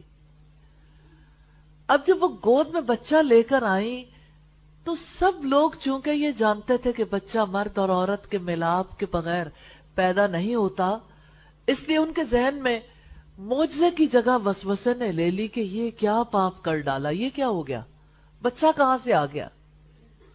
یا اخت ہارون ما کان ابوک امرأ سوء وما کانت امک بغیہ، اے ہارون کی بہن، نہ تمہارا باپ کوئی برا آدمی تھا اور نہ تمہاری ماں کوئی بدکار تھی۔ قوم کے لوگوں نے سیدہ مریم کو تانے دیے، یا اخت ہارون، اے ہارون کی بہن. سیدہ مریم کو ہارون کی بہن کیوں کہا گیا؟ ہارون قوم میں ایک مصلح اور اثر رکھنے والے فرد تھے. فوت ہوئے تو ان کے جنازے میں 40,000 افراد تھے اس دور میں، جن میں سے ہر ایک کا نام ہارون تھا. ایک کے جنازے میں 40,000 ہارونوں نے شرکت کی. اس سے اندازہ لگا لیں کہ ان کے جنازے میں کتنے افراد تھے. تو سیدہ مریم کو قوم نے ہارون کی بہن کہہ کر پکارا. سوال یہ پیدا ہوتا ہے کیوں؟ اس لیے کہ قوم کے کسی بااثر شخص کے ساتھ اس قوم کو، اس خاندان کو منسوب کیا کرتے تھے لوگ، اور آج بھی کرتے ہیں. جیسے انبیاء کے نام پر نام رکھتے ہیں، جیسے عیسائی اپنے آپ کو حضرت عیسیٰ علیہ السلام سے آج تک منسوب کرتے ہیں. اب کوئی اگر یہ کہتا ہے میں عیسائی ہوں، تو اس کا مطلب صرف اتنا نہیں ہے کہ وہ عیسائی مذہب سے تعلق رکھتے ہیں، وہ حضرت عیسیٰ علیہ السلام کے ساتھ اپنا سلسلہ جوڑتے ہیں. تو ایسے ہی انہیں ہارون کی بہن کہا گیا. اور اس سے یہ بھی ظاہر ہوتا ہے کہ سیدہ مریم کا کوئی حقیقی بھائی تھا جس کی طرف ان کو منسوب کیا گیا، کیونکہ وہ انبیاء کے ناموں پر نام رکھتے تھے. اور یہ ہارون موسیٰ علیہ السلام کے بھائی ہارون بن عمران نہیں ہے، کیونکہ ان دونوں کے درمیان بہت صدیوں کا فاصلہ ہے. تو لوگوں نے کہا یا اخت ہارون ما کان ابوک امرأ سوء وما کانت امک بغیا. اے ہارون کی بہن، نہ تمہارا باپ کوئی برا آدمی تھا اور نہ تمہاری ماں کوئی بدکار عورت تھی. قوم کے لوگوں نے سیدہ مریم کو بڑا برا بھلا کہا. اے ہارون کی بہن مریم، تو اتنے شریف خاندان سے تعلق رکھتی تھی، تو پاک لوگوں کی بیٹی ہے جو عبادت میں، اصلاح میں، تقوی میں مشہور ہیں. افسوس تجھ سے اتنا برا کام ہو گیا، اتنا گندا کام ہو گیا. کیسے تم نے یہ پاپ کر ڈالا؟ تمہارے والدین تو اس برائی سے محفوظ تھے. سیدہ مریم کا خاندان نیکیوں میں ضرب المثل تھا. لوگ اس خاندان کی بزرگی کے قائل تھے. بعض خاندان نیک اور شریف ہوتے ہیں، ان کی اولاد بھی نیک اور شریف ہوتی ہے. تو سیدہ مریم کو قوم نے کہا کہ تم نے یہ کیا پاپ کر ڈالا جس سے تمہارے والدین محفوظ تھے؟ تو یہ کہنے کی وجہ یہ تھی کہ غائب حالات میں، نیکی اور بدی کے معاملے میں، غالب حالات میں اولاد جو ہے وہ اپنے ماں باپ سے متاثر ہوتی ہے، اپنے ماں باپ کے دین پر ہوتی ہے. تو چونکہ لوگوں کے دلوں میں جو بات راسخ تھی، اس کی وجہ سے انہوں نے تعجب کیا کہ سیدہ مریم سے زنا جیسے فعل کا ارتکاب کیسے ہو گیا، نعوذ باللہ. حالانکہ سیدہ مریم اس قسم کا کوئی شائبہ تک بھی دل میں نہیں رکھتی تھی. عجیب صورتحال ہے. بچے کو دیکھ کر باری باری سب آتے گئے اور اتنا مجمع اکٹھا ہو گیا، سب میں مشہور ہو گیا مریم تو کوئی بچہ لے آئی ہے، مریم نے یہ کیا پاپ کر ڈالا. اور اللہ تعالیٰ نے فرمایا، اور کتنا باوقار انداز ہے، فَأَشَارَتْ إِلَيْهِ قَالُوا كَيْفَ نُكَلِّمُ مَنْ كَانَ فِي الْمَهْدِ صَبِيًّا. مریم نے بچے کی طرف اشارہ کیا. لوگوں نے کہا ہم اس سے کیسے بات کریں جو گود میں ایک بچہ ہے. سیدہ مریم علیہ السلام نے لوگوں کے غیظ و غضب کی پرواہ کیے بغیر سیدنا عیسیٰ علیہ السلام کی طرف اشارہ کر دیا. فَأَشَارَتْ إِلَيْهِ. مریم نے بچے کی طرف اشارہ کیا. گود میں تھا بچہ. یوں کیا ہوگا، یوں کہ یہ میں نے اٹھایا ہے، اس سے پوچھو. ظاہر ہے اتنا چھوٹا بچہ تو سر بھی اٹھا نہیں سکتا، تو یوں کر کے اٹھایا ہوگا نا. آپ امیجن کر کے دیکھیے کہ کیسے اٹھایا ہوگا. کندھے سے لگایا تھا یا یوں، جیسے بھی کیا بچے کی طرف اشارہ کیا. گود میں بچہ دیکھ کر لوگوں کو पहले ही शक था, अब तो वो उन पर बरस पड़े, बदकारी के इल्जाम लगाने लगे। उस दिन सईदा मरियम चुप के रोजे से थीं, इसलिए उन्होंने इशारे से समझा दिया। सईदा मरियम को जो मशवरा फरिश्ते ने बच्चे की पैदाइश के मौके पर दिया था, उन्होंने उसी के मुताबिक बच्चे की तरफ इशारा कर दिया और ये कहा कि मैंने तो रहमान के लिए रोजे की नजर मानी है। फलन उकल्लिमल यौमा इंसिया, आज तो मैं किसी इंसान से कोई बात नहीं करूंगी। इशारे से ये बात कह दिया। सवाल ये पैदा होता है, लोगों ने इतनी पाक दामन लड़की के बारे में यकीन क्यों नहीं किया कि इनसे गुनाह सरजद नहीं होगा। और सईदा मरियम अब और कैफियत में है, घबराहटों से बच गई हैं, एक फेज से दूसरी फेज में एंटर हो चुकी हैं। वो घबराहट से यकीन की जमीन पर आ चुकी हैं और जिसका लोगों को यकीन नहीं था, सईदा मरियम अलैहिस्सलाम लम्हा लम्हा उस यकीन को चखते चखते और उस यकीन के साथ लोगों के पास वापस आई हैं, लम्हा लम्हा गुजर कर आई थीं। अल्लाह ताला की तख्लीक और कुदरत को उन्होंने लम्हा लम्हा चखा था, इसलिए किसी की परवाह नहीं रह गई थी। हाँ, लोगों को समझ नहीं आ रही थी। कालू कैफ़ नुकल्लिमु मन कान फिल महदी सबिया, लोगों ने कहा मुझसे कैसे बात करें जो गोद में एक बच्चा है, क्योंकि आमतौर पर बच्चे इस उम्र में बातें नहीं करते। आपने की थी? आपने किसी बच्चे को देखा है पैदा होते ही बातें करते? पहले ही लोग गुस्से में तिल मिला रहे थे और अब तो हद हो गई। अब सईदा मरियम ने कहा इससे पूछ लो। अब ये इशारा ऐसा था, उनके दिल पर तीर की तरह जाके लगा और वो गुस्सा और तैश जो उनके अंदर था उबल पड़ा तानों की सूरत में। उन्होंने गुस्से से तिल मिलाकर कहा, भला गोद का बच्चा कैसे बोल सकता है?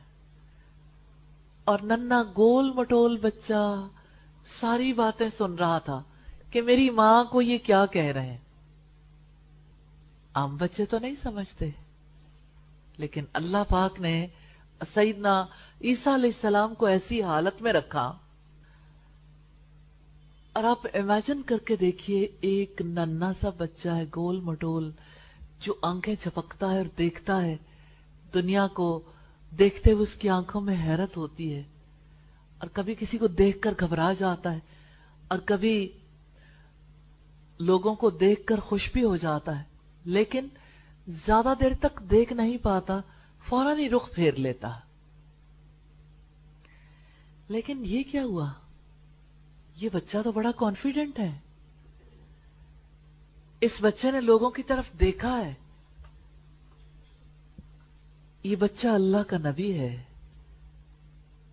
ये तो सईदना ईसा अलैहिस्सलाम है जो अपनी कौम से खिताब करने वाले हैं बगैर माइक के, क्योंकि आवाज तो अल्लाह ताला ने सब तक पहुंचानी थी। और सईदना ईसा अलैहिस्सलाम बोल उठे जिसका लोगों को तसव्वुर तक नहीं था। लोग अपने कानों से सुन रहे थे, धुएं निकल रहे होंगे, क्योंकि इंसानों को जिस बात पर यकीन नहीं होता उनके लिए खारिकुल आदत चीज पर यकीन करना बहुत मुश्किल होता।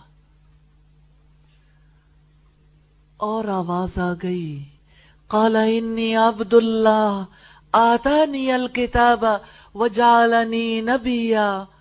बच्चे ने कहा, यकीनन मैं अल्लाह ताला का बंदा हूं, उसने मुझे किताब दी है और मुझे नबी बनाया है।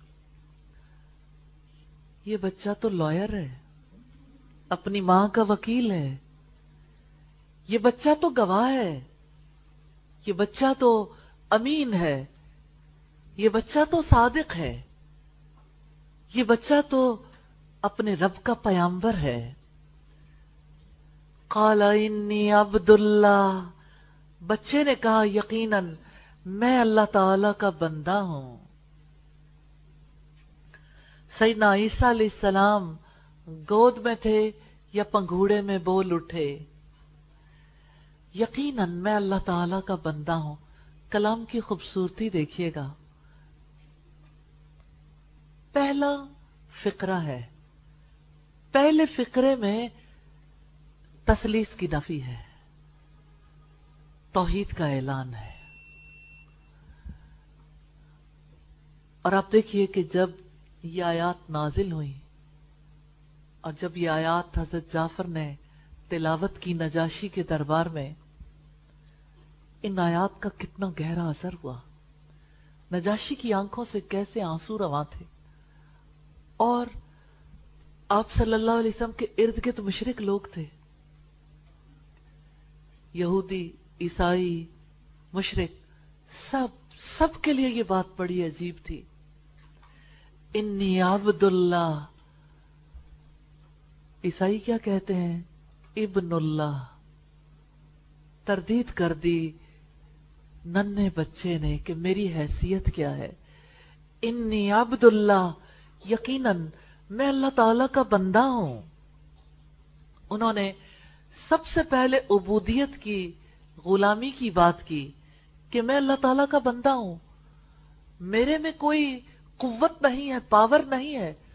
آپ میری طرف مت دیکھو, میرے پیدا کرنے والے کی طرف دیکھو جس نے مجھے یہ پاور عطا کی ہے. کہ اللہ تعالیٰ اولاد سے پاک ہے, کیونکہ اولاد غلام نہیں ہوا کرتی. مجھے اللہ کا غلام سمجھو, اس کے سوا میں اور کچھ نہیں ہوں. آتانی الکتاب, کتنا بڑا مقام ہے. آتانی الکتاب, آپ کو مبارک ہو. آپ کو بھی تو اللہ تعالیٰ نے کتاب کا علم دیا ہے, آپ کے ہاتھوں میں تو کتاب تھما دی ہے آپ کے رب نے. جتنا شکر ادا کریں کم ہے. لیکن وہ ریئلائزیشن جو ایک ننھے بچے کے اندر ہے, اپنے اندر اس ریئلائزیشن کو تلاش کریں. کیا آپ کو اس بات کا شعور ہے کہ اللہ تعالیٰ کا کتنا بڑا انعام ہے؟ آپ کیسی جہالت میں گم تھے اور اللہ تعالیٰ نے آپ کے ہاتھ میں کتاب تھما دی ہے, اپنا کلام آپ کے منہ میں دے دیا ہے کہ اب آپ یہ کلام لوگوں تک پہنچا دو.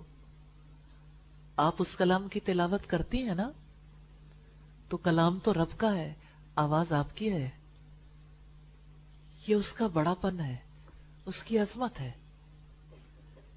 آتانی الکتاب, اس نے مجھے کتاب دی ہے.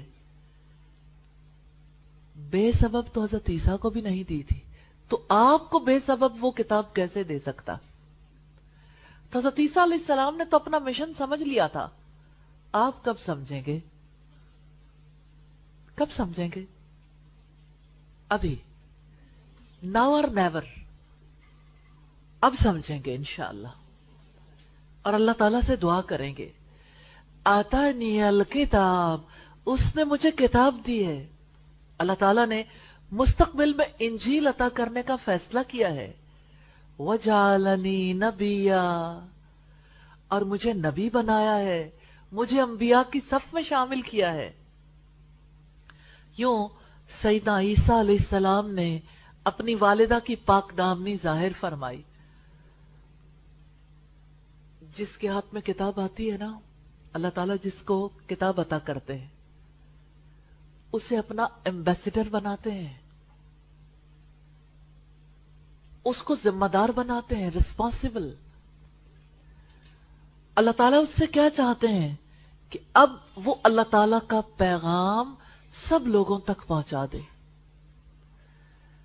پیغام آپ کے پاس بھی ہے, کتاب جو آپ کے ہاتھ میں ہے, وہ کتاب جسے آپ نے اپنے دل و دماغ میں رکھنا ہے, اس کتاب کو کیا آپ نے اپنے ہی پاس رکھنا ہے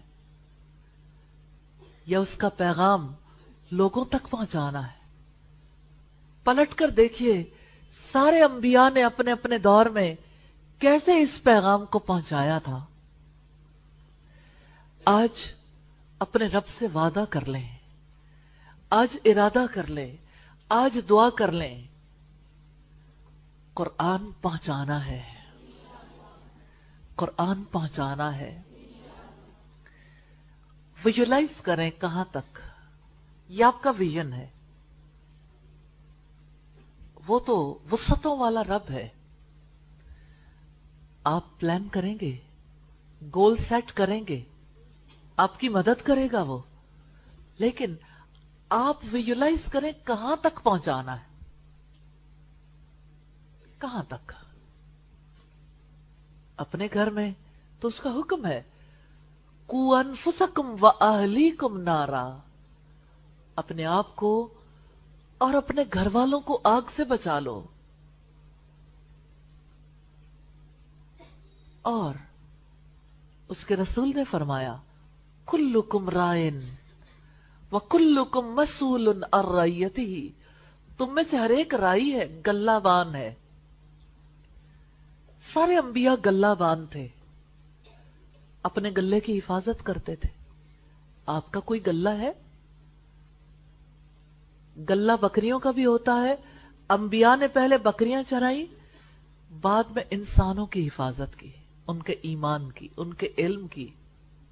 आप में से कितने लोग हैं जिनका कोई गल्ला है? गल्ला जिसमें वो अल्लाह ताला का कलाम पहुंचाते हो, चाहे वो गल्ला व्हाट्सएप पे हो, चाहे वो गल्ला आपके घर पे हो, चाहे वो गल्ला किसी और मकाम पर हो। ऐसा नहीं है कि बगैर किसी प्लानिंग के अंबिया ने इतना बड़ा काम कर लिया। अल्लाह ताला ने जब नबी सल्लल्लाहु अलैहि वसल्लम को उठाया, आपको ये पैगाम पहुंचाने का हुक्म दिया, तो आपके दिन रात कैसे बीतते थे? हाँ, इसके बगैर ये गल्लाबानी नहीं हो सकती। कुरान पहुंचाना है, कुरान का एम्बेसडर बनना है, बनेंगे। तो आप कुरान के एम्बेसडर बनना चाहते हैं, पहुंचाना चाहते हैं, तो वेज हैं, तरीके हैं आप कैसे पहुंचा सकते हैं। कितनी सादगी के साथ आप किसी नॉन बिलीवर से भी कुरान लिखवा सकते हैं, उसे नहीं पता। आप किसी बिलीवर से, बूढ़ा, बच्चा, नौजवान, औरत, मर्द, किसी से भी कुरान लिखवा सकते हैं। तो हमारा मिशन है कि हमने दुनिया के इंसानों के हाथों से अल्लाह का कलाम लिखवाना है, कलम उनके हाथ में पकड़ाना है। इस कलम की कसम तो रब ने खाई है, वो लिखेंगे और वो रब के कलाम के करीब आ जाएंगे इंशाअल्लाह। तो ये आप अपना मिशन बनाएंगे ना, तो ये काम होगा। फिर आप देखेंगे कहां तक। जिसके पास कोई मिशन नहीं होता वो अंधा बना रहता है, दूर तक देख नहीं पाता। तो अपना मिशन बनाएं और विजुलाइज करें। देखें, अभी आप जिस हद तक विजुलाइज करेंगे ना, उस हद तक अल्लाह ताला आपको चांस देंगे। और आप देखें कितने तरीके हैं कुरान पहुंचाने के। लेकिन गल्ला बनाएं, क्योंकि गल्लाबानी करेंगे ना तो साथी मिल जाएंगे, एक अकेला 2 11। और अपने घर में, अपने दोस्तों में, अजनबियों में गल्लाबानी करें। जिन लोगों तक कुरान पहुंचाएं उन लोगों की हिफाजत करें, ओपन एंडेड ना छोड़ दें। चरवाहे को देखें, वो अपनी बकरी कहीं जाने देता है? उसकी कैसे हिफाजत करता है? वैसे वो खुला छोड़ देता है, खूब चर ले, हर जगह से खाएं पिएं। लेकिन अगर वो ऐसी जगह पे जाना चाहें जो किसी का खेत है, ऐसी जगह पे जाना चाहें जहां वो पहाड़ी इलाके में और पहाड़ से गिर सकती हो, تو چرواہا حرکت میں آ جاتا ہے، ان کو اس مصیبت سے بچانے کے لیے اٹھتا ہے. ایک وقت میں وہ اس ریوڑ کو ہانک کے لے جاتا ہے صبح کے وقت، اور شام کے وقت واپس لے آتا ہے. بیمار ہو جائیں تو چرواہے کو تکلیف ہوتی ہے، بھاگنا چاہے تو وہ بھاگنے نہیں دیتا. اگر کوئی بکری